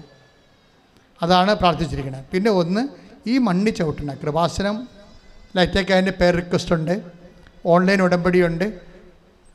അവിടെ ഏത് അന്റാർട്ടിക്കയിലിരുന്ന് അത് നടത്തിയാലും അമ്മേ ഈ റാലിയുടെ അതിൻ്റെ ഇടിവെപ്പിൽ അവരുടെ എല്ലാം കാര്യങ്ങൾ അവരെ കൃപാസനം കാണുന്നില്ല, ഇണ്ട് കണ്ടില്ലെങ്കിൽ പോലും അവരമ്മ അനുഗ്രഹിക്കാൻ വേണ്ടിയാണ് നമ്മൾ റാലി നടത്തിയിരിക്കുന്നത്. അപ്പം നിങ്ങളും എവിടെയെങ്കിലും പോകുമ്പോൾ ആ ലൈറ്റേക്കാൻ്റെ പേർ റിക്വസ്റ്റ് ഒന്ന് ഇട്ടേക്കണം. അറിയാമല്ലോ ഇടാൻ അല്ലേ? അല്ലെങ്കിൽ ഓൺലൈൻ ഉടമ്പടി ചെയ്തേക്കണം. ഉടമ്പടിയിലാണെങ്കിൽ പോലും ഒരു പ്രത്യേക സ്പ്രെയർ കിട്ടാൻ വേണ്ടി അങ്ങനെ ചെയ്യണത്. നമുക്കിപ്പോഴും 4000 ഒക്കെയാണ് ആൾക്കാർ ഒരു ദിവസം ഡാറ്റക്കാരൻ്റെ പേർ റിക്വസ്റ്റ് ഇടുന്നത്. അപ്പോൾ എന്ത് റഷാണെന്ന് നോക്കിയാൽ ആ വെബ്സൈറ്റ്. അപ്പോൾ ജനം അത്രയും ആശ്രയിച്ചിട്ട് അവർ ഇവിടെ വന്നൊരു സാക്ഷ്യം പറയുന്നുണ്ട്. അവർ ഈ രാജ്യത്ത് വരുമ്പോൾ ഇവിടെ വന്ന് സാക്ഷ്യം പറയും. അമ്മ തന്നിട്ടുള്ള അനുഗ്രഹത്തിൻ്റെ ആശ്വാസത്തിൻ്റെ ഓരോ തണലാണതൊക്കെ. അതൊക്കെ നിങ്ങളെ പ്രാർത്ഥനാപൂർവ്വം ഉപയോഗിക്കുമ്പോൾ വിശുദ്ധിയോടെ ജീവിക്കാൻ കൂടി നോക്കണം. അപ്പോൾ അല്ലെങ്കിൽ ദൈവത്തിന് അറിയാം ഇത് വയറ്റിപ്പഴപ്പ് പരിപാടിയാണെന്ന് വിചാരിക്കും. പിന്നെ ഒരിക്കൽ പറഞ്ഞ് നോക്കാൻ ചെയ്യാൻ പറ്റത്തുള്ളൂ, പിന്നെ ചെയ്യാൻ പറ്റത്തില്ല. ദൈവം നിങ്ങളെ ബ്രാൻഡ് ചെയ്യാതിരിക്കാൻ നോക്കണം കേട്ടോ. ചുമ്മാ വയറ്റിപ്പഴപ്പ് കാര്യം കാണാൻ വേണ്ടി ദൈവത്തിൻ്റെ വചനം കേൾക്കത്തില്ല, തോന്നിവാസമായിട്ട് ജീവിക്കുകയും ചെയ്യും. എങ്ങനെ എളുപ്പ വഴിയിൽ സൂത്രപ്പണിയിൽ എന്തെങ്കിലും ഒപ്പിക്കാമെന്നൊക്കെ പറഞ്ഞാൽ ഒരു പ്രാവശ്യം ഒപ്പിക്കാൻ പറ്റും, പിന്നെ ഒപ്പിക്കാൻ പറ്റത്തില്ല. അപ്പോൾ ദൈവത്തിനെ പരീക്ഷിക്കാൻ വേണ്ടി നിൻ്റെ ദൈവമായ കർത്താവിനെ പരീക്ഷിക്കണമെന്ന് ഈശോ പറഞ്ഞിട്ടുണ്ട്. ശ്രദ്ധിക്കുക. മിഷണറീസ് ഓഫ് മരീന പാരിഷൻ കൃപാസനത്തിൽ ശുശ്രൂഷ ചെയ്യാൻ വേണ്ടി ബഹുമാനോടെ സിസ്റ്റേഴ്സ് വരുന്നുണ്ട്. 1 കൊല്ലം 3 മാസം 6 മാസമൊക്കെ നിന്ന് ഇവിടെ ശുശ്രൂഷ ചെയ്യാൻ. അതുപോലെ തന്നെ മറ്റ് അവൈദികരായിട്ടുള്ളവരും ആത്മീയരും ശുശ്രൂഷകരും ഞങ്ങൾ ക്ഷണിക്കുന്നുണ്ട്. നിങ്ങൾക്ക് അങ്ങനെ തോന്നുന്നുണ്ടെങ്കിൽ മാതാവ് നിങ്ങളെ തോന്നിക്കണം. എല്ലാം പണിയെല്ലാം വീട്ടിൽ നിൽക്കല്ലേ, എന്നപ്പോൾ വാട്സപ്പിൽ കുത്തിയിരുന്നേക്കാൻ പറഞ്ഞു കഴിഞ്ഞാൽ ഇവിടെ കുറേ സ്കാനിങ്ങും പ്രാർത്ഥനയൊക്കെ ഉണ്ട്. ആദ്യം തന്നെ ഞങ്ങൾ അഖണ്ഡ ജപമാല 3 മാസം ചെല്ലിക്കും, എന്നാലേ ഇങ്ങോട്ട് പിടിക്കത്തുള്ളൂ. അഖണ്ഡ ജപമാലേ വാട്സപ്പ് ഗ്രൂപ്പിൽ 3 മാസം ചെല്ലിക്കും നിങ്ങളെ കൊണ്ട്, അങ്ങനെ വരാൻ താല്പര്യമുള്ളവരെ കൊണ്ട്. അപ്പോൾ നിങ്ങൾക്ക് അതിൻ്റെ കൃപാസനം ശുശ്രൂഷ ചെയ്യാനുള്ള ബ്ലെസ്സിങ് ആകും. എന്നിട്ട് ഞങ്ങൾ ഇൻ്റർവ്യൂവിന് വിളിക്കത്തുള്ളൂ. അപ്പോൾ അത് ശ്രദ്ധിച്ച് നിങ്ങൾക്ക് അങ്ങനെ മാതാവ് തോന്നിക്കുന്നുണ്ടെങ്കിൽ തീർച്ചയായിട്ടും വെൽക്കം.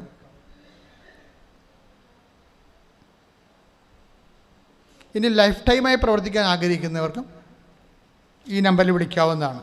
ലൈഫ് ടൈം കൃപാസനത്തിന് ലൈഫ് ടൈമായി പ്രവർത്തിക്കാൻ ആഗ്രഹിക്കുന്നവർ 82 81 29 75 11 ഈ നമ്പറിൽ വിളിച്ചാൽ എന്താണ് നിർദ്ദേശമെന്ന് പറഞ്ഞു തരും. എല്ലാ 2ാം ചൊവ്വാഴ്ചകളിലും തമിഴ് ഉടമ്പടി കൗൺസിലിംഗ് ഉണ്ടായിരിക്കുന്നതാണ്. എല്ലാ 2ാം ചൊവ്വാഴ്ചയും തമിഴ് ഉടമ്പടി കൗൺസിലിംഗ്.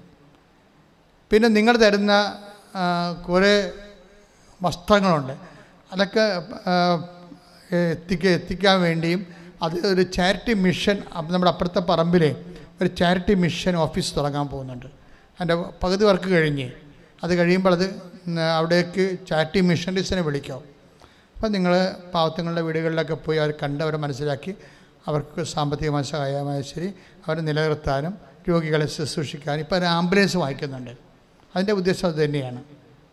ആംബുലൻസിൻ്റെ ഉദ്ദേശം വേറെയും കൂടിയുണ്ട്. കാര്യം നിങ്ങൾ ചില ആൾക്കാരെ പടച്ചല്ലി വീഴുന്നുണ്ട് ഇവിടെ, അപ്പോൾ അതിനെ പൊക്കി ആശുപത്രി കൊണ്ടുപോകാൻ വേണ്ടിയാണ്. അതെന്താ നിങ്ങളെന്താ ചെയ്യണമെന്നറിയാമോ? നിങ്ങൾ ഒരു ഭക്ഷണം പോലും കഴിക്കത്തില്ല, എന്നിട്ട് ഈ ചൂടിൻ്റെ അകത്ത് വന്ന് നിൽക്കും. അപ്പോൾ തലപൊച്ചിലുണ്ടാകത്തില്ലേ? മര്യാദയ്ക്ക് ഭക്ഷണം കഴിച്ച് നിൽക്കണം. അതാണ് ഞാൻ രാവിലെ 8:15 തന്നെ ബ്രേക്ക്ഫാസ്റ്റിന് വിടും. 8:15 ബ്രേക്ക്ഫാസ്റ്റ് വിടും. 8:30 ക്ലാസ്. നമ്മൾ ഭക്ഷണം കഴിക്കാതെ നിന്ന് കഴിഞ്ഞാൽ തന്നെ കുറച്ച് കഴിയുമ്പോൾ തലപോച്ചിലും ഗ്യാസ് കയറും. തലപോച്ചിലുണ്ട് ആൾ വീഴുന്നല്ല. ഇന്നാളെ വൈക്കത്തെ മോള് തല പൊട്ടിപ്പോയി. അതിൻ്റെ ഞങ്ങൾ പിന്നെ അപ്പം തന്നെ ആശുപത്രി കൊണ്ടുപോയി ആളെ പിക്കപ്പ് ചെയ്ത് അങ്ങോട്ടും ഇങ്ങോട്ടുമുള്ള കാറ് വാടകയെല്ലാം കൃപാസനം കൊടുത്ത്. അതൊക്കെ എന്തെങ്കിലും നിങ്ങൾ ഈ മണ്ണി ചവിട്ടി നിങ്ങൾക്ക് എന്തെങ്കിലും അസ്വസ്ഥ വന്നാൽ അപ്പം തന്നെ പിക്കപ്പ് ചെയ്യും. അതിനകത്ത് പിന്നെ ഒന്നും നോക്കത്തില്ല. പക്ഷേ എൻ്റെ മക്കൾ എന്നാലും മര്യാദയ്ക്ക് ഭക്ഷണം കഴിച്ച് നിൽക്കുന്നതായിരിക്കും എപ്പോഴും നല്ലത്. ഇവിടെ വന്ന് ഉപവസിക്കും. വീട്ടിലേക്ക് ഉപവാസം വീട്ടിലേക്ക് മതി.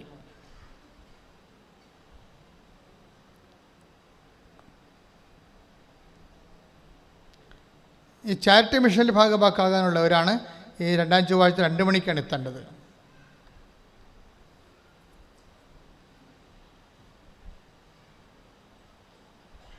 ശുശ്രൂഷകളെല്ലാം ഷെയർ ചെയ്യണം. അതുപോലെ തന്നെ ഇപ്പോൾ ഒത്തിരി ട്രോൾ വരുന്നില്ലേ? ആ ട്രോളിന് എപ്പോഴും ആകാശം, അതായത് ലോകാവസാനം വരെ അതുണ്ടാവും. അതായത് സോഷ്യൽ മീഡിയയുടെ ഒരു രീതിയാണത്. ഓരോരുത്തർക്ക് കുറേ വ്യൂവേഴ്സ് കിട്ടും, അവർക്ക് നല്ല കാര്യം, അവരും ജീവിക്കണ്ടേ, അതിലൊന്നും പ്രശ്നമില്ല. അതായത് പക്ഷേ നിങ്ങളൊരു കാര്യം ചെയ്യണം. ഈ ചിലപ്പോൾ കിളക്കാത്ത നുണകളൊക്കെ അവർ ട്രോളിൽ പറയും. അപ്പം നിങ്ങളുടെ അനുഭവങ്ങൾ നിങ്ങൾ പറയണം, അല്ല അവരെ തന്തൊക്കെ വിളിക്കരുത്. അങ്ങനെയൊന്നും കൃപാസനത്തിൽ അങ്ങനെയൊന്നും. നമ്മുടെ കർത്താവിന് ശുശ്രൂഷ നിൽക്കുന്നവരാണ്. നമുക്ക് ഓരോ ശുശ്രൂഷ കഴിയുമ്പോൾ കൃപ കിട്ടണം, ഉള്ള കൃപ പോകരുത്. അപ്പം നിങ്ങളുടെ അനുഭവങ്ങൾ എന്താണെന്ന് വെച്ചാൽ പറയണം. അത് കമൻറ്റ് ബോക്സിൽ ഇടുകയോ മെസ്സേജ് ഇടുകയോ ചെയ്യാം. കാര്യം കൃപാസനം നിൽക്കുന്ന ജനങ്ങളുടെ ദൈവാനുഭവത്തിലാണ് നിൽക്കുന്നത്, അല്ലാതെ ഒരു ആശയത്തിൻ്റെ അടിച്ചേപ്പിലല്ല. അപ്പം നിങ്ങളുടെ അനുഭവം എന്താ നിങ്ങൾക്കത് പറയാം. അങ്ങനെയാണെങ്കിൽ അങ്ങനെ, അല്ലെങ്കിൽ ഇതാണ് എൻ്റെ അനുഭവം എന്ന് പറയാം, ഒരു പ്രശ്നമില്ല. അതൊരു സുവിശേഷ വേലയാണ്. ഓക്കെ.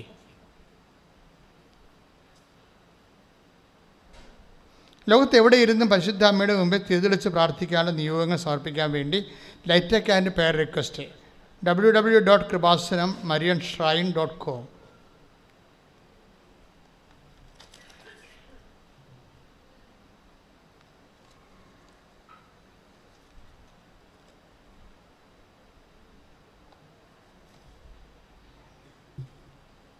നമ്മളിവിടെ അച്ഛനെ കാണാനുള്ള ചീട്ട് കൊടുക്കുന്നത് ഓറഞ്ച് ചീട്ട് പരീക്ഷക്കാരുടെ, പിന്നെ കൊടുക്കുന്നത് ഡാലിയ യെല്ലോ കളറാണ്, അത് രോഗികൾക്കുള്ളതാണ്.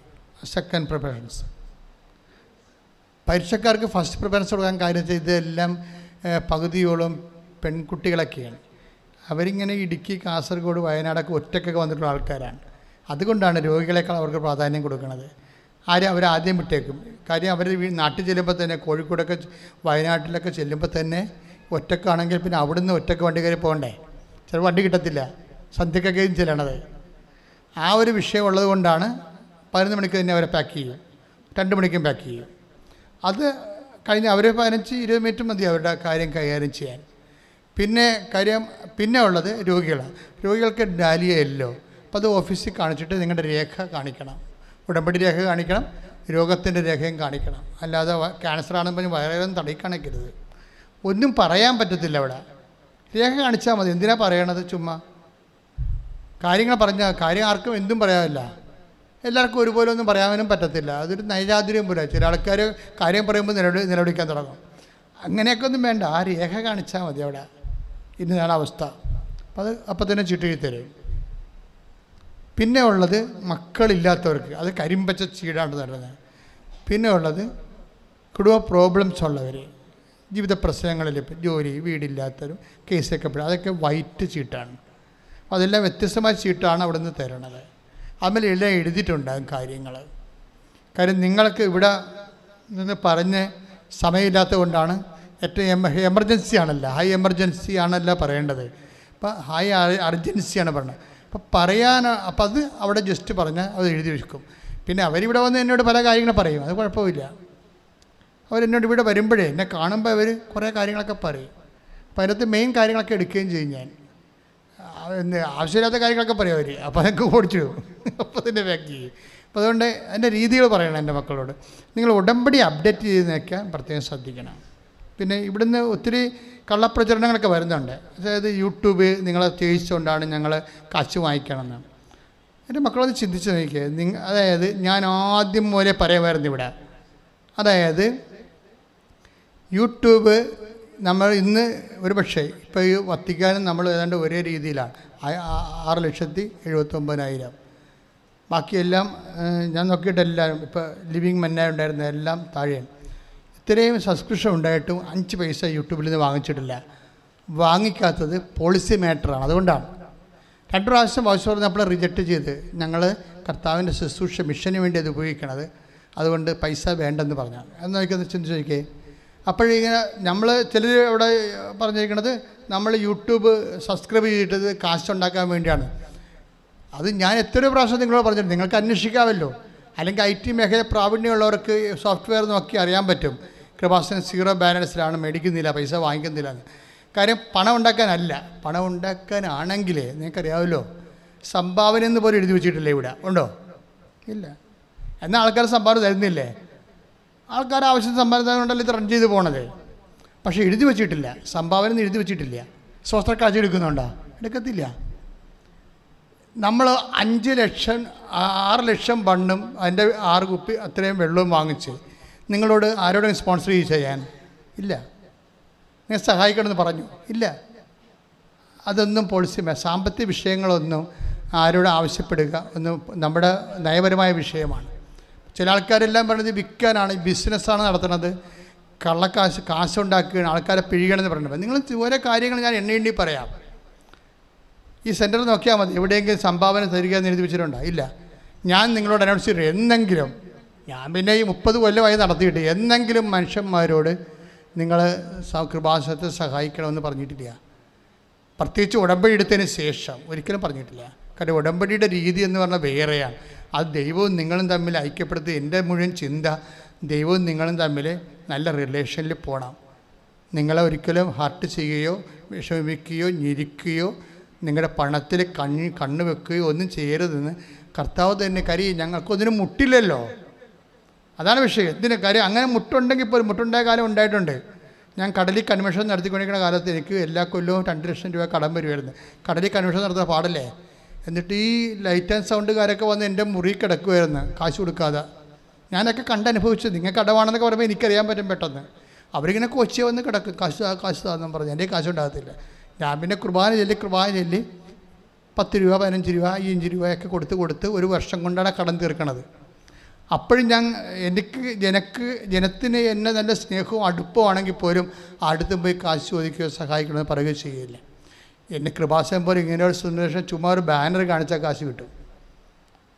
നമുക്കറിയാമല്ലോ, അത്രയും ജനങ്ങളിലേക്ക് ഇറങ്ങി നിൽക്കുന്ന ജനങ്ങൾ അനുഭവിക്കുന്ന സ്ഥലമാണിത്.